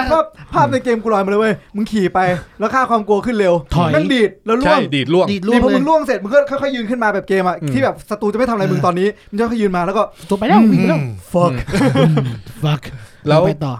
มันมีอีกก็คือทำไงให้ค่าความกลัวไม่เพิ่มขึ้นเร็วมันมีไอเทมเป็นผ้าปิดตามาแม่ก็จับปิดตา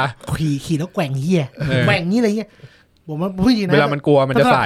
คนที่ผู้ฟังนี่อาจจะมีความเล่นเกมด้วยแต่ไม่เคยเล่นวิเชอร์นะเล่นเถอะสนุกเล่นแบบแค่เนื้อเรื่องก็พอเล่นแบบความยากง่ายๆอ่ะแล้วเล่นเนื้อเรื่องมันอ่ะไม่งาคือภาพลักษณ์ของแกรออ่ะคุณจะแบบเปลี่ยนไปเยอะมากสมแล้วที่มาจาก Untitled Gaming จริงคือมันล่าสุดแม่งมีคนมอดแกรอในเกมให้กลายเป็นไอ้หน้าเฮนรี่นี่มึงพูดไปแล้วมึงพูดไปแล้วดีโอเคจริงๆแกหลักๆมันก็ประมาณนี้ถูกไหมแล้วก็จริงๆมันมีเหตุผลด้วยนะว่าทำไมนิฟการ์ดบุกเข้ามาคือจริงๆนิฟการ์ดมันจะมาจับซิรินี่คือเหตุผลที่ในซีรีส์รู้ตั้งใจแต่ว่าถ้าเราบอกต่อไปเนี่ยเดี๋ยวมันจะสปอยซีซั่น2เราเลยไม่บอกงั้นผมว่าตอนนี้พวกคุณแม่งคันปากมากซีซั่น2เพราะฉะนั้นเราควรจะพอไหมพอใช่ก็ไปดูสนุกคันปากคิดว่าเป็นไพลอตยาวๆมันเหมือนเป็นซีซั่นแบบเรียกว่าเป็นซีซั่นไพลอตเลยนี่กูอยากกลับไปดูอีกรอบเนี่ยเพราะแม่งกลายแบบพอตอนจบปุ๊บก็คือเกรามาเจอกับซิริถูกไหมแล้วก็เยนนิเฟอร์เนี่ยหลังจากพ่นไฟเสร็จก็หายตัวไปเลยแล้วกลายเป็นว่าพอมันเจอกันปุ๊บไปอยู่ในควอนตัมเรียมพองเดี๋ยวมันต้องหาทางกลับมาก่อนหาหนูมาตัวนึงไอ้เหี้ยแล้วกลายเป็นว่าพอเกรามาเจอกับซิริปุ๊บอะคำแรกที่ถามคือ fuck ไม่ใช่คำแรกคือพูดว่าเยนนิเฟอร์คือใครคือเยนนิเฟอร์แล้วทำไมพูดถึงเยนนิเฟอร์วะเดสตินีมันลิงก์กันซิริมันจะฝันเห็นเจนนิเฟอร์ด้วยนั่นคือคำแรกที่มันเจอกันแล้วมันถามปกอดเจนนิเฟอร์อยู่ไหนคือปกอดพ่อเสร็จจะมาถอยออกมาแล้วแบบเจนนิเฟอร์คือใครไม่ได้ถึงเลยนะก็แค่สงสัยว่าใครคือแบบผู้หญิงคนนี้ที่แบบพ่อลิงก์ด้วยเนี่ยมันใครอะไรเงี้ยหรือเป็นไปได้ไหมว่าว่าซิริเนี่ยตอนที่เขาฝันเนี่ยเขาฝันเห็นเรื่องราวสั้นๆของเห็นเยนนิเฟอร์และเกรอลก็คือเห็นแบบแวบๆคือซิริรู้เลยว่านั่นคือเกรอลเหมือนโฮเทลเดลูน่าแน่เลยใช่เห็นแวบๆอีกอย่างนึงคือหลังจากนี้เนื้อเรื่องอ่ะมันจะกลายเป็นแบบเนื้อเรื่องของครอบครัวสุขสันต์ละสุขสันต์มันจะเป็นพ่อเกรอลลูกซิริแล้วก็แม่เยนนิเฟอร์ดีนะไม่ใช่มันคือนี่ด้วยนะมันคือสิ่งที่อาร์คของเยนนิเฟอร์คือเนื้อเรื่องหลักของเยนนิเฟอร์คือต้องการเลกาซี่คือต้องการที่จะทิ้งอะไรสักอย่างไว้ให้โลกอะว่าแบบเป็นคนทิ้งไว้อะไรเงี้ย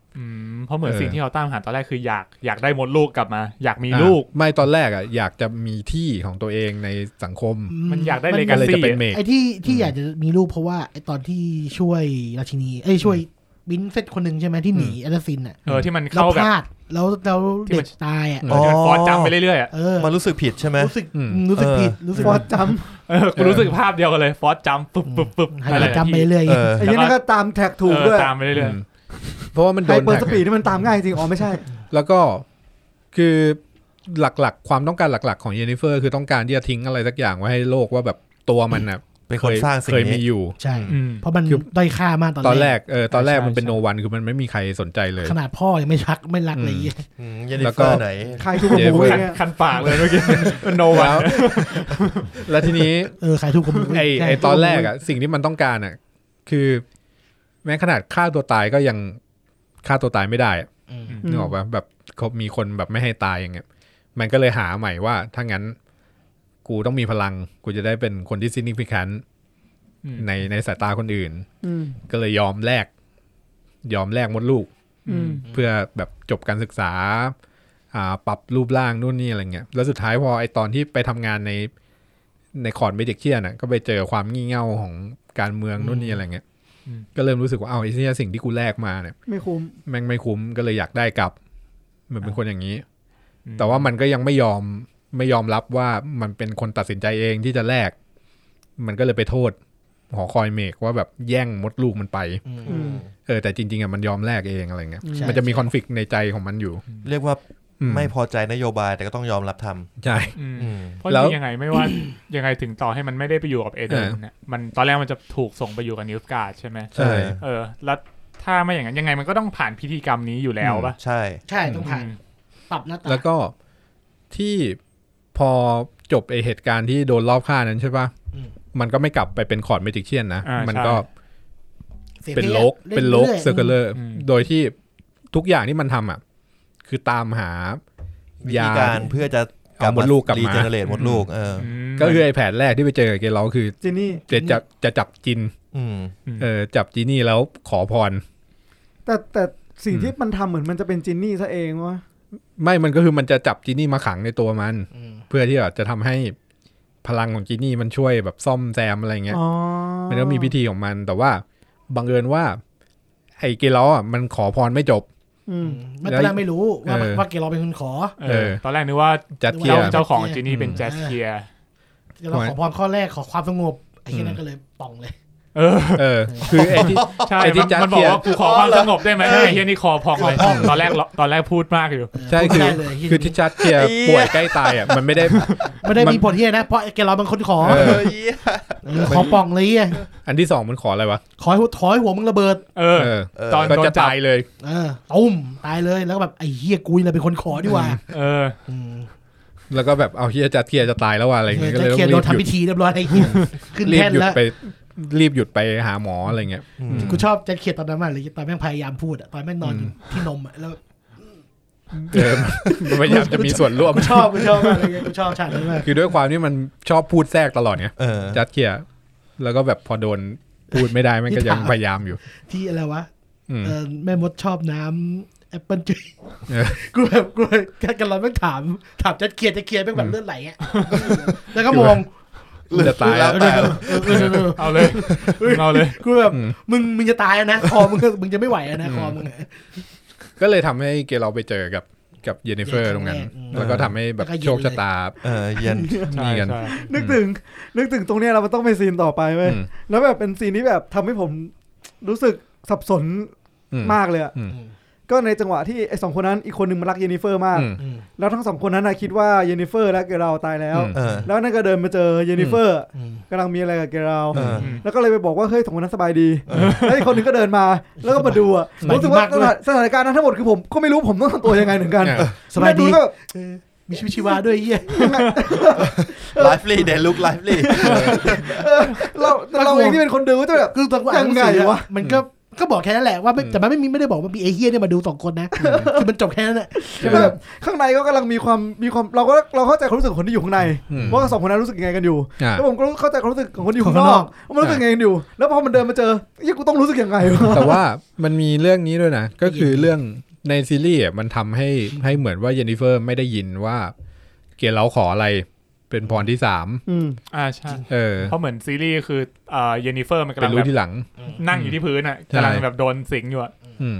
แต่ว่าในหนังสือเยนนิเฟอร์ได้ยินคนดูไม่ได้ยินคือมันไม่พูดขอให้ชะตาผูกเราจะไปรู้ที่หลังในบทอื่นอะไรเงี้ยแต่พอขอปุ๊บเนี่ยเยนนิเฟอร์หันไปด่าเลยว่าแบบมึงทำไมมึงขออย่างนั้นคือมันทำแล้วไม่ค่อยคิดกับเกลอจริงๆหลายรอบแล้วหลายรอบด้วยเนี่ยหลายรอบคือแบบทำไมขออย่างนั้นแล้วก็แบบรู้ไหมว่าขออย่างนั้นปุ๊บมันจะแบบเหมือนมึงก็จะติดอยู่กับกูตลอดเวลาคือแบบมึงจะหนีกูไปไม่ได้แล้วอะไรอย่างเงี้ยมันจะแบบประมาณนั้นอะจริงที่มันอยากช่วยมันขออย่างอื่น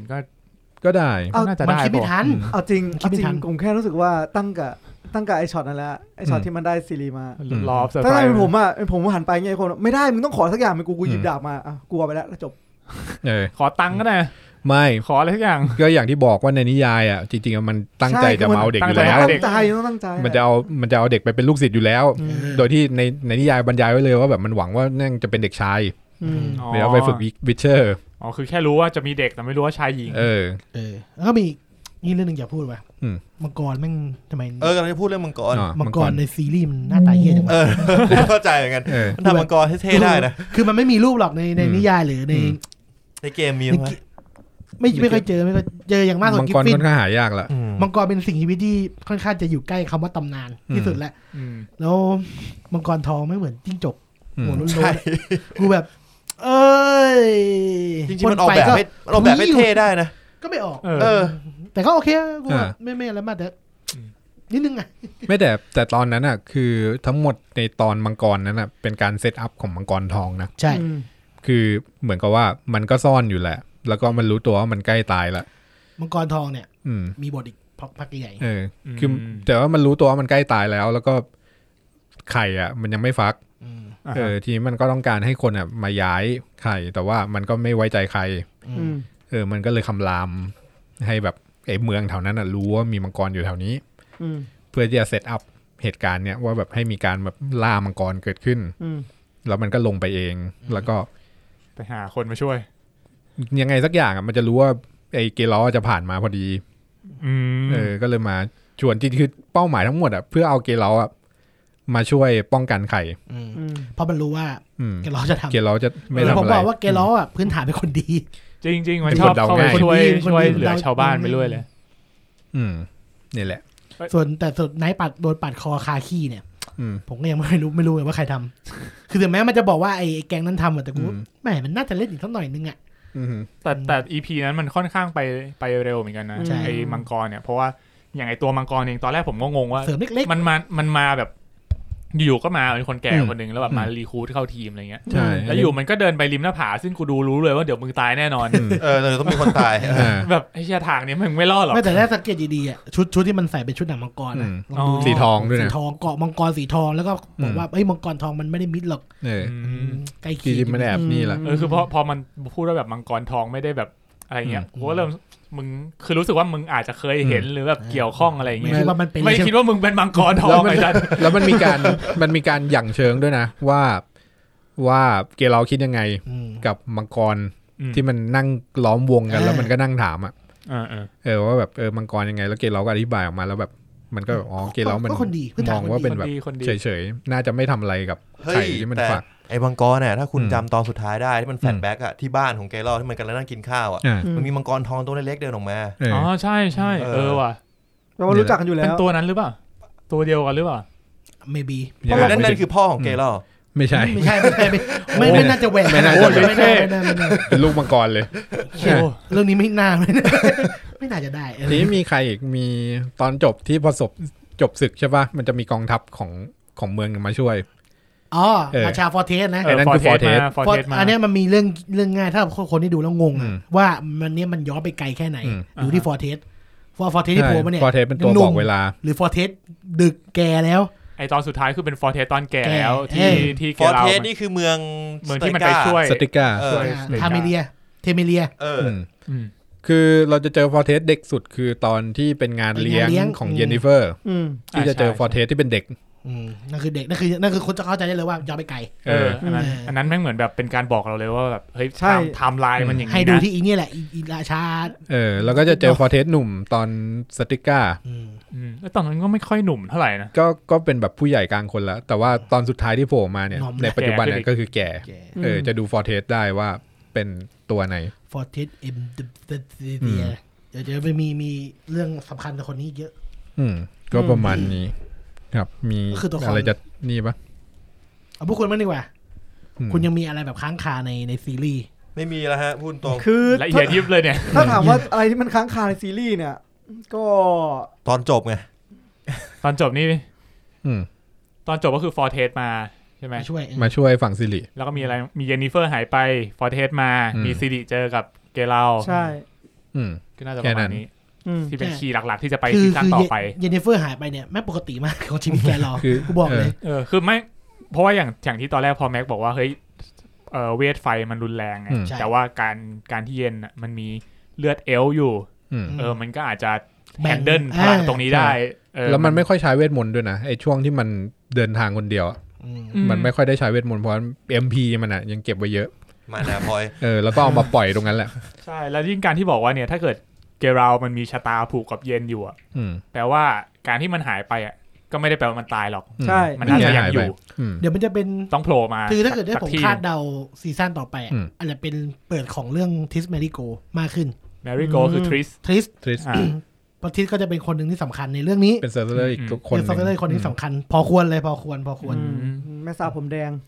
เฮ้ยแต่ฉากสู้ ในไอตอนสู้กับนิฟการนี่ผมชอบมากเลยนะเจ๋งสนุกไอตอนแบบเปิดพอร์ทัลแล้วธนูยิงลงมาเนี่ยแบบเชี่ยท่านี้ก็ได้เหรอไม่แต่กูก็คิดว่ามันเขาเรียกว่าอะไรพลังมึงขนาดนั้นอ่ะมันน่าจะทำอะไรได้มากกว่านี้ตอนแรกมันไม่น่าแพ้ง่ายมันแพ้ง่ายไปมันเสียนี่ไงมันโดนเข้าข้างในด้วยนะเข้าข้างในคือที่มันปาที่มันส่งไอ้หนอนมาแยงหัวมันจะมีเรื่องข้อแตกต่างคือฟินจิล่าเนี่ยก็คือเมจของนิฟการ์ดอ่ะคือในนิฟการ์ดอ่ะมันจะไม่มีข้อบังคับคือที่นิฟการ์ดอ่ะมันอยู่นอกประเทศที่ไอ้บัตเทอร์ฮูดไอ้พวกเมกเนี่ยจะส่งไปให้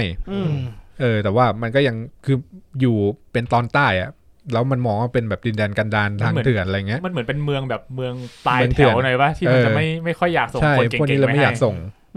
แล้วกลายเป็นว่าพออยู่ตรงนั้นมันอยู่นอกอาณาเขตที่แบบพวกนี้จะคอยเข้าไปดูอ่ะมันเลยทำให้เมกตรงนั้นมันไม่มีข้อบังคับคือจะใช้แบบเวทในคอมเมนซี่ใช้อะไรอย่างเงี้ยคือเป็นเวทที่เป็นข้ออ้างอ่ะมันใช้หมดแต่พอคิดอย่างนี้แล้วแปลกนะเพราะว่าตอนแรกอ่ะไอตัวครูของเยนนิเฟอร์อ่ะมันตั้งใจจะส่งเย็นไปให้นิวฟการ์ดนะที่มันก็รู้ว่าตอนแรกเย็นจะไปเองไม่เย็นมันอยากไปเอเดนอยากกลับบ้านแต่ว่าที่จริงตอนแรกอ่ะมันตั้งใจจะส่งเย็นไปนิวฟการ์ดก็เลยสงสัยว่าเฮ้ยมันนึกออกแล้วทำไมมันถึงอยากส่งแบบทั้งที่มันก็รู้ว่าเย็นอ่ะมันน่าจะมีพลังเยอะไงตอนนั้นไปส่งให้เมืองแบบนั้นตอนนั้นนิวฟการ์ดยังแบบยังวุ่นวายอ่ะคือมันก็มีคนแบบลุกขึ้นมามีปัญหาภายในลุกขึ้นมาปฏิวัติกันไปกันมาอะไรเงี้ยมันเลยคอร์ดออฟมันโดนลงทะเบียนลงเสียงลงคะแนนเสียงให้ส่งไปที่นิฟการ์คือแบบจะส่งไปเพื่อแก้ปัญหาให้ประเทศมันสงบสุขแล้วก็แบบกลัวว่าเดี๋ยวมันจะมีเดี๋ยวมันจะมีทรราชเข้ามาปกครองแล้วมันจะยกทัพบุกทางเหนือวุ่นวายมันเลยต้องส่งเมกที่แบบหัวแข็งใช้ได้อ่ะนึกออกปะก็คือเยนนิเฟอร์เนี่ยแหละเป็นตัวเอกของรุ่นนั้นอ่ะที่แบบน่าจะไม่ยอมให้เกิดเหตุการณ์กษัตริย์ทำอะไรอย่างนั้นอ่ะก็เลยจะส่งเยนนิเฟอร์ไปเหมาะสุดเพราะถ้าเกิดว่าจริงๆถ้าส่งเยนนิเฟอร์ไปก็ซินท่าจะไม่โดนบุกเพราะว่าเยนนิเฟอร์น่าจะคุมนิฟการ์ดอยู่หมัดอะไรเงี้ยมันก็พูดอยู่ในตอนที่มันมาประชุมบัตเทอร์ฮูดตอนท้าย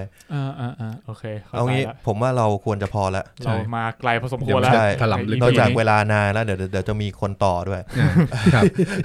นะครับก็ขอบคุณปุ่นและแม็กบ๊อบบี้มาก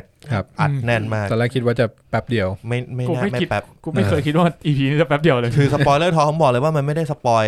ที่เราคุยที่หนังมีเท่าไหร่มันสปอยเรื่องรอบๆหนังอย่างที่เคยบอกเมื่อกี้แต่รู้สึกว่าสนุกกว่ายังดีนะที่ตอนนี้รู้สึกว่าเรายังไม่ได้สปอยซีซั่นถัดๆไปแต่ว่าเป็นเหมือนเรื่องแบบเกตเล็กเกตน้อยรอบๆที่มันจะก่อนหน้าแล้วก็มีเกตที่ผ่านมาในเกมนิดหน่อยผมว่าผมฟังแล้วผมรู้สึกว่าเข้าใจโลกนี้เยอะอยากเล่นเกมด้วยแล้วก็อยากซีซั่น2สนุกขึ้นก็จะสนุกขึ้นคุณจะได้เข้าใจอย่างน้อยเรื่องสำคัญอย่างลุงวูดเซอร์ไพรส์อย่างไอ้ร้อนเซอร์ไพรส์อย่างคอนเทนชั่นออฟโซเฟียคืออะไรอย่างเงี้ยมันเป็นสิ่งที่มันไม่ได้บอกในเรื่องเท่าไหร่ในเรื่องมันไม่ค่อยเล่าที่อะไรมากพูดแบบประโยคเดียวอ่ะก็ซีซั่น2ก็จะมาถ้าตามแผนก็ปลายปีนี้ครับผมธันวาเราก็อาจจะลืมไปหมดแล้วก็มาเปิดตอนนี้ฟังอีกรอบนึงครับโอเคได้โอเคงั้นวันนี้ไปกินข้าวกันเถอะก็ขอบคุณผู้ฟังทุกคนครับที่ฟังมาถึงตอนจบตอนนี้3 ชั่วโมงตอนนี้3 ชั่วโมงใช้เวลาฟังกี่วันวะเนี่ยช่วงนี้มีรายการออกทุกวันด้วยครับผมโอเคครับก็ขอบคุณคุณแม็กบ๊อบบี้แล้วก็คุณปุณจาก UTG Gaming ด้วยนะครับก็ติดตามพวกเราได้ใน Room 508 Podcast ครับรายการอะไรออกก็ติดตามได้ตามโพสต์เราจะมีโพสต์บอกทุกอาทิตย์ว่าอาทิตย์นี้มีอะไรออกบ้างประมาณนั้นครับผมแล้วก็อาจจะไปเจอเราได้ที่งาน Creative Talk คอนเฟอเรนซ์มัน CTC เจอเหรออาจจะเจอไปถ้าใครฟังถึงตรงนี้อยากเจอก็ลองแชทมาในเพจได้วันที่19 มกราคมไปถึงข้างหน้าใช่ครับครับผมโอเคงั้นวันนี้ฝากไว้แค่นี้ครับผมครับเจอกันใหม่สัปดาห์หน้าสวัสดีครับสวัสดีครับ